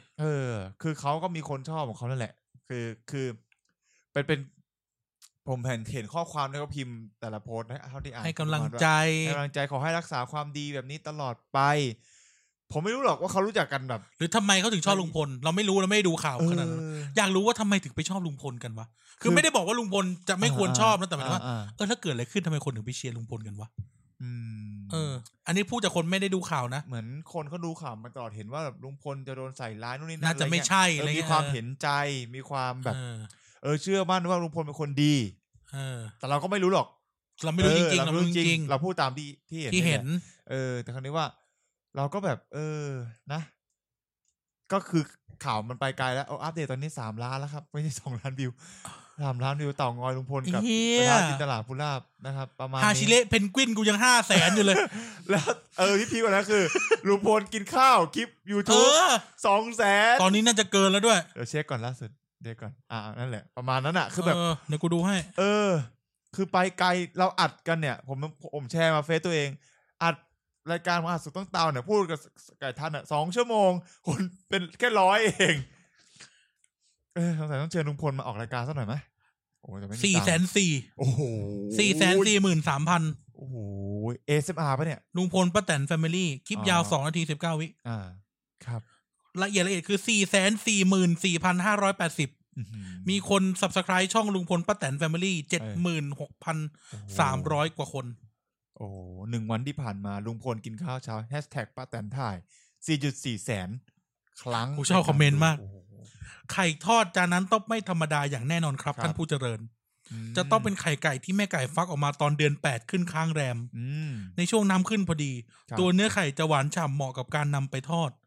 พร้อมกินกับข้าวสวยร้อนๆมันจะเพิ่มปราณหยินให้กับตัวผู้กินด้วยถือเป็นไข่พิเศษมากๆเลยทีเดียวนะท่านผู้เจริญทั้งหลายแน่นอนมันไม่ธรรมดาแน่นอนไม่ปกติด้วยครับนี่ไงลูกชายลุงพลเห็นไหมตักมาแล้วอะไรวะเนี่ยครับไล่กระแสขึ้นมาแล้วทำไมลุงพลไม่หยอดแม็กกี้ครับอะไรวะเนี่ย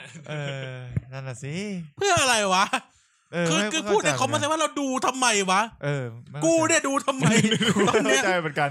กูแค่รู้สึกว่าบางซอนทดสอบแรมดีกว่าคือตอนเอาจริงๆตอนเนี้ยไม่ค่อยได้ตามข่าวลุงพลเท่าไหร่หรอกคือที่ตามเพราะว่าแบบ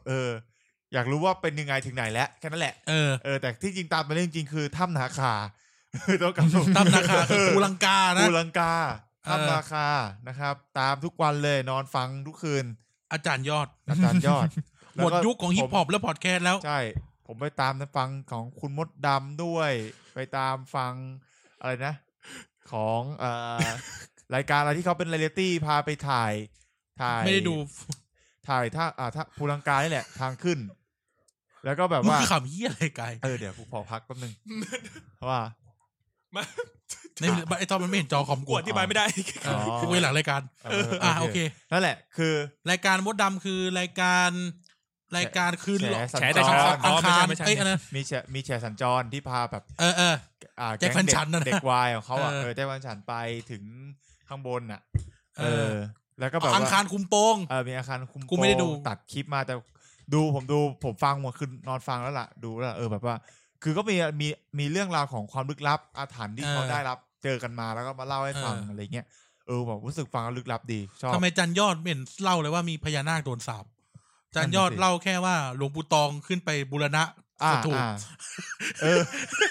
ไอ้ดูฟังเหมือนกันน่าจะมีคนทำชาร์ตพระอาจารย์หวังมาเข้าฝันหลวงปู่ตองว่าที่นี่เป็นดินแดนศักดิ์สิทธิ์มีเรื่องพญานาคน้อยมากเลยอาจารย์ยอดเล่าเมื่อ3 ปีที่แล้วอาจารย์ยอดเล่าเมื่อ3 ปีที่แล้วด้วย3 ปีที่แล้วด้วยอันนี้คุณมดดำพูดมาทีหลังเพิ่งไปนี่แหละแล้วก็แบบมีเรื่องของไทยรัฐผมก็ดูไทยรัฐพูดว่าไทยรัฐกูดูไทยรัฐเนี่ยสรุปประมาณเป็นสกู๊ปข่าวเลยสกู๊ปข่าวเป็นแอนิเมชันของเขาที่เขาเป็นเทวดาเขาพูดแบบประมาณแบบเป็นเมืองต้องสาบเกี่ยวกับปู่อือลืออะไรอย่างนี้แต่อาจารย์ยอดไม่เล่าเรื่องสาบเลยนะแล้วแบบพอรายการเรื่องจริงผ่านจอไปสัมภาษณ์ชาวบ้านก็เป็นอีกตำนานนึงชาวบ้านท้องถิ่นก็เชื่อคนละแบบไม่เหมือนกันเลยนะมีชาวบ้านท้องถิ่นมักจะพูดคล้ายๆอาจารย์ยอดจะไม่เหมือนพวกทีวีไปถ่ายเพราะเป็นเรื่องเล่าชาวบ้านครับเดี๋ยวนะแป๊บนึงถ้าเราฟังพักก่อน อาจารย์ยอดเนี่ยเป็นยูทูบเบอร์ที่เขาจะมาเล่าเรื่องผีสางบุญกรรมพระเกจิอาจารย์ตำนานสัตว์ลึกลับอะไรเงี้ยอยู่ใน YouTube ไปลองเสิร์ชดูว่าอาจารย์ยอดแต่ที่จริงอาจารย์ยอดไม่น่าจะกูไม่ควรแนะนำอาจารย์ยอดแล้วอะเพราะโหคนดูเป็นล้านอะใช่เขาแมสแล้วมีคลิป 5,700 กว่าคลิปกูไปเสียบมาละเอากงดูแล้ว10,000อะ10,000 วิวอะจริงเหรอชอบป่ะคือเขาก็เอาคนเท่าคนแก่นะก็จะแบบทรงๆนั่นแหละเหมือนละครวิทยุสมัยก่อนจริงฟังเสียงเราไปเรื่อยใช่มันเพลินผมฟังผมจริงฟังไม่จบหลับก่อนมันม่วนกูฟังจบขับรถกลับบ้านนี่แหละมันเพลินมากหลับเลยแบบนั่นแหละก็บอกว่าตำนานเนี่ยก็ไม่ตรงกันแบบไม่มีใครไม่เหมือนกันอะอย่างเรื่องที่เหมือนจอที่ไปสัมภาษณ์ชาวบ้านก็บอกว่าจริงๆแล้วเหมือนกับว่าเป็นพญานาคปู่หรือเป็นราชาของพญานาคอะไรเงี้ยทุกอย่างเสด็จมาตรงนี้ก็ต้องมีคนเขาเรียกเหมือนว่าโพธิสัตว์มาเป็นเรื่องของพระเจ้า5 พระองค์อะไรเงี้ยนั่นแหละมาที่ภูลังกาปู่แล้วก็เนรมิตสถานที่เป็นแบบเป็นรูปงูอะไรแบบภูลังกามันเป็นดินแดนศักดิ์สิทธิ์ใช่มันเป็นเรื่องแบบนั้นแล้วก็แบบทำให้แบบมีความศักดิ์สิทธิ์ทำให้มันเกิดอิทธิปาฏิหาริย์มหัศจรรย์แต่ข้างบนเนี่ยที่ยืนยันตรงกันก็คือเป็นสถานที่ไม่ใช่เป็นสถานที่ที่พระเกจิอาจารย์ชื่อดังภาคอีสานไปปฏิบัติธรรมข้างบนอารมณ์เหมือนเราไปทุดงแล้วก็ไปปฏิบัติกรรมฐานด้านบนแล้วก็แบบมีเป็นพื้นที่แบบศักดิ์สิทธิ์แล้วก็เป็นคำบอกเล่าที่ตรงกันว่าเมื่อก่อนเนี่ยยังไม่มีลวดลายที่เป็นรูปลักษณะงูแบบนี้เพิ่งปรากฏไม่นานว้าวนี้เนี่ยมันก็ตื่นเต้นมันก็เรื่องอะไรคือเรื่องที่ผ่านจอเขาถึงขนาดพานักธรณีวิทยาเดินขึ้นไปสำรวจนักธรณีวิทยาบอกเหนื่อยเลยเดินลงเดินไปถึงขั้นสุดท้ายแล้วเหนื่อยเลยเดินลงใช่ไหมนักธรณีวิทยาอายุมากกว่าพิธีกรเดินขึ้นไปผมไม่เห็นเหงื่อสักหยดเลยพิธีกรหอบแล้วหอบอีกก็นักธรณีวิทยามึงเดินมาทั้งที่มีหัวเขาเขาฟิตมากแล้วเดินแล้วเขาแบบมันเป็นเรื่องของแบบเรื่องเกี่ยวกับหินชั้นหินเขาอธิบายตามวิทยาศาสตร์ก็เหมือนเอานักธรณีวิทยามาจัดรายการกับเราอะรู้ที่จะพูดว่าพวกกูไหมเขาก็พูดอธิบายตามจริงว่าโอเคลักษณะเหมือนงูจริงๆแบบว่าเป็นเกล็ดงูจริงๆอะไรเงี้ยมันจะมีตอนเนี้ยมันมีมาเพิ่มเหมือนว่าเจอหัวงูยักษ์ที่3ส่วนหัวที่3แล้วตอนแรกบอกว่ามี2ตัวมี2เสียนที่2ขดกันอยู่นั่นแหละก็เนี่ยเจอ3แล้วเขาบอกว่าโอ้โหเป็นอะไรที่แบบช่วงนี้ก็เป็นกระแสแล้วก็ไม่ได้ไปว่าไม่ถึงว่าเขาเรียกผมไปดูข้อมูลคือจะขึ้นก็จะไปขึ้นเนี่ยขึ้นเลยไม่ได้ต้องไปลงทะเบียนต้องขออนุญาตในขึ้นได้เพจ50 คนหรืออะไรอย่างจำกัดแล้วก็ต้องมีทางขึ้นจากวัดหรือฝั่งมีไม่กี่ฝั่ง2 ฝั่ง3 ฝั่งแค่นั้นเองแล้วก็แบบถ้าขึ้นจากวัดก็ต้องดูโหทางขึ้นชันมากชันจริงๆเป็นบันไดเหล็กออกแบบออกขึ้นไปขึ้นไปออกเหล็กขึ้นไปคือทางแรกทางขึ้นแรกๆมันธรรมดาเห็นแล้วล่ะเป็นปูอะไรเงี้ยพอขึ้นไปเรื่อยจะเป็นที่เขาออกต่อกันไปออกเหล็กไม่ move on ครับผมนั่นแหละไม่ move on จริงครับผมคือแบบผมกำลังคิดอยู่ว่าแบบวันรุ่งขึ้นมาแบบการท็อปนี่คือแบบเขาเรียกว่าสะพายเป้อ้าวเฮียถ้าว่างพวกกูไปนะรองเท้าอยากดูคือรองเท้าแบบข้างบนน่าจะเย็นข้างบนน่าจะเย็นแหละเพราะว่าดูจากมีแบบหมอกปกคลุมคือดูจากวิวที่เขาถ่ายแบบมุมสูงเดี๋ยวใช้โดรนถ่ายอย่างเงี้ยมันเป็นพื้นที่ที่แบบปืนไรเฟิลคนละกระบอกมันคือป่าลึกเว้ยที่จริงอารมณ์เหมือนแบบอยู่ใกล้แบบบึงโขงหลงเงี้ยบึงโขงหลงบึงโขงหลงจังหวัดบึงกาฬใช่ที่แต่ก่อนอยู่ในหนองคายเขาแยกกูเสิร์ชภูลังกาครั้งแรกเจอพะเยามีภูลังกาที่พะเยาอุทยานแห่งชาติภูลังกาที่พะเยานั่นแหละกูก็งงพญานาคมีที่พะเยาบอกว่าซึ่งอาจารย์ยอดเล่าไปแล้วว่ามีแต่ยังไม่ได้ฟังนั่นแหละมีทุกที่หมายถึงว่ามันเป็นตำนานท้องถิ่นเป็นเรื่องเล่าชาวบ้านตำนานท้องถิ่นที่เขาเชื่อกันเราก็ไม่ได้ไปลบหลู่อะไรหรือแบบไม่ได้ไปแบบไม่ได้บอกว่าไม่เชื่อนั่นดีกว่าเอาพูดในมุมที่เราเห็นในมุมที่เราแบบคือเราเห็นเท่านี้เราเห็นเท่านี้ว่าแบบเนี้ยแต่ถามว่ามีโอกาสถ้าไปได้ก็อยากไปอยู่นะอยากไปเห็นอยากไปเห็นจริงๆว่าเขาแบบพูดแล้วมันเป็นยังไงคือเขาพูดกับคลิปมันก็ไม่ได้เหมือนไปตามมันบอกคือแต่สิ่งที่เคยคุยกับอีไนท์เนี่ยก็เคยคุยกันว่า เนี่ยชีวิตเนี้ยอยากไปเห็นบั้งไฟพญานาคจริงเหมือนกันหนองคายอยากไปดูไปไหมปีนี้ไปไหมไปวันไหนช่วงตุลาอ๋อก็สิงหากันยาตุลาใกล้ละเดือนมะรืนเนี่ยเดือนมะรืนด้วยนะเหี้ยอยากเห็นน่ะอยากรู้ว่าที่แบบคนทำมันจะทำได้จริงๆหรอวะคือกูเนี่ยอาทิตย์แล้วเราพูดเรื่องพญานาคกันเยอะใช่ไหมก็เลยไปเสิร์ชเว้ยไปหาข้อมูลไปดู YouTube ไปอะไรเงี้ยก็เห็นว่าอาจารย์เจษฎา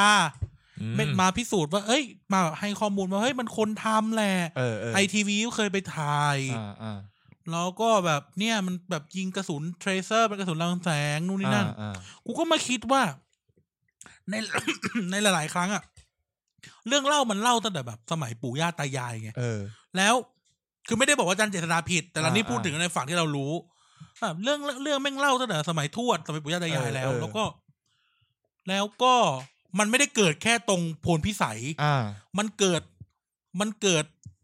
ที่อื่นๆด้วยอุบลไหลเรือไฟใช่ไหมอุบลหรือบางทีเนี่ยไอ้บึงโขงหลงเนี่ยก็ขึ้นมันก็เลยแบบคืออยากคิดให้มันเป็นวิทยาศาสตร์แต่ไม่อยากคิดว่ามันเป็นคนทำเพราะว่ามันดูแปลกๆมันดูแปลกๆกว่าเป็นคนทำรวมถึงเรามีเพื่อนเป็นคนลาวมีเพื่อนเป็นคนลาวแล้วเราก็เคยคุยกันถึงเรื่องแบบเรื่องปืนเรื่องอะไรแบบเนี้ยกฎหมายอาวุธปืนในเมืองลาวมันค่อนข้างเข้มงวดเพราะเขาเป็นคอมมิวนิสต์อะเนาะแล้วนี่เล่าให้ฟังว่าทุกวันนี้ในลาวยังลบกันอยู่นะในแบบในช่วงที่เป็นป่าลึกๆอ่ะเขายังมีขบวนการต่อต้านคอมมิวนิสต์กันอยู่เขายังลบกันอยู่แต่มันไม่เป็นข่าวรัฐบาลลาวปิดข่าวเก่งมากอะไรเงี้ยเพื่อนที่เป็นคนลาวก็เล่าให้ฟังแล้วก็เราก็มาคิดว่าถ้าแม่งเป็นคนทำจริงๆจากฝั่งสมมติตรงโพนพิสัยอ่ะตำรวจไปไหนหมดวะไม่มาจับกันเลยเหรอไอ้ยี่คนแม่งยิงปืนมา60 กว่าปีแล้วอะไรเงี้ยมันดูแปลกๆมันนั่นดิแล้วจะสืบทอดกันยิงกันไปเรื่อยๆอย่างเงี้ยหรอคือเขาคือคนลาวแบบลาวในที่นี้หมายถึงว่าคนที่มีวัฒนธรรมแบบลาวอ่ะเช่นคนอีสานคนลาวจริงๆหรือคนเหนือเวลาเกิดการฉลองเนี่ยเขาจะยิงพลุหรือยิงปืนแบบเพื่อแบบเขาเลยนะเพื่อแบบเป็นการไล่ทุกข์ไล่โศกหรือว่าเป็นการฉลองอะไรเงี้ยเหมือนจุดประทัดคนจีนอ่ะนี่เป็นดวงไฟลอยนะแต่ทีนี้เนี่ยสิ่งที่กูสงสัยก็คือว่าโอเคมันมีภาพมันมีคนยิงปืนขึ้นฟ้าแล้วเป็นสายเป็นอะไรขึ้นมาจริงๆอ่ะแต่เขาไม่ได้ยิงกระหน่ำแบบเป็น70-80 ลูกนี่หว่าแล้วแม่งก็ไม่ได้ยิงตลอดลำน้ำโขงนี่หว่ามันก็เป็นแค่จุดเดียวที่ ITV ไปถ่ายอันนี้มันลอยจากน้ำไม่ใช่หรอคือชาวบ้านก็จะบอกว่าลอยจากน้ำซึ่งในความกว้างแม่น้ำโขงสุดท้ายเราก็ไม่รู้หรอกมันลอยไม่ลอยมุมกลางคืนนี่เรามองไปแต่ว่าชาวบ้านหลายๆคนหรือคนท้องถิ่นเขาก็บอกว่ามันผุดขึ้นมาจากน้ำจริงๆซึ่งมันก็เลยแบบเป็นเรื่องที่แบบกูพยายามจะไม่เชื่อว่าคนทำแต่กูสมมุติให้คิดให้มันเป็นวิทยาศาสตร์สุดกูว่ามันน่าจะเป็นปรากฏการณ์ทางวิทยาศาสตร์สักอย่างที่มันจะเกิดเฉพาะบริเวณนี้อะไรเงี้ยแล้วเกิดช่วงเวลานี้ด้วยนะอย่าลืมนะเล่าให้ฟังธุรกิจที่บ้านเรามีออฟฟิศอยู่ที่เชียงของซึ่งเชียงของมันก็คือแม่น้ำโขงเท่าที่เคยฟังคนงานหรือว่าอะไรมาเนี่ยก็ไม่เคยเห็นนะว่าคนเชียงของฝั่งคนฝั่งนู้นคนลาวฝั่งข้ามเชียงของไปเขาทำแบบนี้ตอนวันออกพรรษามันก็รู้สึกว่ามันก็แปลกๆอะไรเงี้ยนะอะไรแต่ว่าโอเคมันก็เป็นเรื่องที่ต้องซึ่งต้องพิสูจน์กันต่อไปเจอกันเดือนตุลาหรือพวกท่านจะออกทุนให้เราไปเที่ยวแล้วกลับมาเล่าอาทิตย์หน้าเจอกับตอน15 ค่ำเดือน11 12 13 14นั่นแหละมันเป็นเรื่องที่แบบน่าสนใจที่จริงเรื่องพญานาคเนี่ยมันคุยสนุกมากเลยเป็นพี่ๆตรงเจือเอาบาซูก้าไปยิงพญานาคมันลินมันไหลแม่โค้งผสมโซดาครับผมแม่น้ำโขงนั้นมาจากคำว่าโค้งเพราะตอนพญานาคขุดนั้นขุดอย่างรีบร้อนออกมาไม่สวยมีเกาะแก่งมากมายเรียกว่าโบกเรียกว่าโบกแม่งเลยสัตว์นั่นแหละก็เป็นเรื่องลุงพลและเรื่องพญานาคสัปดาห์นี้ครับผมที่น่าจะมีเรื่องพญานาคก็ว่าไม่แน่ใจน่าจะหมดแล้วล่ะคุยเรื่องอื่นบ้างใช่เดี๋ยวจะขึ้นมาร์กไว้ในรายการว่าลุงพลกับพญานาคอยู่ท้ายรายการสำหรับแฟนคลับแบทแมนฟังตอนต้นสำหรับแฟนคลับพญานาคและลุงพลฟังตอนท้ายอัปเดตให้แล้วพูดถึงพญานาคมีทิ้งท้ายอันนี้ไม่ได้เป็นความการลบหลู่เป็นแค่ข้อสงสัยเกิดขึ้นในใจนะครับ เมื่อเนี่ยตอนกลางวันคุยกับกายก็คุยกันว่าเฮ้ยอยากรู้ว่าใต้คำชะโนดมันมีอะไรคืองี้คือเราฟังนู้นฟังนี่มาเนี่ยเขาชอบเล่ากันว่าคำชะโนดที่จริงเป็นเกาะลอยใช่เป็นเกาะลอยแล้วมันก็มีการวัดกันจริงๆว่าเวลาน้ำขึ้นอ่ะเกาะมันสูงกว่าปูนที่ข้ามไปใช่ไหมแล้วเวลาน้ำลงอ่ะดินมันก็ต่ำกว่าขอบปูนลงมาจริงๆเลยอยากรู้ว่าตกลงข้างใต้มันเป็นอะไรกันแน่วะใช่ป่ะแต่คือไม่ได้บอกว่าลบหลู่หรือว่าจะแบบเฮ้ยมันไม่มีจริงหรืออะไรเงี้ยแต่แค่อยากรู้ว่าเฮ้ยข้างล่างมันคืออะไรวะคือกูสงสัยแบบกูสงสัยอ่ะนั่นเลยเพราะมันมีการวัดจริงๆว่าเฮ้ยเวลาน้ำขึ้นอ่ะตัวดินเกาะไอ้ตรงแผ่นดินเกาะกับไอ้สะพานปูนที่ข้ามไปอ่ะมันสูงกว่าปกติจริงๆอะไรเงี้ยก็เลยอยากรู้ว่ะแล้วมันเป็นเกาะลอยมันลอยอยู่ได้ยังไงวะหรืออะไรยังไงมันจะมีแบบเหตุผลทางวิทยาศาสตร์ไหมหรือว่าจะเป็นเหตุผลทางแบบเรื่องลึกลับศักดิ์สิทธิ์ไปเลยอะไรเงี้ยก็อยากรู้จริงๆนะถ้าท่านฟังคนไหนมีคำตอบก็บอกเราหน่อยใน #ThePopLover ครับผมไปครับทิ้งท้ายทิศหน้าพบกับเรื่องครุฑโอ้มาหมดเลยเรื่องครุฑกูว่ายังเชื่อยากกว่าเรื่องพญานาคคือพญานาคมันอยู่ในน้ำไงมันยังแบบเป็นเขาเรียกนะมันเป็นพื้นที่ที่เรามองไม่เห็นอะไรเลยใช่แต่ครุฑนี่แบบท้องฟ้ามันเห็นทะลุหมดแล้วอยากรู้ว่าเขาบินอยู่ไหนอะไรเงี้ยในน้ำเนี่ยเอาจริงนะมหาสมุทรยังไม่สุดเลยนะยังไม่รู้เลยไม่สุดเลยว่าลึกสุดๆแล้วแหละไม่มีอะไรขุบมาเรน่าที่ฟิลิปปินส์ไง10,000 เมตร10 กิโลจากผิวน้ำลงไปเป็นจุดที่เคยเชื่อกันว่าลึกที่สุดในมหาสมุทรในโลกทะเลอะไรเงี้ยแต่สุดท้ายเราก็ไม่รู้ปลุกเสกที่สะดือทะเลก็คือตรงนี้ใช่ไหมใช่เพราะว่าคนอินเดียเขาเชื่อว่าจะมีจุดนึงในมหาสมุทรอินเดียเนี่ยทะเลใหญ่เนี่ยที่เป็นสะดือทะเลจริงๆเป็นที่ประทับของพระนารายณ์อะไรเงี้ยลึกที่สุดของคนอินเดียเขาจะเชื่อแบบนั้นอะไรเงี้ยก็เป็นความเชื่ออะไรกันไปลงไปไม่ถึงหรอกเพราะว่ามันสุดเกินกำลังความสามารถกันเจมส์คาเมรอนเท่านั้นที่ลงไปได้ที่ลงไปเท่าไหร่ 9,000 กว่าเมตรหรือโคตรโหดเลยหรือเพื่อนผมไม่ต้องดำน้ำมาแป๊บเดียวถึงนรกแล้วเลยไปเลยต้นทะเลไปอีกครับผมเพื่อนผมหรือผมเพื่อนผมหรือผมเองตะเกียเฮ้ยเพื่อนผมกลายเป็นเพื่อนเป็นตัวเองเข้ากูอีกแล้วไม่รอดก็ขายของกันดีกว่าครับผมฝากเพจ The Pop Lover Podcast ด้วยนะครับเพจ Facebook นะครับกดไลค์คนละ1 ทีนะครับ1 ทีก็พอครับ1 3 5 7 9 11และ ITV โอ้โหนั่นแหละครับก็ฝากด้วยนะครับแล้วก็มีช่องทางในการติดต่อช่องทางในการโดเนทพวกเรานะครับโดเนทเพื่อสนับสนุนพวกเรานะครับให้เราได้ลุงพลมาครับผม3 ช่องทางก็คือ True Money Wallet นะครับพร้อมเพย์แล้วก็ PayPal นะครับโดเนทเรียบร้อยแล้วก็เขียนฟอร์มบอกด้วยให้เราใน Google Form นะครับบอกพวกเราว่าพวกท่านโดเนทมาแล้วเนาะเราจะได้รู้แล้วก็มีช่องทางในการพูดคุยกันใน Twitter ด้วยนะครับ The Pop Lover Podcast ครับแล้วก็มีช่องทางของช่องเราช่องหลักของเราก็คือช่อง Room 508 Podcast นะครับติดตามได้ทุกรายการเลยนะครับตั้งแต่วันจันทร์ไม่มีแล้วไม่ใช่ไม่มีพักเซ็งเลยเซ็งมากครับคือแบบไม่มีอะไรให้แซวอ่ะก็ต้องมาแซวกันเองเนี่ยแบทแมนครึ่งชั่วโมงเนี่ยต้องมานั่งแซวกันเองไม่มีอาจารย์นิวอาจารย์แบงค์ไม่มาให้แซวเลยกำลังจะมีอะไรสนุกกำลังคุยกันอยู่หลังบ้านครับผมเดี๋ยวว่ากันครับติดตามนะครับตอนนี้ทีมป๊อปเลเวอร์เตรียมพ็อปอยู่เตรียมพ็อปกับกิจกรรมนี้อยู่จัดไปต่อนะครับวันพุธไม่ได้เราวันอังคารก่อนเปล่าข้ามวันอังคารกันฟูใจ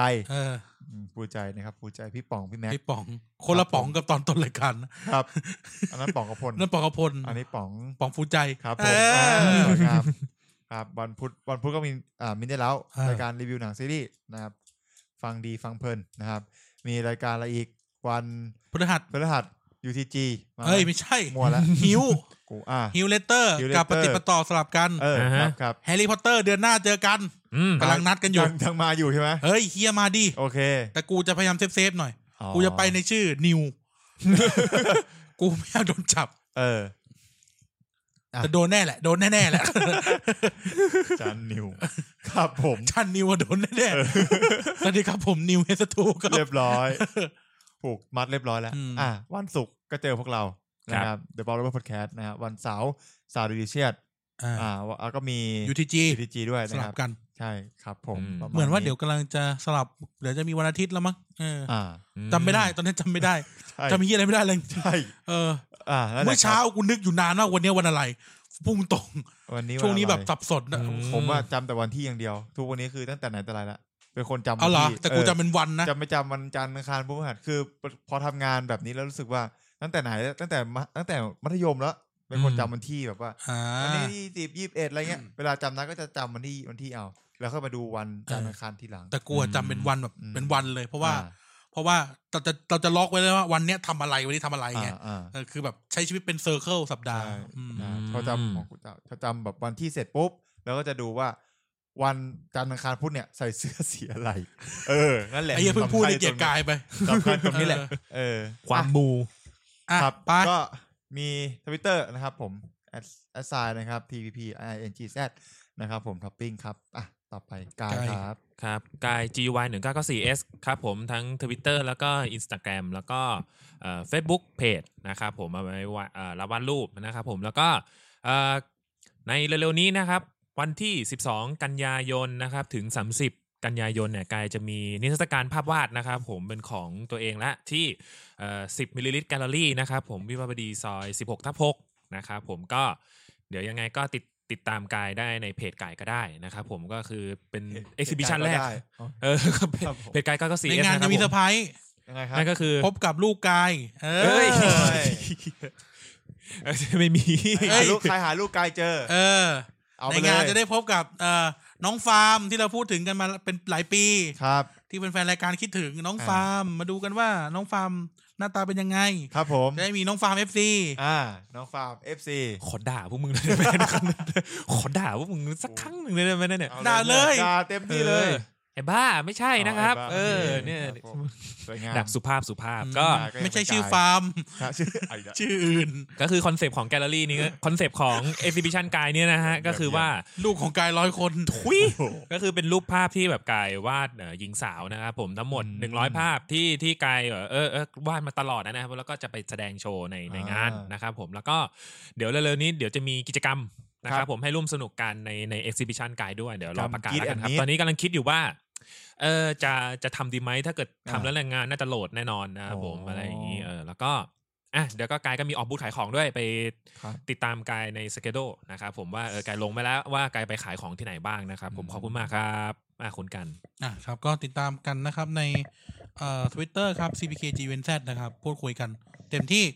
นะครับเพราะตอนนี้ทุกคนก็เต็มที่กับกูเหมือนกันใน Twitter มีแต่แท็กกูอย่างเดียวเลยนะครับรวมถึงใน YouTube นะครับ CPKZ นะครับใน Spotify ก็ CPKZ เหมือนกันอะไรนะมีทำงานคอลแลบกับแรปเปอร์ชาวเชียงใหม่กำลังจะปล่อยวันที่30นี้เดี๋ยวจะเอามาบอกอีกทีใน Facebook ของ The Pop Lover นะครับก็เดี๋ยวมาช่วยกันฟังหน่อยนะครับสงสารน้องมันน้องมันแลบแทบตายนะครับก็เป็นผมทำบีทนะครับแล้วก็น้องก็ได้ใช้ไปนะครับอะไรเงี้ยนะก็เป็นการคอลแลบกันดีครับนะครับแล้วก็ฝาก Facebook The Pop Lover ไปด้วยนะครับ The Pop Lover Podcast นะครับรวมถึง #The Pop Lover ใน Twitter นะครับ #THEPOPLOVER นะครับ #The Pop Lover พูดคุยกันผ่านแฮชแท็กนะครับจัดมาดีแบบเบิ่มๆคือลือนะจ้ะวันนี้ใครจะปิดรายการเอาแล้วมองตากันปิดแล้วเขาขึ้นต้นได้อย่างดีเยี่ยมแล้วนะครับดังนั้นแล้วมึงเป็นคนปิดรายการท็อปกูจะปิดรายการด้วยเสียงกลกูเนี่ยนะครับผมวันนี้เราไปล่าขุมสมบัติกันมาแล้วนะครับลาไปก่อนสวัสดีครับสวัสดีครับพวกเหี้ยหักกันแบบนี้เลยอย่างนี้แหละ